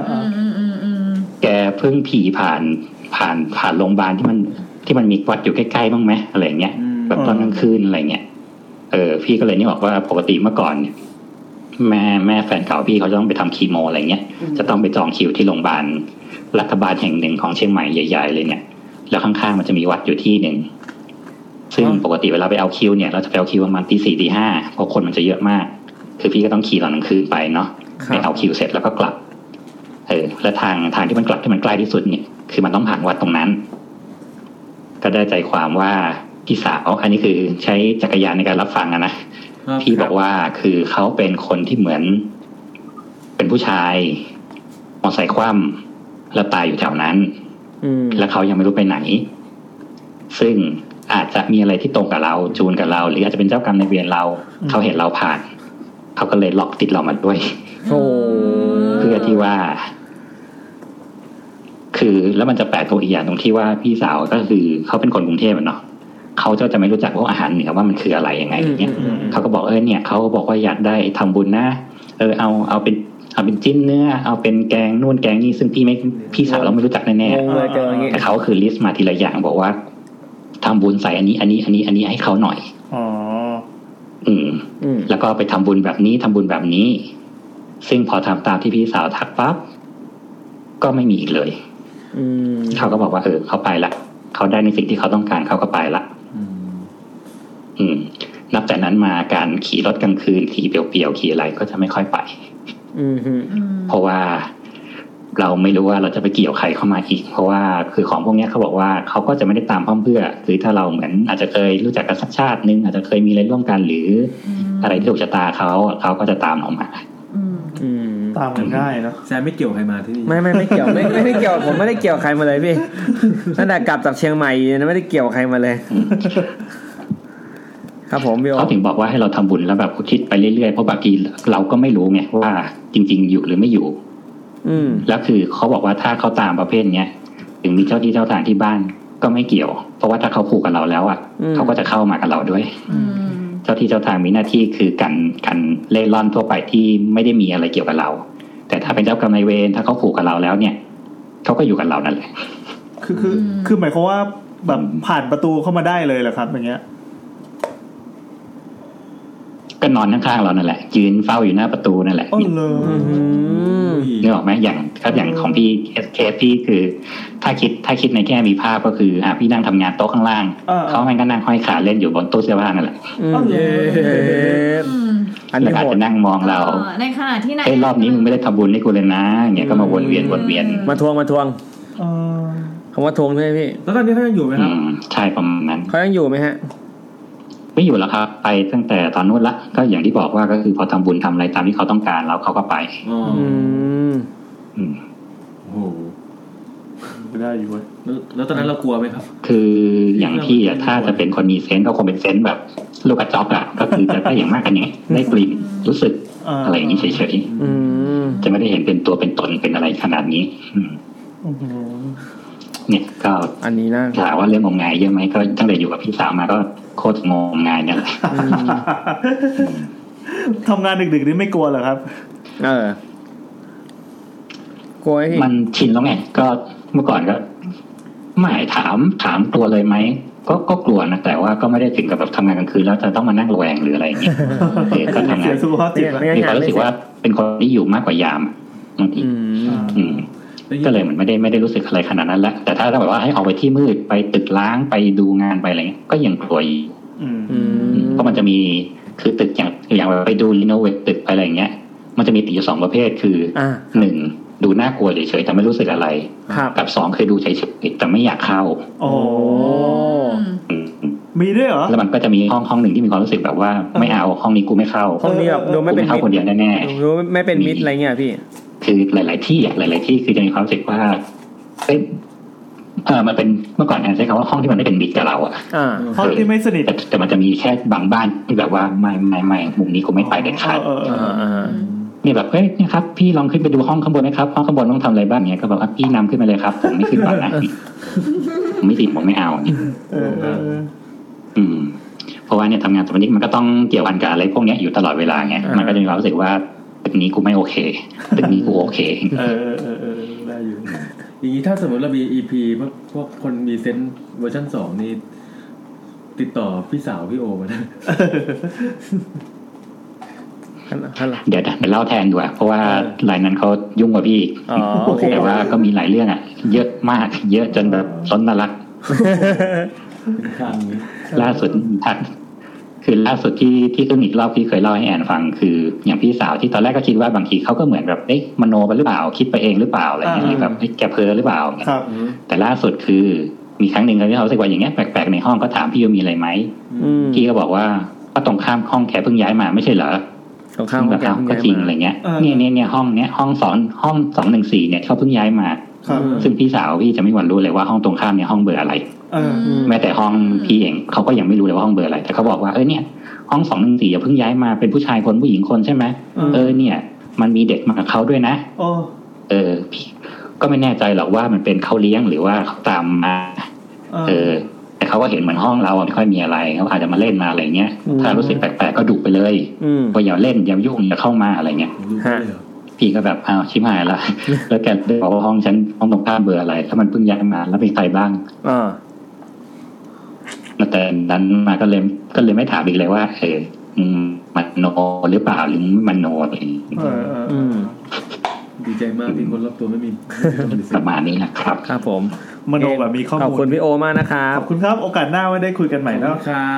บขอบคุณค่ะครับสวัสดีครับพี่โอครับสวัสดีครับเดี๋ยวนะเดี๋ยวขออีกแป๊บนึงได้ไหมได้ครับจัดเลยเลยสวัสดีครับเฮ้ยอะไรล่ะคือเสียงที่เราสวัสดีไปอ่ะเขาเพิ่งไปถึงฮัลโหลต่อเลยครับพี่โอต่อเลยครับมาพอดีมันดีเลย์ครับโอเคพอดีว่านึกได้พอดีมีอีกเรื่องนึงเป็นลูกพี่ลูกน้องเป็นลูกพี่ลูกน้องพี่เองเนี่ยเมื่อก่อนก็อยู่ที่บ้านเดียวกันครับแล้วทีนี้เนี่ยเขากำลังจะอายุครบ20เขาก็เหมือนขอไปเที่ยวกับเพื่อนจะไปกินเหล้าคืนนี้มันเกิดอะไรเงี้ยก็ไปกินร้านเบียร์เสร็จกำลังกลับบ้านเที่ยงคืนเป้งพอดีกลับกับเพื่อนนะเขาเป็นเหมือนคนตัวใหญ่ๆอ้วนๆอย่างเงี้ยเพราะฉะนั้นเวลาเขานั่งรถเนี่ยเขาก็จะนั่งข้างหน้าตรงข้างคนขับแล้วเขาก็จะคาดเบลต์เพราะว่ามันอึดอัดแล้วก็ต่อฮัลโหลครับฟังอยู่ครับครบมาทีนี้เนี่ยพอเที่ยงคืนเป้งปั๊บกลายเป็นว่ารถคว่ำพอดีมีรถมาเบียดแล้วเขาคว่ำกลายเป็นน้องพี่คนเนี้ยเสียคนเดียวก็คือครบวันเกิด10พอดีปั๊บแล้วเขาเสียเลยก็คือคนโบราณเขาจะถือว่าคนเนี้ยคือถึงเวลาตายจริงๆคือเขาเหมือนพอรายการเตงปึ้งครบไป20ปั๊บเรียบร้อยโอ้โหแต่ทีนี้เนี่ยคือน้องพ้นด้วยความที่น้องเขาเป็นคนตัวใหญ่ก็อะไรอย่างเงี้ย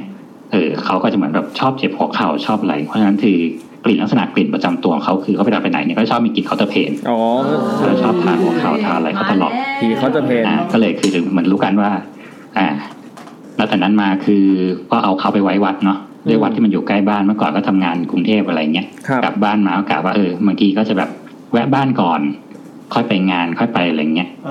เปิดประตูมาสิ่งแรกที่จะได้กลิ่นเลยคือกลิ่นเคาน์เตอร์เพนโอ้โหใช้กลิ่นมันก็คือแล้วก็คือไม่ใช่ทุกครั้งเนี่ยแต่หมายถึงว่าแบบก็คือพอเข้าเหมือนพอแบบวันนี้เข้ามาเสร็จปั๊บกลิ่นเคาน์เตอร์เพนดักละก็จะต้องพูดว่าแบบรู้แล้วมาอาบน้ำก่อนมาเก็บของก่อนอย่าไปนะไม่ลืมหรอกอะไรเงี้ยก็กลิ่นก็จะหายมาทักกันอย่างนี้เลย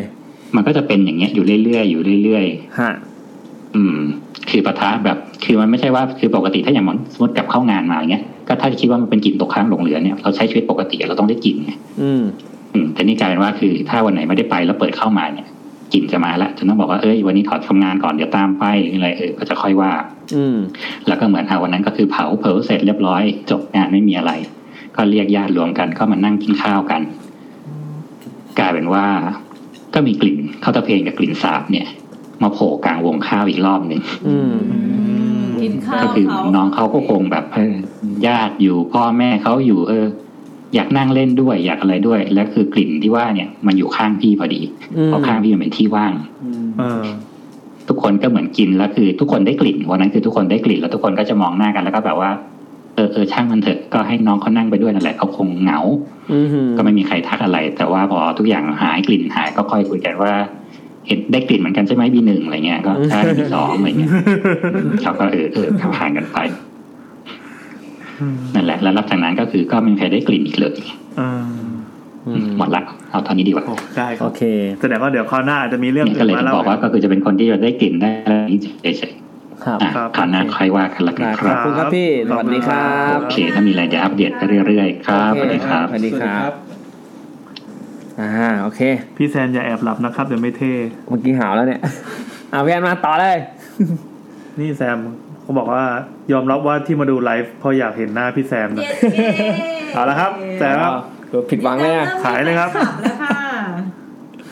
เฮ้ยมีเนี่ยเดี๋ยวก่อนดูที่เขาเมนชั่นคุยกันมีแก๊งนี้นะครับเอาเคยแบบ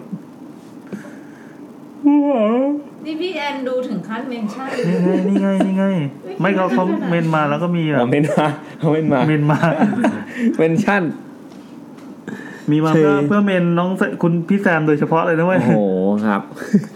เป็นเรื่องยาวนะครับจากชุมชนโอเคไอ้เรื่องอยู่ก็ตัดเข้าสู่หมดซีเรียสมากเลยสำหรับแน่นอน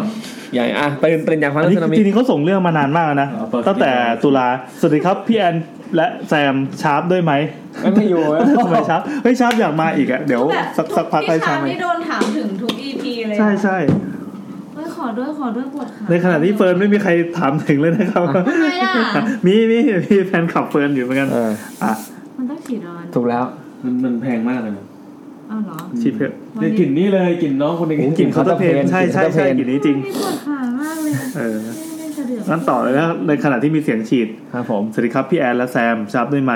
ผมชื่อชนเป็นอาจารย์มหาลัยแห่งหนึ่งอาจารย์ครับสวัสดีครับอาจารย์ครับโอ้เย็นผมก็เป็นแฟนรายการ YouTube ครับชอบมากเห็นแฟนผมบอกว่าสัปดาห์นี้จะมีล้างป่าช้านี่คือนักงานแล้วนะเป็นเรื่องอยากจะมาเล่าให้ฟัง2เรื่องครับทีมงานจะเก็บไว้คราวอื่นก็ได้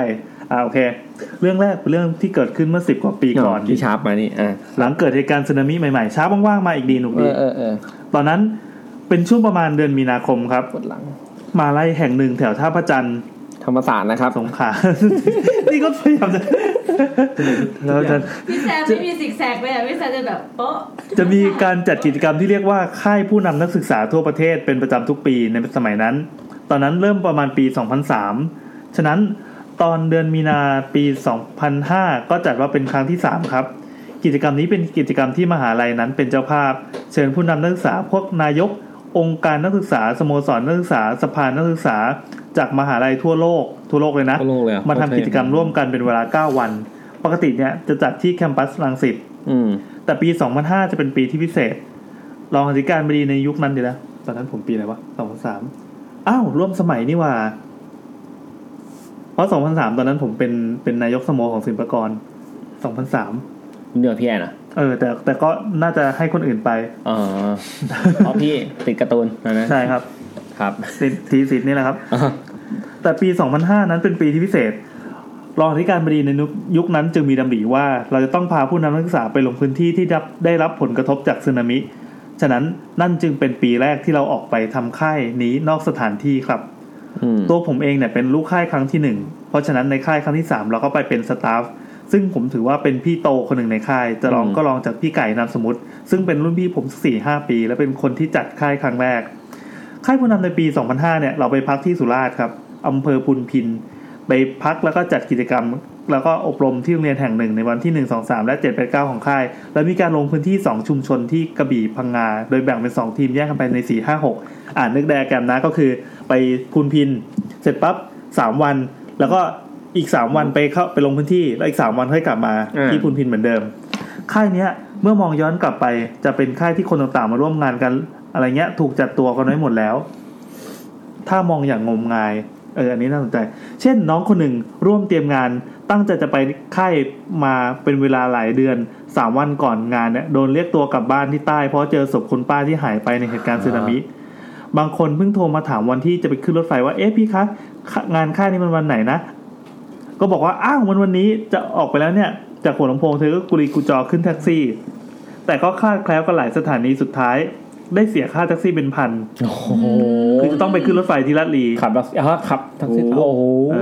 หรือคนที่ไปวันที่1 2 3ก็ถูกเรียกตัวกลับก่อนด้วยเหตุผลบางอย่างในขณะที่คนอีกชุดหนึ่งได้ไปลงพื้นที่ช่วง4 5 6แล้วก็มีบทบาทสำคัญในเหตุการณ์นี่เกิดมายาว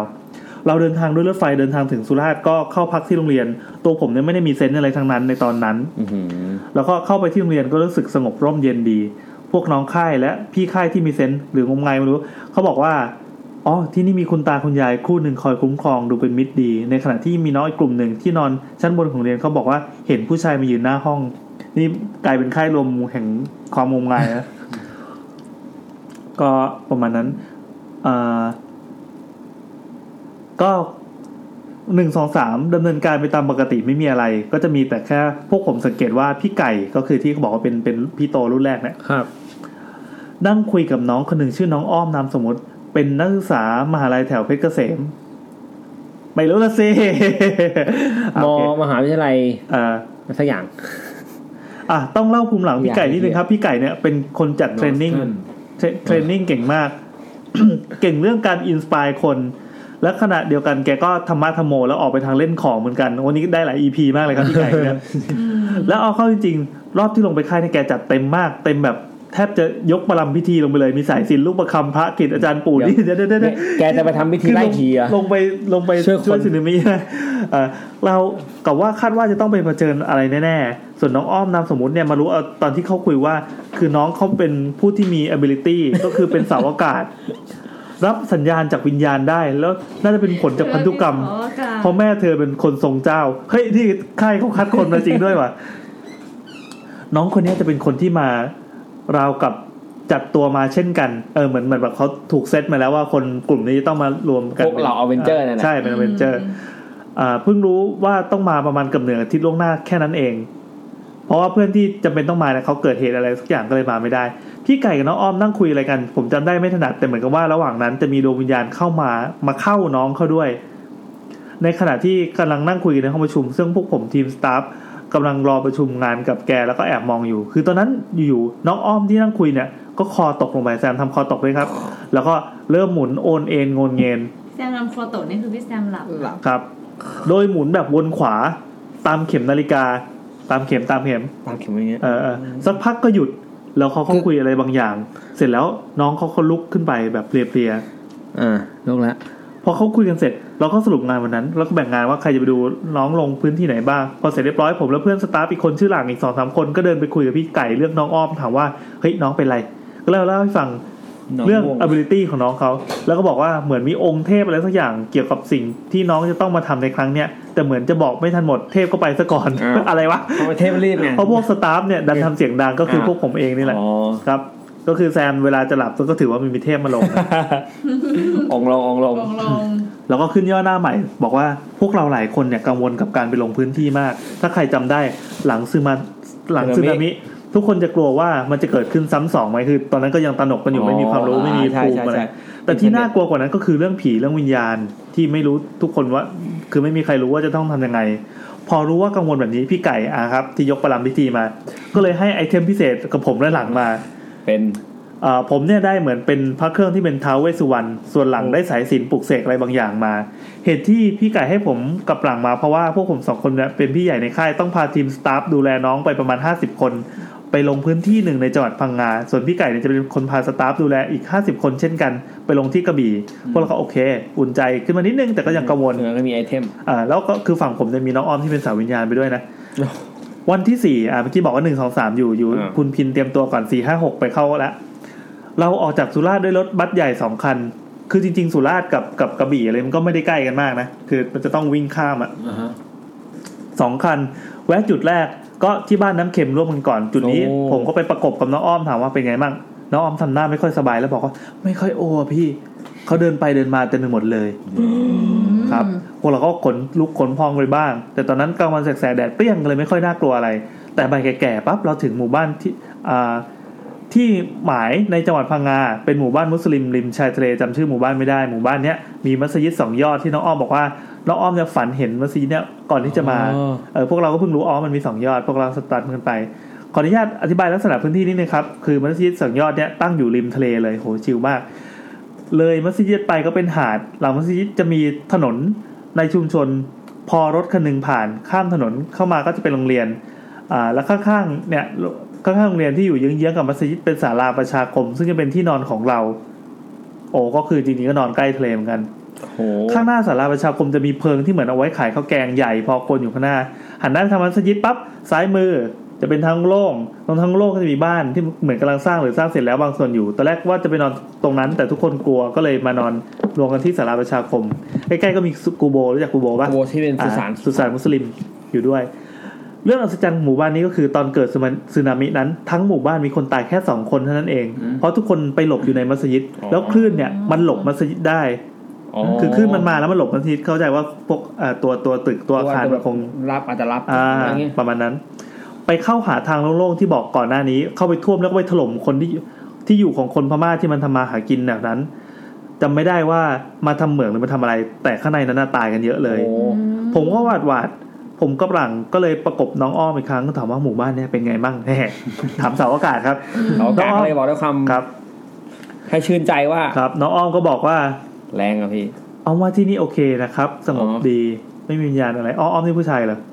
ผมเองคือด้วยความงมงายก็เลยอธิษฐานกับมัสยิดและกูโบว่าขอสิ่งศักดิ์สิทธิ์คุ้มครองพวกเราด้วยทีนี้ตอนค่ำหลังทานอาหารพวกเรามีเซสชั่นที่จะต้องคุยกับชาวบ้านก็ทุกคนก็นั่งฟังชาวบ้านคุยเรื่องผลกระทบจากสึนามิว่าไปความตลกอย่างนึงที่ผมจำได้คือผมว่าง่วงมากเหมือนที่แซมง่วงอยู่ตอนนี้นะครับง่วงมากครับตอนนี้แล้วก็มีน้องผู้ชายกลุ่มหนึ่งที่มันง่วงแบบน่าเกลียดมากก็คือจัดไลฟ์อยู่แล้วก็ไม่ใช่ละคือหน้าแถวหน้ากันสุด 6-7 คนแล้วมันก็หลับแบบหัวทิ่มพื้นเลยต่อหน้าวิทยากรที่เป็นชาวบ้าน คือพอเสร็จจากซีซั่นเขาเล่าเรื่องง่วงเยอะดีนะเหมือนเขารู้แล้วผมง่วงนะพอเสร็จจากเซสชั่นชุมชนปั๊บทุกคนก็แยกย้ายเข้าไปนอนในศาลาประชาคมปรากฏว่าพวกที่มันหลับตอนคุยกับชาวบ้านเนี่ยตาสว่างทุกคนเลยแล้วก็มารวมกันที่เพิงหมากอย่างด้านหน้าผมหลังน้องอ้อมก็ยังไม่ง่วงก็เลยไปนั่งหน้าด้วยกันตอนนั้นทุกคนเริ่มหลับกันแล้วอยู่น้องอ้อมก็พูดขึ้นมาว่าพี่คะมันมาแล้วพวกเราก็ตกใจแต่ไม่อยากให้กระตกกระตากกับพวกน้องที่ยังไม่นอนแล้วนั่งนอนกันอยู่ก็ถามน้องเขาเบาๆว่าเกิดอะไรขึ้นน้องบอกว่าเขามาจับแขนหนูค่ะแขนซ้ายเชี่ยตกลงอ้อมนี่เป็นผู้หญิงนะเหมือนคุณเจนยานทิพย์ไงไม่รู้นะผมก็ลองเอามือไปอังแขนซ้ายน้องเขาปรากฏว่าเย็นเจี๊ยบเย็นแบบมีไอเย็นออกมาเลยให้หลังแล้วน้องสตาฟบางคนมาลองอังดูเฮ้ยเย็นเหมือนกันเว้ยแต่แขนขวายังอุ่นปกติผมว่าชิบหายแล้วก็นึกถึงท้าวเวสสุวรรณที่พี่ไก่ให้มาก็ยิ่งชิบหายขึ้นมาใหญ่ก็คือได้ของมาแต่ไม่รู้จะใช้ยังไงก็เลยโทรไปหาพี่ไก่ครับขอบคุณเครือข่าย AS ที่สัญญาณนี้ว่าพี่มันเริ่มขึ้นแล้วพี่ไก่บอกว่าจริงดิจากนั้นก็รู้ว่าพอโทรออกปั๊บพี่ไก่และเพื่อนอีก 2-3 คนที่แยกตัวเนี่ยไปตั้งประทับพิธีจัดเต็มแบบรีโมทครับข้ามจังหวัดเตรียมส่งของพี่ไก่อยู่กระบี่ใช่ป่ะนี่อยู่พังงาเตรียมแล้วให้สตาฟที่เพิ่งมาใหม่ที่สันเก่งคุยเก่งมากๆเนี่ยเป็นคนเบี่ยงเบนความสนใจจากเด็กๆฝั่งนู้นก็คือดักเด็กไปก่อนฝั่งงมงายครับมาทางนี้ครับถามว่าพี่ท้าวเวสสุวรรณที่ให้มาเนี่ยใช้ยังไงพี่ไก่บอกว่าให้น้องเขากำในมือหรือที่ข้างที่โดนจับอ่ะปรากฏว่าพอให้น้องกำปั๊บแขนซ้ายที่เย็นอยู่ก็อุ่นขึ้นมาเลยครับแต่ไม่กี่นาทีน้องบอกว่าเขามามากกว่าเดิมอีกครับพี่คราวนี้ทั้งแขนซ้ายแขนขวาเลยทีนี้น้องก็เย็นทั้งสองข้างเลยครับเพื่อนน้องอ้อมที่นั่งอยู่ตรงนั้นก็ลงเพลิงก็เริ่มตังหิดเอาละครับบรรดาแขกเรือต่างเริ่มสงสัยละแกก็เลยเดินไปหยิบพระเครื่องมาพวงนึงแล้วก็สวมให้อ้อมแล้วก็สวดอะไรสักอย่างนึงปรากฏว่ามาเยอะกว่าเดิมอีกทีนี้ขาสองข้างโดนจับไปหมดยืนไม่ไหวนี่คือซัมมอนเหรอประมาณนั้นอ่ะยืนไม่ไหวต้องเอาเก้าอี้มาให้นั่งเดี๋ยวเลิกแป๊บตอนนั้นพี่ไก่ก็บอกมาทางโทรศัพท์ว่าให้พวกที่นั่งนอนเนี่ยตรงเพลิงเนี่ยให้สวดอิติปิโสวนไปเรื่อยๆพวกสตาร์ก็มาช่วยยืนล้อมน้องไว้ข้างหลังด้วยเรื่องตลกอย่างนึงก็คือทุกคนเนี่ยมีพระเครื่องติดตัวกันมาหมดแต่ใช้ไม่เป็นยกเว้นผมเยี่ยมมากบางคนก็เคยบวชกับวัดป่ามาแล้วครอบครัวในทางนาฏศิลป์มาแล้วคือผมอะไม่มีอะไรแบบนี้เลยไม่มีสกิลท่านี้เลยคือเหมือนเป็นตัวกระจอกอะเป็นโนบิเลยเป็นโนบิกลางแบบเข้ากลางแบบเราแบบไนท์เราแบบฮันเตอร์เรื่องนี้สวัสดีค่ะบ๊ายบายทีนี้สักพักน้องอ้อมก็หมดสติครับเสร็จแล้วน้องอ้อมก็หมุนทีนี้คือหมุนแบบเมื่อกี้ที่แซมหมุนให้ดูอ่ะคือคอหมุนอะไรเงี้ยแต่ทีเนี้ยเขาไม่ได้หมุนแบบวนตามเข็มนาฬิกาวนขวารอบนี้ปรากฏว่าวนซ้ายเป็นความรู้จากพี่ไก่ก่อนหน้านี้ว่าถ้าวนขวามาจากข้างบนวนซ้ายมาจากข้างล่างก็แปลว่ามาจากข้างล่างสินะต้องเอาวนไปสิครับวนไหมครับแชร์วนไปครับรอบแล้วก็เขาก็สวดมนต์กันไปเสียงดังทีเดียวนะเรื่องประหลาดก็คือที่เหลือนอนห่างไปไม่ถึง2 เมตรเนี่ยหลับสนิทตลอดคืนไม่มีใครตื่นไม่ใช่ชุดห้องนอนโตตอนหลังเนี่ยพวกที่สวดอิติปิโสบางคนบอกว่าบางคนที่เห็นผีได้บอกว่ามีคนมายืนทับที่พวกที่นอนเต็มศาลาเลย oh my god พวกผมเองนี่มันค่ายแบบโคตรไฮเปอร์มากตัวผมเองรู้สึกเหมือนกันว่ามันมีไอเย็นผ่านไปแบบที่ไม่ใช่อากาศเย็นนึกถึงว่าความเย็นเป็นแบบเหมือนผ้าแพรลากผ้าแพรผ่านแขนผ่านขาอย่างเงี้ยแต่ความเย็นน่ะคือความเย็นจะเยือกบางอย่างพี่ไก่ก็สวดมนต์สักพักก็ถามชื่อน้องอ้อมไปแกก็พูดมาว่าอัญเชิญเทพยาดาทั้งปวงส่วนใหญ่เป็นเทพฮินดูแล้วบอกว่าเฮ้ยถ้าเกิดมาร้ายก็ขอให้พลังแห่งเทพเหล่านี้ขับไล่ไปให้หมดอะไรทำนองนี้น้องอ้อมหยุดหมุนแล้วก็ผมก็บอกไว้ว่าน้องอ้อมหยุดหมุนแล้วครับพี่นี่คือคุยโทรศัพท์รายงานผลตลอดเวลานะเพื่อนฝั่งนู้นก็บอกว่าคือเขาขนลุกเลยนะเพราะตอนที่บอกไว้ว่าน้องอ้อมหยุดหมุนนั่นคือโมเมนต์เดียวกับที่พี่ไก่เอากริดของอาจารย์ปู่ปักไปบนชื่อปึ้งพี่ไก่เป็นใครวะพี่ไก่ตัวเจ๋งเลยว่ะพี่ไก่คือนิกฟิลลี่ใช่แต่สักพักน้องอ้อมก็กลับมาหมุนต่อครับแล้วก็เฮ้ยทำไมล่ะเนี่ยพี่ไก่คิดแล้วคิดอีกก็บอกว่าสงสัยจะผิด approachคือถ้าเข้ามาไลฟ์ป่านนี้น่าจะเอาไปหมดแล้วน่าจะไปหมดแล้วโทษน่าจะไปหมดแล้วแต่เขาอาจจะมาขอให้ช่วยก็ได้นะพี่ไก่ก็เลยเป็นแอปโพสแล้วท่องมนต์ใหม่ประมาณว่าขอให้เทพยดาทั้งหลายทั้งปวงช่วยพาดวงวิญญาณเหล่านี้ไปสุคติด้วยเถิดตอนนั้นน้องอ้อมก็เริ่มหยุดหมุน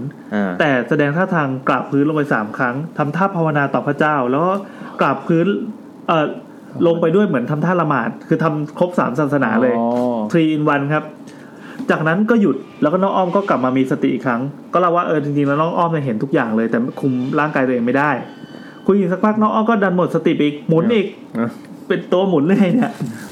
เลยทำพิธีเมื่อครู่อีกรอบแล้วก็ทำท่าทั้ง3ศาสนาอีกครั้งแต่ตอนท้ายสุดเนี่ยการกราบแบบหัวไปถึงพื้นเลยครับลองจินตนาการว่าคนที่นั่งเก้าอี้พลาสติกแล้วก็ก้มลงไปกราบถึงพื้นเนี่ยหลังต้องยาวมากเลยเนี่ยปวดหลังอยู่ด้วยจะลองทำดูก็ลองทำดูนะครับแล้วก็มีคนผีโยคะครับปวดหลังพี่ไก่บอกว่านั่นน่ะเป็นการกราบพระแม่ธรณีน้องที่สวดอิติปิโสอยู่ตอนนั้นก็บอกว่าแต่ละคนเนี่ยประสบเหตุการณ์ประหลาดหลายอย่างที่ตัวผมเองก็ได้ยินและรู้สึกเหมือนกันเช่นบางคนเห็นดาวพุ่งขึ้นฟ้าบางคนเห็นรวมถึงตัวผมด้วยได้ยินเสียงร้องประหลาดรอบๆระหว่างที่ทำพิธีกรรมกันอยู่ท้ายสุดมีแมวสัก 9-10 ตัวแล้วแพะอีกฝูงหนึ่งมานั่งอยู่ตรงถนนหน้าเพิงคือนึกออกไหมหมู่บ้านมุสลิมเขาจะเลี้ยงแพะแล้วก็ปล่อยเดินอะไรเงี้ยหมาเลยชิวๆใช่เหมือนหมาเลยแต่เสียงประหลาดนั้นน่ะมาจากท้ายเหมืองที่คลื่นพัดลงไปก็คือไม่ใช่เสียงพวกนี้ทุกอย่างในคืนนั้นก็สิ้นสุดลงโดยมีคนร่วมงมงายกว่า15ชีวิตเช้าขึ้นมาพวกที่หลับเนี่ยไม่มีใครสำเนียกเรื่องเมื่อคืนเลยแม้แต่น้อยคือไม่รู้เขาเผชิญอะไรมาใช่ระหว่างทางกลับไปสุราษฎร์เราก็แวะที่ศูนย์มูลนิธิกระจกเงาที่ตั้งฐานประชาการดูแลอาสาสมัครอยู่ตรงนั้นน้องคนนึงถามว่าเขาได้เอาศพมาไว้ตรงนี้ด้วยไหมได้กลิ่นเหม็นๆเจ้าที่บอกเปล่าน้องอ้อยที่ไม่ค่อยสบายตอนกลับมาถึงสุราษฎร์ผมก็กลัวมากนึกว่าตัวเองจะเป็นบ้าเข้าใจเลยแล้วว่าไอ้คำว่าอกสั่นขวัญแขวนนี่เป็นยังไงคือกลัวแบบพร้อมจะเตลิดวิ่งออกไปจากโรงเรียนได้ตลอดเวลาตอนอาบน้ำจะต้องสวดมนต์เพราะกลัวมากตอนแรกนึกว่าเป็นบ้าปรากฏว่าทุกคนที่ลงไปพื้นที่มาเนี่ยเป็นทุกคนน้องที่นอนชั้น2ของเรียนบอกว่าขึ้นไปนอนแล้วปรากฏว่าที่ข้อไฟนีออนสั่นแบบแรงมากไม่รู้สาเหตุน้องที่เห็นวิญญาณผู้ชายยืนอยู่หน้าห้องบอกว่าตอนนี้เขาไปยืนอยู่ตรงปลายเตียงแล้วติดกับปลั๊กไฟพอดีทุกคนหลอนกันหมดตกลงว่านอนรวมกันในห้องประชุมแล้วกันนี่ยังไม่จบนะวันรุ่งขึ้น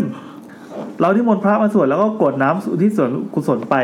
ให้กับใครก็ตามที่จะตามมากับเราที่ผมได้ยินกับหูก็คือมันมีเสียงสาธุซ้อนกับเสียงสาธุที่เรากล่าวกันเฮ้ยเหมือน EP ที่แล้วที่หัวเราะแล้วมีเสียงหัวเราะแทรกเลยนั่นก็ยังไม่ได้ทำต่อจริงๆก็ผมก็คิดว่าน่าจะเป็นเสียงหัวเราะแล้วก็ขึ้นไปละต่อนะครับถ้าคิดยังไงก็อาจจะเป็นวิญญาณเหล่านั้นก็ได้บางคนก็บอกก็แค่ได้ยินสาธุเดียวนะอะไรก็ว่าไปก็หลังก่อนหน้านี้ไม่เคยเชื่อเรื่องผีหรือวิญญาณเลยพอกลับมาผมเล่าประสบการณ์นี้ให้ทุกคนฟังเลยมันเป็นเหมือนเป็นสิ่งที่ทำให้เราสิ้นสงสัยว่าโลกหลังความตายมีจริงไหมอะไรประมาณนั้นก็ตอนจบก็ถามพี่ไก่ว่าเพราะเหตุใดเราจึงได้มีโอกาสร่วมกิจกรรมปลดปล่อยวิญญาณนี้ด้วยความที่เราไม่ได้สนใจเรื่องการทำบุญหรืออะไรเลยสนใจที่พุทธที่เป็นเนื้อหามากกว่าแบบแนวท่านปอประยุตโตนะหรือแนวท่านพุทธทาสเป็นต้นไม่เคยเห็นผีไม่มีพระไม่มีอะไรทั้งสิ้น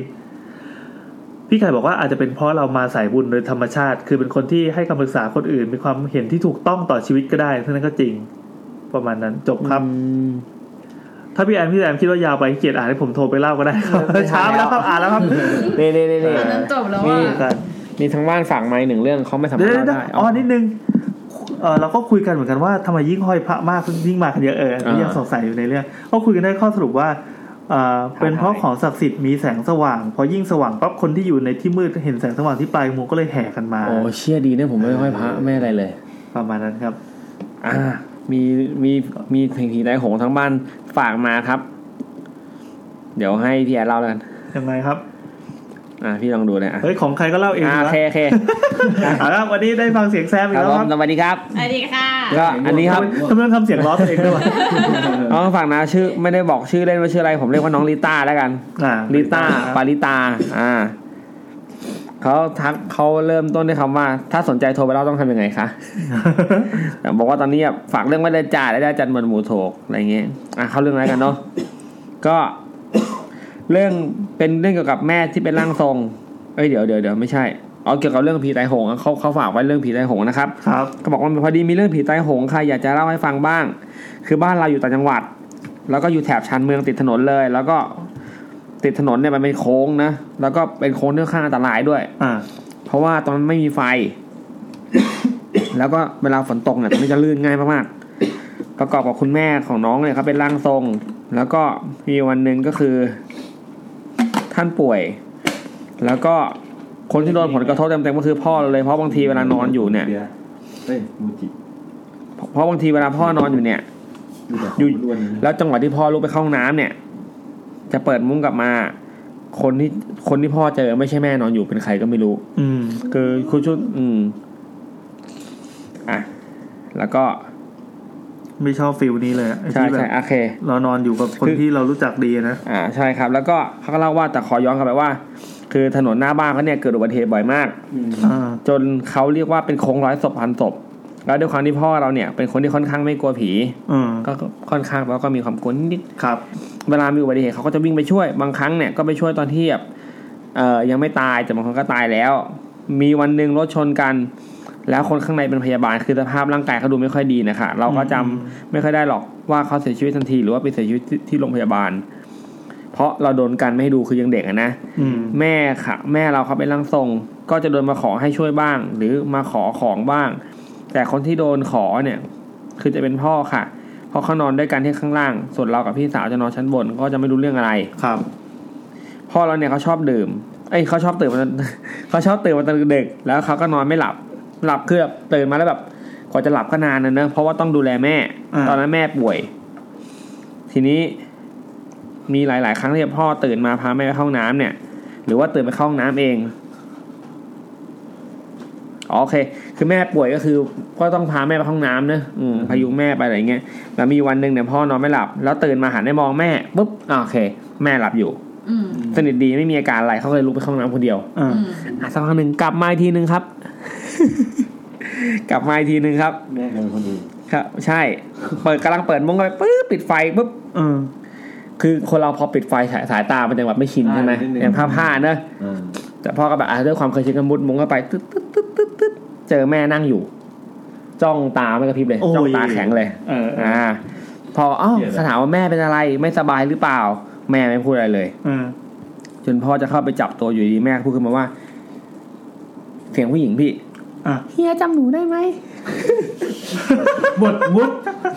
เมื่อกี้กำลังแบบอย่างเงี้ยคือแบบดูคอมเมนต์อยู่ใช่ป่ะแล้วก็ละสายตามามองหน้าพี่แซมแบบตั้งใจฟังมากเลยเอาใหม่เฮียจำหนูได้ไหมแบบน่ากลัวเลยโอเคอยู่ดีแม่ตาเขม็งเนี่ยหันมามองพ่อแล้วบอกว่าครับยังไงครับเฮียจำหนูได้ไหมเย้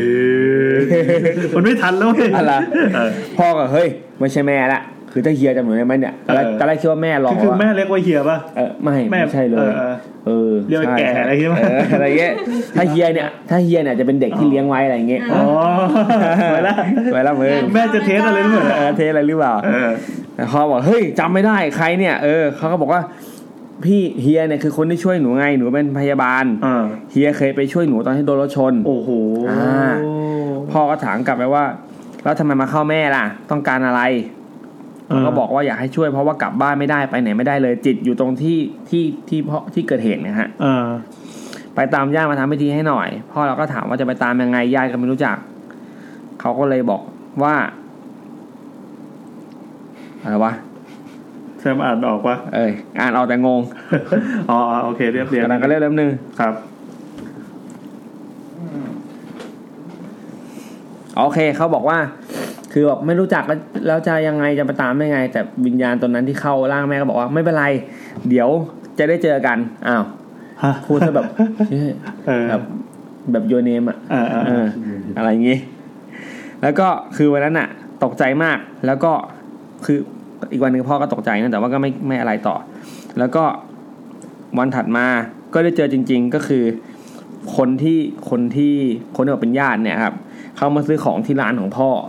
แล้วเล่าให้ฟังว่าลูกสาวเนี่ยเกิดอุบัติเหตุบนถนนหน้าบ้านเป็นพยาบาลก็คืออยู่ดีมาเล่าให้พ่อฟังพ่อก็เอ้าจริงเหรอแล้วก็เล่าให้ฟังว่าเนี่ยเมื่อคืนเนี่ยมีอาการยังไงแล้วก็เล่าเหมือนที่ผมเล่าให้ฟังครับที่เล่าไม่ค่อยรู้เรื่องฮะแล้วตอนจบก็บอกว่าผู้หญิงคนนั้นก็แบบพอเล่าบอกว่าเนี่ยสรุปก็คือว่าเป็นพยาบาลคนนั้นน่ะไม่สามารถไปเกิดได้ครับแล้วก็เล่าให้แม่พยาบาลคนนั้นฟังแม่พยาบาลก็ร้องไห้ได้ยินก็คือร้องไห้แล้วก็ทำพิธีส่งวิญญาณไปหลังจากนั้นเนี่ยเหมือนเรื่องจะเงียบนะคะพ่อก็ไม่รู้ว่าเขาไปทำพิธีอะไรหรือเปล่าแต่เจออีกทีนึงเขามาเข้าแม่อีกรอบแล้วบอกว่าขอบคุณที่ช่วยแล้วก็หายไปเลยจบเย่ให้เฟิร์นอ่านบ้างเดี๋ยวมันทำให้นึกถึงตอนเด็กไม่รู้ว่าเล่าไปใน YouTube หรือยังนะมันไม่ใช่เรื่องผีหรอกแต่เป็นเรื่องพี่ชายคนโตผมเนี่ยเขาเมื่อก่อนชอบทำงานแนวกู้ภัยจะเป็นแบบวัยรุ่นจะมีช่วงนึงที่อยากปล่อยพลังอยากทำประโยชน์เพื่อสังคมใช่ก็จะเข้าไปอยู่ในชมรมอาสาสมัครกู้ภัยและของจังหวัดแล้วก็จะมีวิทยุก็ ก็เล่นวอนะวอแหวนใช่ครับแล้วก็พกอุปกรณ์อะไรเต็มไปหมดเลยแล้วเวลามีเหตุอะไรก็ตามเขาจะเข้าไปถึงที่เกิดเหตุก่อนใครโอ้โหเป็นเหมือนแบบพวกลิงไซส์พวกอยู่แถวนั้นบางทีก็ไปช่วยบางทีก็ไปมุงเฉยๆมันก็มีคือแบบไม่ได้เป็นเข้าไปอยู่ในมูลนิธิเต็มตัวแต่ก็อยากมีส่วนร่วมใช่ๆมีส่วนร่วมถ้าเกิดใครช่วยอะไรก็ช่วยแล้วก็จะมีหลายครั้งที่สมมติว่าผมอยู่มัธยมเงี้ยกลับมาถึงบ้านปั๊บให้พี่ไปรับก็พี่ก็จะแว้นมาว้าวไปรับแล้วก็นั่งซ้อนท้ายว้าวกลับบ้านแล้วก็มันจะมีมาแล้วรายงานมาแล้วครับรายงานแล้วพี่ก็บอกว่าพอฟังคุยกันสักพักนึงก็โอเค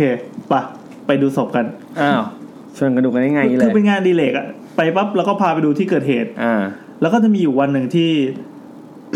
คือผมจะเจออะไรประมาณนี้บ่อยก็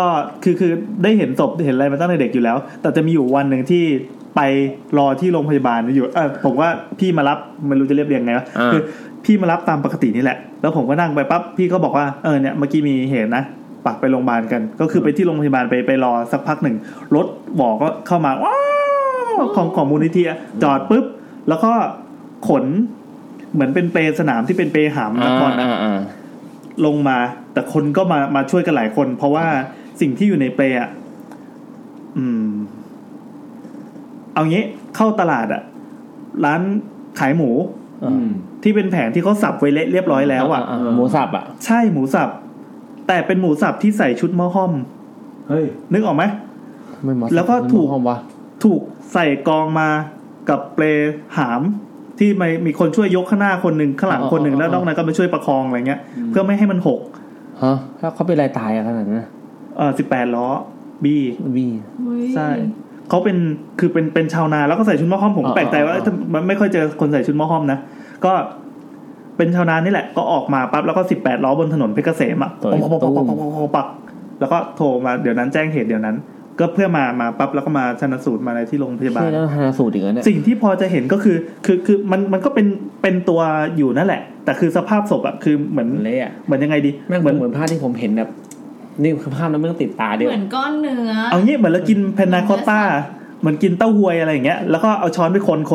อ่ะเละๆเองใช่ๆแล้วก็ใช่แล้วก็เอาหม้อห้อมใส่เข้าไปแล้วก็คนไปอีกนิดนึงแล้วก็มันจะมีสีเหลืองแดงชมพูอะไรปนๆอยู่เยอะๆแต่ก็เห็นนะส่วนที่เป็นอย่างเป็นขาแขนอะไรเงี้ยแขนเราจะงอเข้าในใช่ไหมอันนี้จะงอออกนอกอะไรเงี้ยก็คือผิดรูปอ่ะใช่ๆก็คือมันเหมือนได้เห็นมรณานุสติตอนนั้นเลยนะอย่างพี่ผมก็จะบอกว่าอย่างเงี้ยก็อย่างเงี้ยคือให้มองว่าเป็นหมูจะได้ไม่อยากกินหมูเลยไม่ให้มองว่าเป็นเหมือนเป็นอดีตคนนะบอกว่าเป็นก้อนเนื้ออันนี้คือตอนเนี้ยที่เห็นข้างหน้าเราเนี่ยมันไม่ใช่คนแล้วถ้าจะมองว่าเขาคือคนก็คือน่าสงสารใช่มันถูกแปลรูปไปแล้วเป็นคนที่น่าสงสารไม่ใช่คนเนี้ยไม่ได้น่าสงสารคือแบบตอนเนี้ยไม่ใช่คนแล้วสิ่งที่เราเห็นเนี่ยมันคือก้อนโปรตีนเวลาเขาทำงานพวกเนี้ยเขาก็จะคิดอะไรแบบเนี้ยมันก็เลยไม่ได้รู้สึกว่า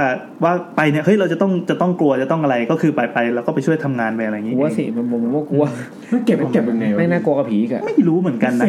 เอาอะไรช้อนขึ้นมาหรอแต่ไม่คือมันไม่ได้เล็กขนาดแบบโอ้ยแย่ๆเลยมันก็ยังพอจะติดกันเพราะว่าหนังคนมันก็ยังเหนียวใช่ไหมโดนซอยโดนอะไรยังไม่หยุดเทียบกับของกินอีกช่วงลองของนี่ไงรายการผีอ้วนชวนกินไงเพื่อนบอกอ้วนชวนแดก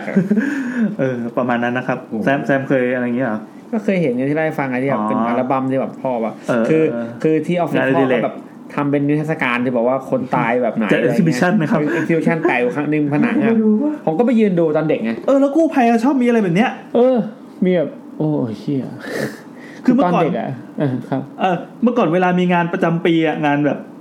ยังไงดีวะเกษตรอำเภอหรือเกษตรจังหวัดอะไรเงี้ยจะชอบมีพอเข้าไปบูธกู้ภัยปั๊บแปะเลี้ยงเลยครับใครอยากดูสดอะไรให้ดูเป็นอุทาหรณ์มีครั้งนึงอ่ะไปคือนอกจากเห็นภาพอันนั้นตอนเด็กก็แบบว่ามีแบบในสภาพแบบบางคนก็แบบว่าตายแบบก็แบบอาจจะแบบดูอย่างงี้ไม่น่าตายทำไมตายวะอะไรเงี้ยมันก็โอ้ยเอาอะไรเหี้ยอะไรกูดูเนี่ยแล้วก็มีอยู่ที่นึงจำได้ว่าหน้าโรงพยาบาลภูมิพลก็ตัดแบบมาเขาก็ติดบอร์ดว่าข้ามถนนเนี่ยให้ข้ามสะพานลอยอย่าข้ามถนนนะแล้วก็มีรูปแบบว่าคนที่ตายเพราะว่าข้าม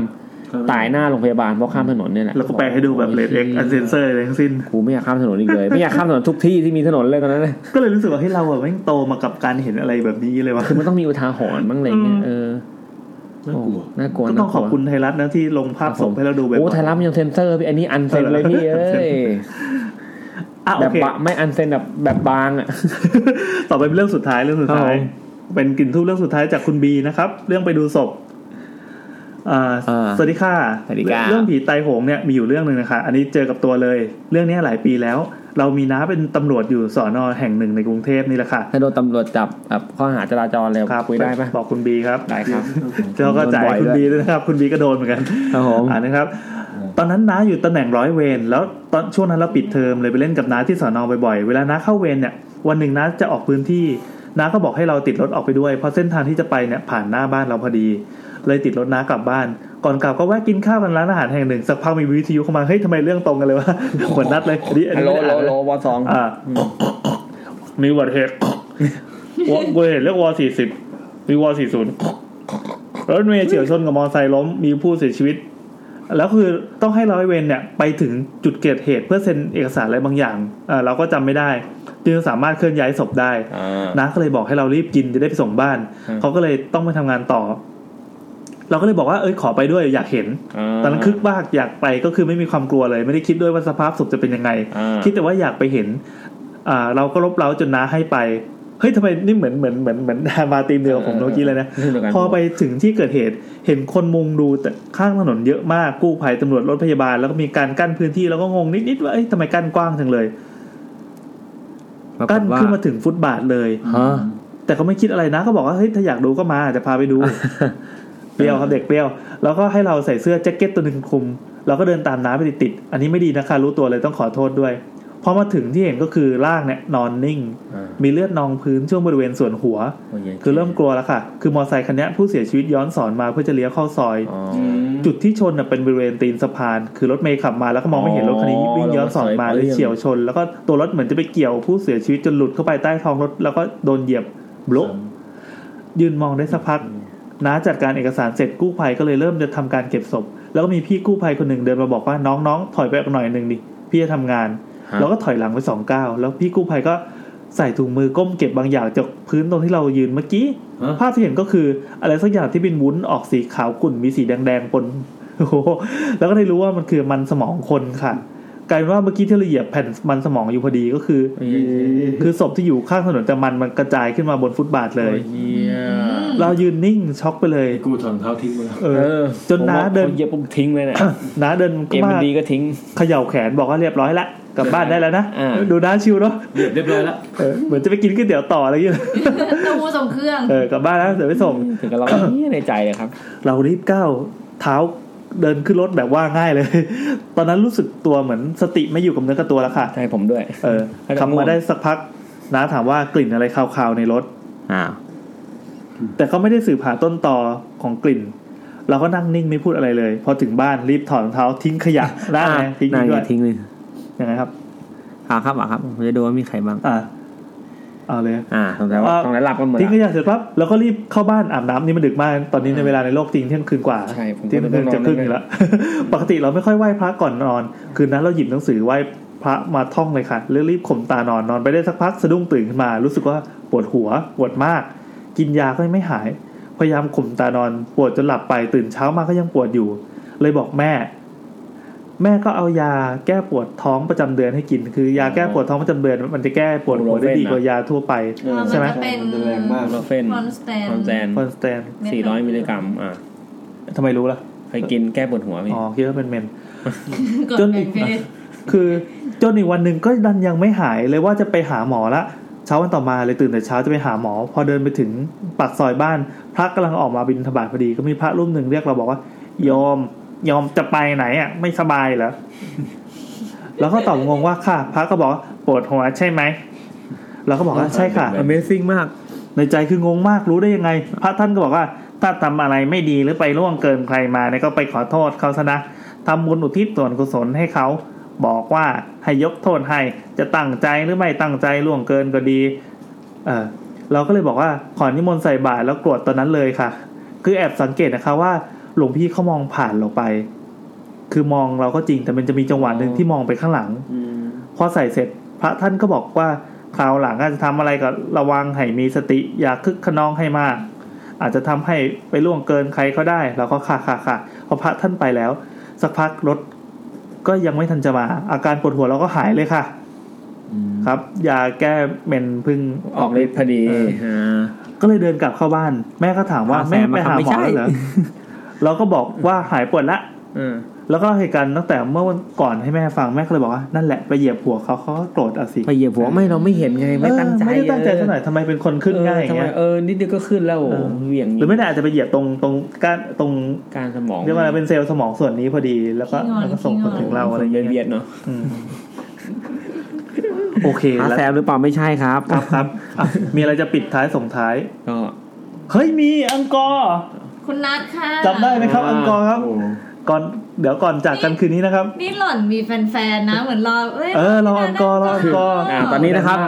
คนอยู่วันนี้99คนจะได้ฟังอังกอร์จากพี่นัทนะครับตอนนี้ดึกมากนะครับตอนเที่ยงคืนครึ่งครับง่วงแล้วครับขอบคุณที่ยังมีชีวิตอยู่นะจริงๆว่าจากนี้สถานะตอนนี้ก็คือน้าแอนเหนื่อยพี่แซมง่วงเฟิร์นปวดขี้ส่วนคุณนัทรออังกอร์คืนนี้เนี่ยตอนแรกว่าจะกลับไปทำงานแบบที่ห้องนอนตีไม่ได้ทำแล้วครับคิดว่าดูกดดันอย่างวะคิดว่าพรุ่งนี้น่าจะไม่ได้ทำแล้วแหละคาดหวังว่าอังกอร์ต้องพีคนะEPที่แล้วทำไว้ดีมากครับต้องคุ้มค่ากันที่ผมแบบอดนอนอังกอร์คืออะไรครับอังกอร์ก็คือช่วงที่คุณนัทนะครับอยู่ๆก็ไปก๊อปเรื่องของคนอื่นมาแล้วได้ก็กลัวว่าจะโดนด่าเหมือนกันไม่เป็นไรก็เป็นการให้เกียรติของต้นฉบับเหมือนกันเพราะเราก็ถึงเมนชั่นหนึ่งที่มาแต่เดี๋ยวเราพี่พวกนี้จะไปต่างประเทศเรื่อง EP หน้าก่อนไหมเคอะไรนะ EP หน้าEP หน้าก่อนEP หน้าก่อนเฮ้ยเราอยากล้างป่าช้าได้ล้างป่าช้าตอนนี้เรามีเรื่องสต็อกตุนไว้เยอะมากเลยล้างก็จะอ่านคนเดียวเลยพี่แซมไม่ใช่ผมมีสายนึงที่พร้อมจะมาเล่าให้ฟังโอเคดีเลยแล้วก็ EP หน้าจะมีเซอร์ไพรส์นะเพราะเฟิร์นจะอ่านกลิ่นทูบทั้งหมดเลยเฮ้ยเราไอ้ที่หน้าเราไม่ได้ไลฟ์ใช่ไหมเราปกตินะปกติดีกว่าปกตินะโอเคเรามีไอติมชาร์ปจะมาได้เปล่าชาร์ปแล้วชาร์ปมาต้องไลฟ์เจอพี่ชาร์ปอ่ะเฮ้ยถ้าอย่างนั้นแสดงว่าเราก็จะจัดวันอังคารปกติที่นั่นโอเคอ่ะได้นี่นะครับมาเดี๋ยวเป็นสรุปว่าเป็นล้างป่าช้าล้างป่าช้าคือเอาเรื่องที่เป็นสต็อกอะที่แบบมีเยอะแยะมากมายเอามาเล่าเอามาล้างเหมือนเป็นเกลเลนเซลใช่ช่วงเขียนล้างมาช้าโครงการ3ครับผมโครงการ3แล้วก็ถ้าใครมีเรื่องอะไรจะโทรเข้ามาเล่าคุยกับเราสดๆอย่างนี้หรือว่าก็คุยผ่านเทปบันทึกที่แซมที่กำลังขยี้ตาอยู่ในนี้นะครับก็สามารถส่งมาได้ที่ Twitter ก็ YouTube นะถ้า Facebook ก็เพจ YouTube ได้เลยครับไม่ไลฟ์แล้วเราไลฟ์เมื่อมีวาระเรานานๆจะไลฟ์ทีแล้วกันจะได้มีอะไรตื่นเต้นนิดนึงได้ดูมีอะไรครับผมมาพี่นัทบอกว่าใช่31พี่31พี่นัทค่ะกดดันมากเลยต่อไปนะครับเป็นเรื่องสุดยอดนะครับของคืนนี้ครับเฮ้ยไม่เอาละเขาไม่น่ากลัวด่าไม่กลัวนี่ว่าผมแบบถือว่าเสียเลยเสียเปล่ารู้สึกดีมากที่เจไม่มีความกดดันอะไรในการทำรายการนี้ไม่มีประโยชน์อะไรเลยมานั่งกินแล้วก็นั่งดูอ่านคอมเมนต์ก็ขำกิ๊กกินแล้วก็ฟังมีแต่คนที่ไลฟ์นะครับก็มีแต่จะเชียร์บอกเขาไลฟ์สิอยากดูไลฟ์เราก็ไม่ได้จะบอกอะไรเขาบอกว่าเห็นใจเราหน่อยแต่อีแซมจะหาวก็ไม่ได้ดูดิขยี้ตาชัดเลยงงอยู่แต่ภาพพวกนี้มันแคปได้ไงเดี๋ยวจะมีคนเอาไปรวมทำมีมทำคลิปเคลื่อนไหวกันดูกันดิแล้วเฟิร์นคราวที่แล้วเฟิร์นเอาไปประมาณ10รูปอ่ะโอ้โหมาโอเคได้เลยแล้วมีเวลาเดี๋ยวมากินโชว์การส่งท้ายค่ำคืนนี้นะครับขอมอบเวทีนี้ให้กับคุณนัทครับเย้สวยละมึงดันที่หายเลยอังกอร์มือทองของเราอ่ะนี่เอาจริงแล้วครับนี่ทางนี้เลยครับแซมขยับไปนั่งกับเพื่อนเลยเรายกให้แล้วครับเฮ้ยยกเวทีนี้ให้กับตกลงเมื่อกี้ตียุงได้ไหมเนี่ยเมนเจอเลยพี่ยุงผีบอกเฮ้ยหนีไปไหนหมดเลยอันนี้ไงเราครับจริงๆขนมหลอดอยากเห็นในจอจริงเลยไอ้หน้าเลยแฟนคลับรอดูหนังหน้าอยู่คนอย่างนี้นึงไม่กดดันมากดูด้วยคือ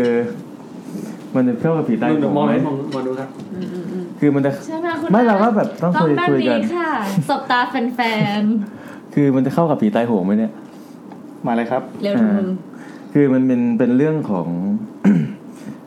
ผู้ชายคนหนึ่งที่ชื่อโตโต้เขาหัวแตงโมปะไม่ใช่เขาย้ายไปอยู่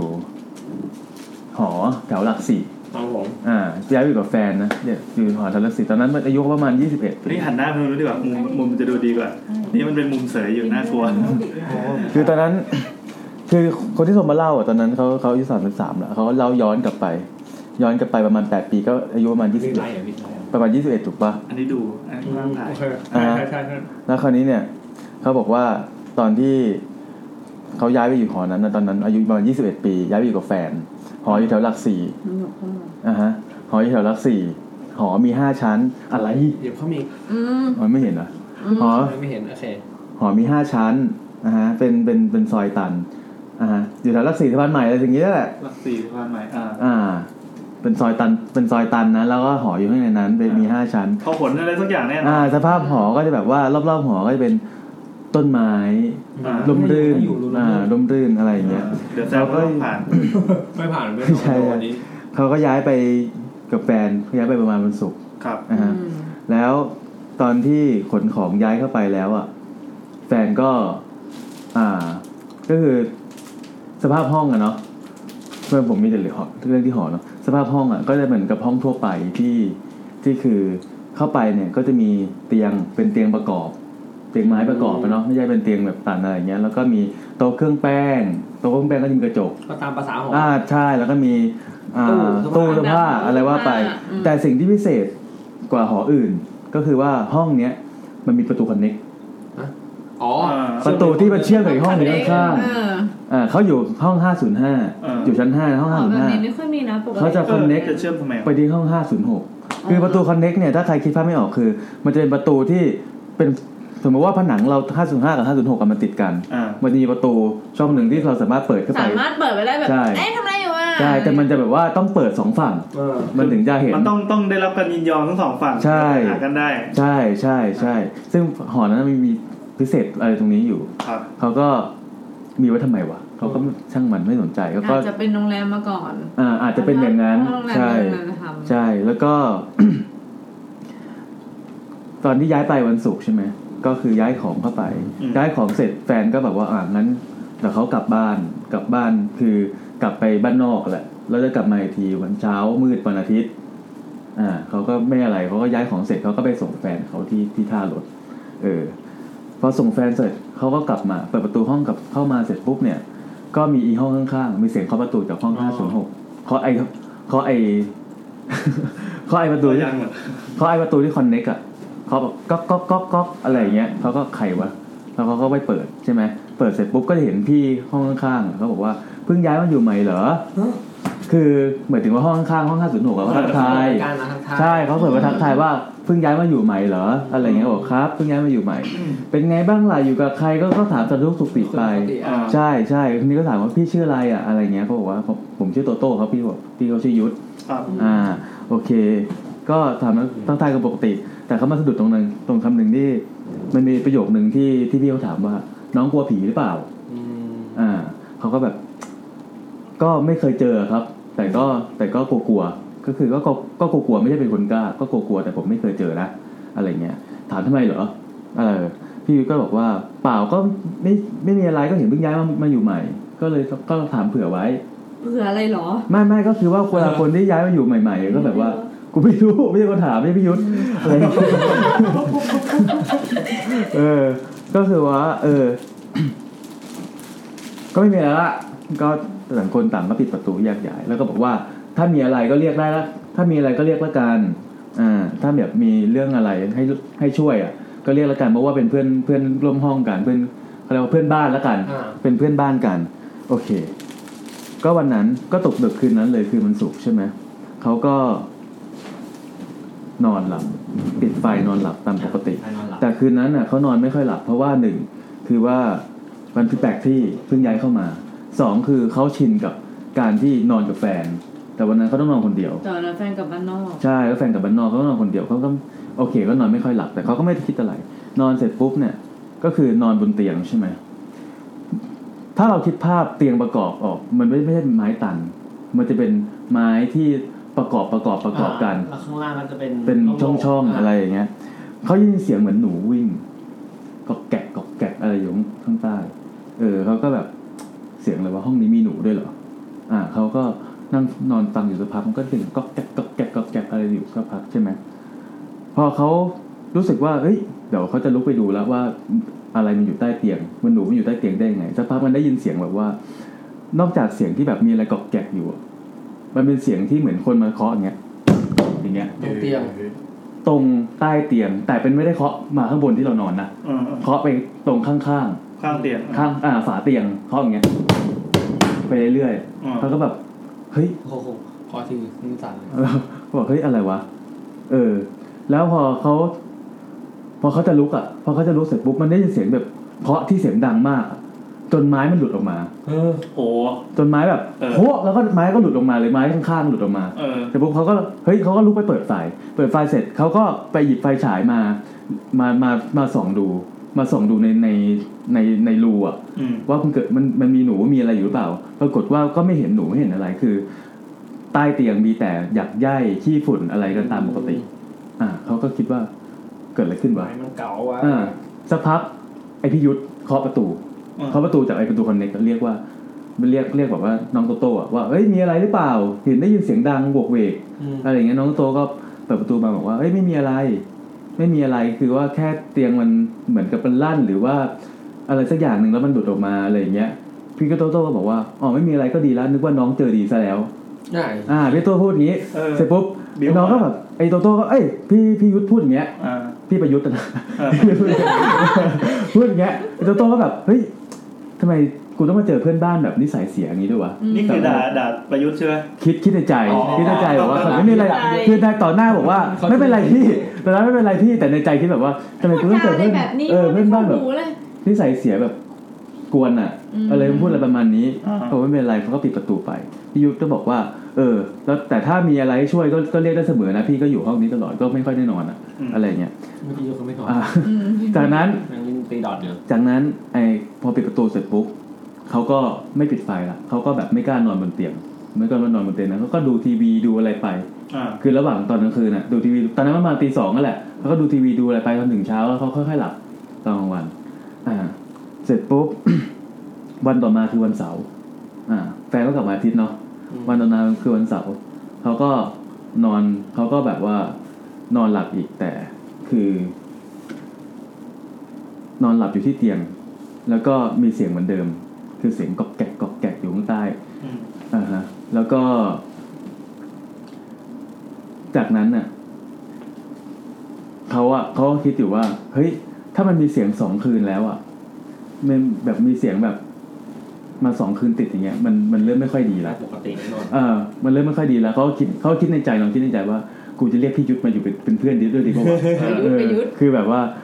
ไม่อยากนอนคนเดียวอะไรเงี้ยพอคิดได้แค่เนี้ยสักพักไอเสียงไอไม้ที่มันเคยหลุดเมื่อวันแรกมันก็หลุดออกมาอีก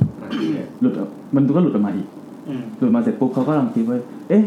หรือว่ามันเป็นที่ว่าเตียงมันเก่าเพราะนั้นเนี่ยเราลองแบบว่าไม่เอาไม้มาเสียบใหม่ก็คือว่าก็ลองนอนต่อไปถ้าเสียงมันหายแสดงว่าเตียงมันเก่าเขาก็นอนรอฟังว่ามันจะมีเสียงอะไรพวกนี้อยู่หรือเปล่าคิดภาพเป็นเตียงใช่ไหมเป็นเตียงแล้วเราก็นอนอยู่คนเดียวตรงกลางในระหว่างที่เขาคิดอยู่ตรงนั้นมันมีมือเว้ย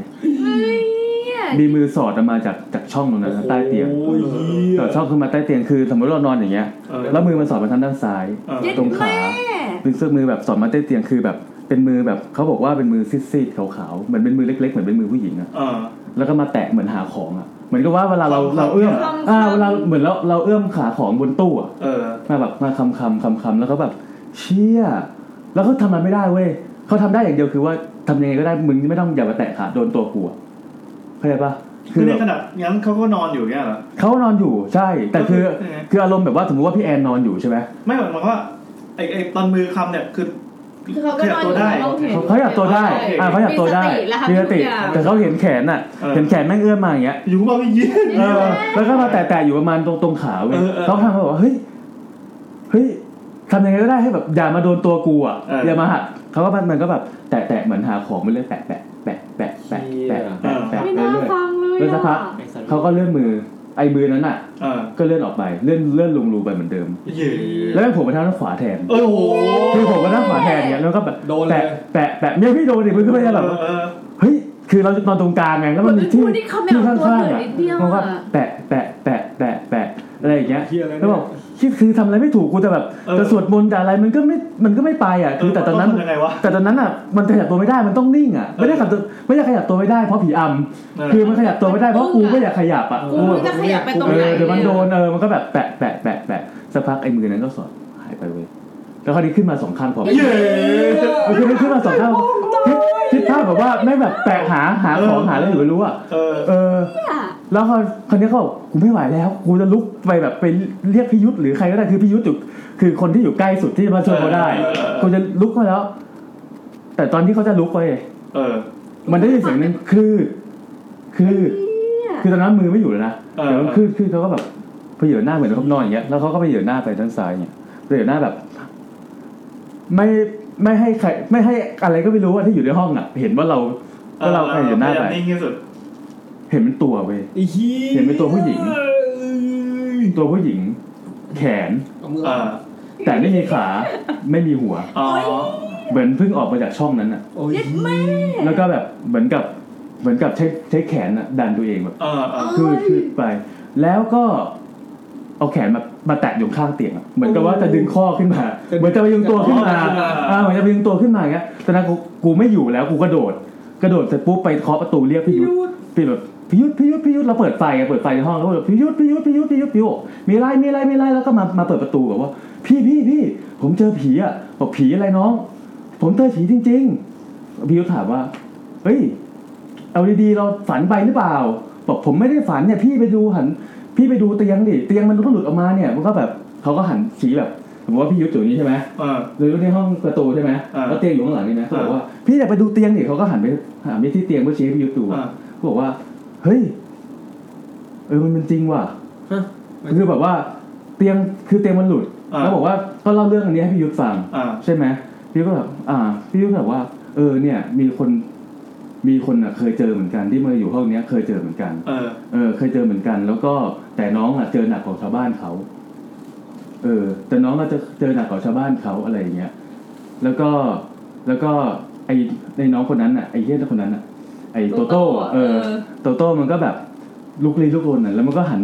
ไปมองที่ห้องว่าแบบไอ้คนนั้นมันยังอยู่ไหมหรืออะไรเงี้ยหันไปมองที่ห้องอะไรเงี้ยแล้วพี่ยุทธก็ถามเลยพี่ยุทธก็ถามว่าแล้วน้องกลัวผู้หญิงคนนั้นหรือเปล่าน้องกลัวผู้หญิงคนนั้นเหรออะไรเงี้ยบอกพี่ผมก็กลัวสิอะไรเงี้ยแต่ตอนนั้นน่ะคือมันหันไปดูที่ห้องอยู่นะสถานการณ์มันโลกมากแต่ผมก็กลัวดิพี่แล้วน้องไม่กลัวพี่เหรอพี่ยุทธถามน้องแล้วน้องไม่กลัวพี่เหรอไอ้เหี้ยนั้นไอ้โตโต้แม่งได้ยินเสร็จปุ๊บแม่งหันกลับมาเสร็จพี่ยุทธหายไปแล้วแล้วมันตอนแรกพี่ยุทธยืนอยู่ตรงประตูใช่ไหมแล้วพอหันไปเสร็จปุ๊บพี่ยุทธหายไปแล้วมันทำให้เขาเห็นเข้าไปในห้องในห้องไม่มืดเว้ยมีไฟอย่างสิ่งเดียวคือไฟจากถนนแล้ววิ่งเข้ามาผ่านระเบียงห้องเข้ามาแล้วสิ่งที่เขาเห็นก็คือว่าห้องอ่ะเป็นห้องมืดมีเตียงแต่เตียงไม่มีผ้าปูมีตู้เสื้อผ้าอะไรเปิดประตูไว้ระบายอากาศหมดคือนั่นเป็นห้องเปล่าไม่มีใครอยู่ไม่มีใครอยู่แล้วเขาก็แบบตอนนั้นอ่ะอารมณ์โตโต้คือแม่งโดน2 ดอกไม่คิดถึงผู้หญิงคนนั้นแล้วอ่ะกูคิดถึงว่าไอ้ยุทธนี่คือใครวะไอ้ยุทธนี่มันน่ากลัวคือไอ้ผู้หญิงนั้นกูไม่คิดถึงแล้วอ่ะกูคิดถึงไอ้ตรงหน้าเฮ้ยแล้วที่คุยกับกู2-3 วันมันคือใครวะอะไรเงี้ยระหว่างที่ช็อกอยู่ตรงนั้นอ่ะมาอีกแล้วเหรอระหว่างที่ช็อกแบบมันโดนแบบเป็นคอมโบไงระหว่างที่ช็อกอยู่นั้นอ่ะพี่ยุทธไม่อยู่ในกระจกเว้ยไอ้เหี้ยพี่ยุทธพอแล้วมึงไม่อยู่ในกระจกมันมีที่ผมเล่าอ่ะมันเป็นโต๊ะเครื่องแป้งแต่ละห้องใช่ไหมพี่ยุทธอ่ะอยู่ในกระจกบานใหญ่ๆของโต๊ะเครื่องแป้งที่เป็นห้องของพี่ยุทธเองอ่ะของห้องมืดๆนะใช่ห้องมืดๆแต่พี่ยุทธแบบเป็นเงาหน้าพี่ยุทธอ่ะอยู่ตรงกระจกอ่ะแล้วบอกว่าน้องไม่กลัวพี่เหรอน้องไม่กลัวพี่เหรออะไรตลอดเวลาจนแบบไอ้คิดแบบว่ากูวิ่งออกจากห้องแล้วอ่ะวิ่งออกจากห้องแบบมันคนตีลังกาตีนแตกกูไม่สนใจคือไม่ล็อกห้องไม่หยิบรองเท้าไม่อะไรฉี่แตกวิ่งออกไปวิ่งออกไปที่หน้าปากซอยที่มีเซเว่นวิ่งออกไปวิ่งไปนั่งอยู่นั้นแบบว่ามันเกิดอะไรขึ้นวะอะไรเงี้ยวิ่งไปนั่งอยู่หน้าเซเว่นจนไอ้พนักงานเซเว่นมันเดินออกมาบอกว่าพี่เป็นอะไรหรือเปล่าน้องพี่ขอยืมเหรียญหน่อยขอยืมเหรียญหรือขอยืมโทรศัพท์อะไรหน่อยเพื่อจะโทรหาแฟนแล้วโทรบอกแฟนว่าเฮ้ยอยู่ไม่ได้อ่ะให้แบบว่า แต่อยู่ตรงเนี้ยจะไม่ได้นอนอยู่ห้องไงจะรออยู่หน้าปากซอยเพราะว่าเช้าวันต่อไปคือเช้าวันอาทิตย์แล้วแฟนก็กลับจนกว่าแฟนจะกลับมาพอแฟนกลับมาเสร็จปุ๊บก็ไปย้ายห้องออกเสร็จปุ๊บระหว่างที่ย้ายห้องก็ไปถามไอ้เด็กที่อยู่ตึกว่าเกิดอะไรขึ้นที่หอนี้เด็กก็บอกไม่มีอะไรนี่พี่อะไรอย่างเงี้ยเด็กไม่ยอมบอกไม่มีหาอะไรเจอขนาดนี้แต่เขาก็รู้สึกว่าเอกใจคือแบบว่ามันต้องมีอะไรแน่ๆคือแบบแหมดิวะแบบว่าต้องรู้ให้ได้อะไรเงี้ยหลังจากที่เขาย้ายออกไปแล้วเขาก็แบบว่าย้ายไปอยู่ที่อื่นแล้วบางวันเขาต้องกลับเข้ามาใหม่เพื่อจะถามคนแถวนั้นคือไอเด็กหอไม่บอกแต่เขาก็ถามคนแถวนั้นแล้วเขาไม่เจอไอ้ป้าที่ขายกับข้าวก็ถามว่าพี่ห้องนี้มีอะไรหรือเปล่าที่ตึกนี้เคยมีอะไรไหมอะไรเงี้ยเหตุฆาตกรรมอะไรไหมก็บอกว่าตึกเนี้ยมีเขาเคยมีคู่ผัวเมียมาอยู่ที่ห้อง505นี่แหละเคยมาอยู่ที่ห้องแล้วคือผัวเป็นคนจีนเมียเป็นคนไทยแล้วไอ้เมียเนี่ยกลายไปคบชู้กับห้อง506อ๋อคบชู้กับห้อง506ก็คือไอ้พิยุทธ์นี่แหละแล้วพอดีผัวคนจีนจับได้ก็เลยฆ่าทั้ง2คนแล้วก็หั่นศพเมียแล้วหั่นศพเมียเนี่ยคือเขาหั่นคอหั่นขาใช่ไหมแล้วเวลาเขาหั่นศพใช่ป่ะแล้วเขาอ่ะไม่ได้เอาไปทิ้งพร้อมกันเขาเอาส่วนหัวไปทิ้งก่อนเอาส่วนขาไปทิ้งตามแต่ระหว่างนั้นก่อนที่เขาจะทิ้งหมดทุกส่วนอ่ะเขาโดนจับได้ก่อนเขาโดนจับได้ก่อนประมาณนั้นก็เนี่ยเรื่องทั้งหมดจะมีประมาณนี้เมียก็เลยหาอยู่ใช่แต่ผมไอจังหวะที่น่ากลัวคือที่ผมชอบคือไอเรื่องเนี้ยแม่งดูเกินจริงนะแต่เพราะว่าแม่งหลอกแบบแม่งโคตรจะหลอกเลยอ่ะแม่งหลอกแบบคอมโบเลยมาแล้วมาอีกแม่งหลอกแบบโคตรหลอกเลยแต่แบบผมชอบจังหวะที่แบบคือเราอ่านแล้วเราคิดภาพตามมันบอกว่ามันชอบว่ะเราอ่านแล้วเราคิดภาพตามในจังหวะที่แม่งมือมันมาแตะมือมาแตะแล้วเราก็แบบว่าถ้าเป็นกูทำยังไงดีวะแล้วแบบเหมือนตัวช่วยเดียวสุดท้ายมันจะเป็นผีแล้วตัวช่วยเดียวคือแบบแล้วมึงมาตีสนิทกับกูตั้ง2วันทำอะไรมึงหลอกตั้งแต่วันแรกเลยก็ได้ใช่น้องไม่กลัวพี่เหรอไม่ต้องทำเสียงซ้ำด้วยนะดูคอมเมนต์ดิดีไซน์ช็อตผีได้ดีว่ะโอ้แล้วครับนี่มันคอนจูริงคอนจูริงเขาไปเฉียแต่ก็สถานที่ปิดตายด้วยเจ๋งว่ะแต่คือหลายคนนะก็บอกว่าถ้าเจอห้องที่มันมีประตูคอนเน็กไม่ว่าจะเป็นโรงแรมหรือเป็นอะไรเนี้ยผมก็ไม่ชอบผมเคยนอนโรงแรมที่มีประตูคอนเน็กอย่างเงี้ยผมระแวงตลอดเลยอ่ะคือระแวงมันจะเปิดใช่ระแวงมันตัวคอนเน็กนี่แหละเราสามารถอย่างสมมติว่าเฟิร์นกับน้าแอนรู้จักกันใช่ไหมแต่ไปดันนอนโรงแรมแล้วห้องมันเต็มอะไรสักอย่างแล้วดันในห้องคอนเน็กกันถ้าเฟิร์นล็อกฝั่งเฟิร์นน้าแอนจะเข้ามาไม่ได้ใช่คืออันนี้เรารู้อยู่แล้วแต่เนื่องจากแต่ไม่สบายใจเนื่องจากห้องที่เราอยู่เป็นสี่เหลี่ยมเราจะสบายใจมากกว่าถ้ามันมีอยู่รูเดียวที่มันเข้าออกได้แต่ถ้ามันมีอีกรูนึงที่เข้าออกได้อีกเนี่ยเรารู้ว่าแบบว่ามันเหมือนเป็นประตูห้องพิศวงอ่ะเหมือนแบบมันไม่น่าไว้วางใจอ่ะโรงแรมที่ไปที่อุดรตอนนั้นก็เก่ามากแล้วก็มีห้องคอนเน็กด้วยใช่ห้องข้างก็เหมือนจะมีคนอยู่ด้วยก็รู้สึกแบบไม่ค่อยเป็นส่วนตัวแม้ว่าประตูนั้นจะไม่ทำอะไรเราแต่ในความรู้สึกเรารู้สึกแบบไม่ค่อยโอเคเท่าไหร่แล้วก็เคยไปที่ประจวบเหมือนกันอันนั้นเป็นที่พักของทหารอากาศข้างๆซ่อมกันเสียงดังมากเสียงแบบรอดเข้ามาอยากจะไปเคาะบอกอีกทีนึงได้แต่นั่งฟังจริงๆมันมีอีกเล็กๆอีกเรื่องนึงเหมือนเป็นตำนานอ่ะเหมือนเป็นตำนานซึ่งมันเรื่องจริงหรือไม่จริงไม่รู้แต่ที่ผมฟังแล้วผมรู้สึกว่าขนลุกนิดๆยังไงครับบันเทิงนี่น่าจะได้เคยฟังกันมาก่อนแล้วก็คือว่ามันเป็นเรื่องที่หอแถวรังสิตมั้งแต่จำไม่ได้แล้วเหรอรังสิตหรือเปล่าเป็นนักศึกษาเนี่ยเขาอยู่ด้วยกันแล้วเหมือนกับว่าผู้ชายผู้หญิงอ่ะเขาทะเลาะกันเขาทะเลาะกันเสร็จปุ๊บแล้วระหว่างที่ผู้ชายนอนอยู่อ่ะผู้หญิงก็ไปกระโดดตึกเลยกระโดดห้องกระโดดตึกก็คือตาย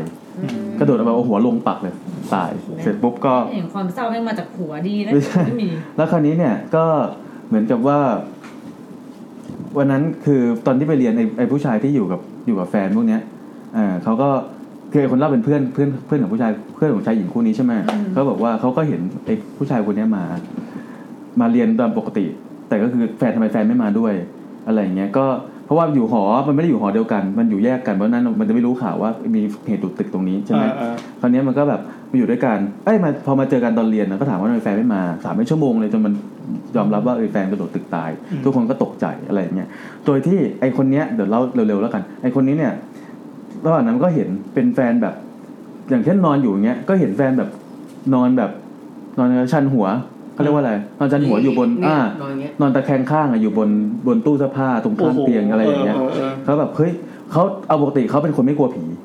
แล้วมันเป็นแฟนด้วยอะไรเงี้ยเขาก็เลยแบบ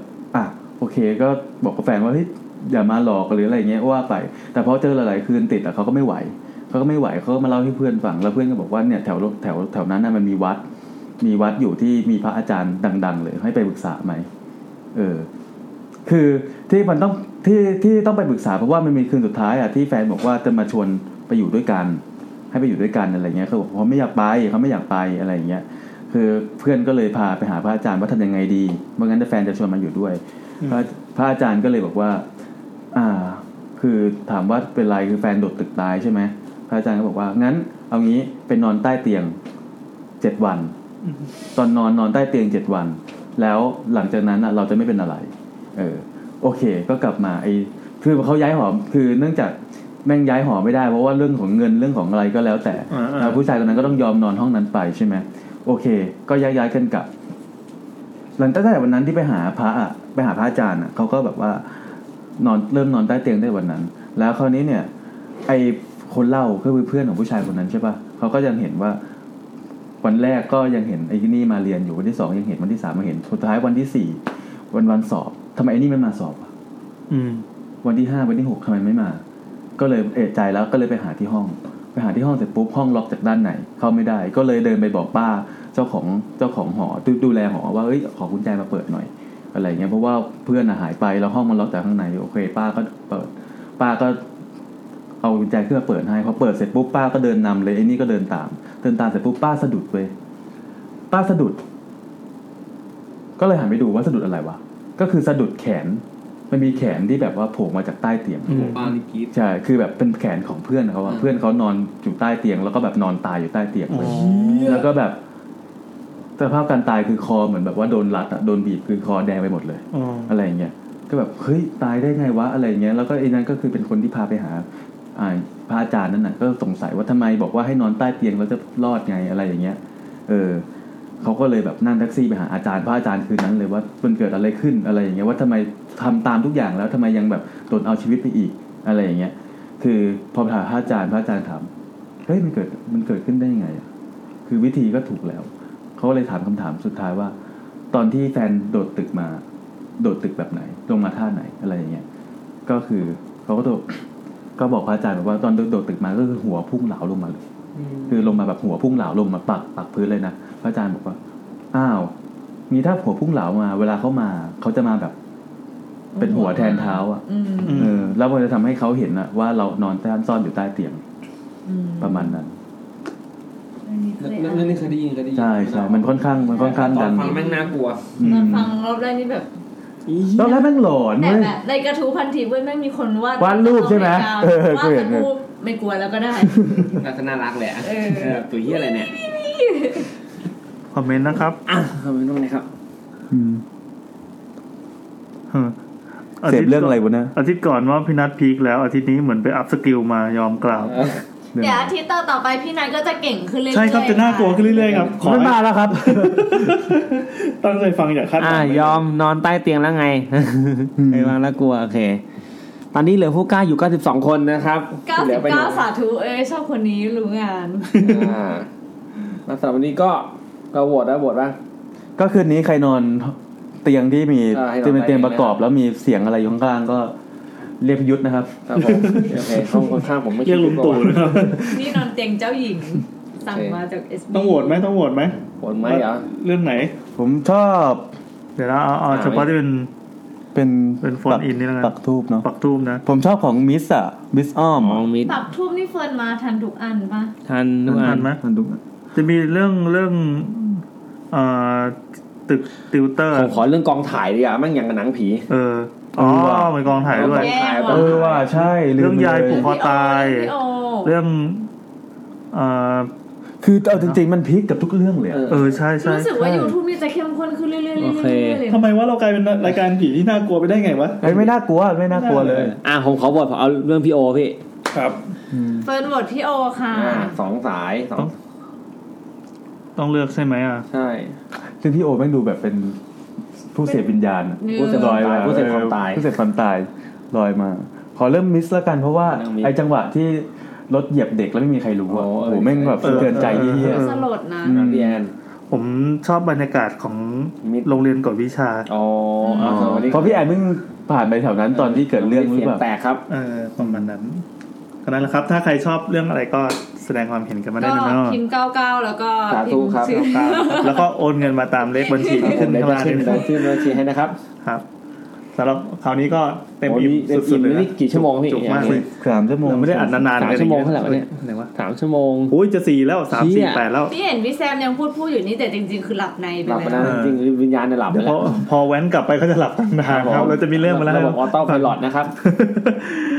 โอเคสำหรับคืนนี้ก็ขอบคุณครับทุกคนครับขอบคุณคนที่อยู่จนถึงแบบทุกคนไม่โคตรง่วงเลย6เนี่ยบ๊ายบาย90ทยอยหลับเรื่อยๆคือคนที่ตัวเลขค้างไว้เนี่ยแสดงว่าเปิดค้างไว้เปิดค้างไว้แล้วก็ได้จากไปแล้วบ๊ายบายนะสวัสดีครับสวัสดีครับสรุปไม่มีใครดูพี่เป็นคนเปิดค้างไว้หมดเรื่องมิสเรื่องมิสก็สาธุให้มีคนพิมพ์โอเคนี่ใกล้เปิดไงพี่โอเคบ๊ายบายเป็น EP ที่ง่วงที่สุดแล้วตอนนี้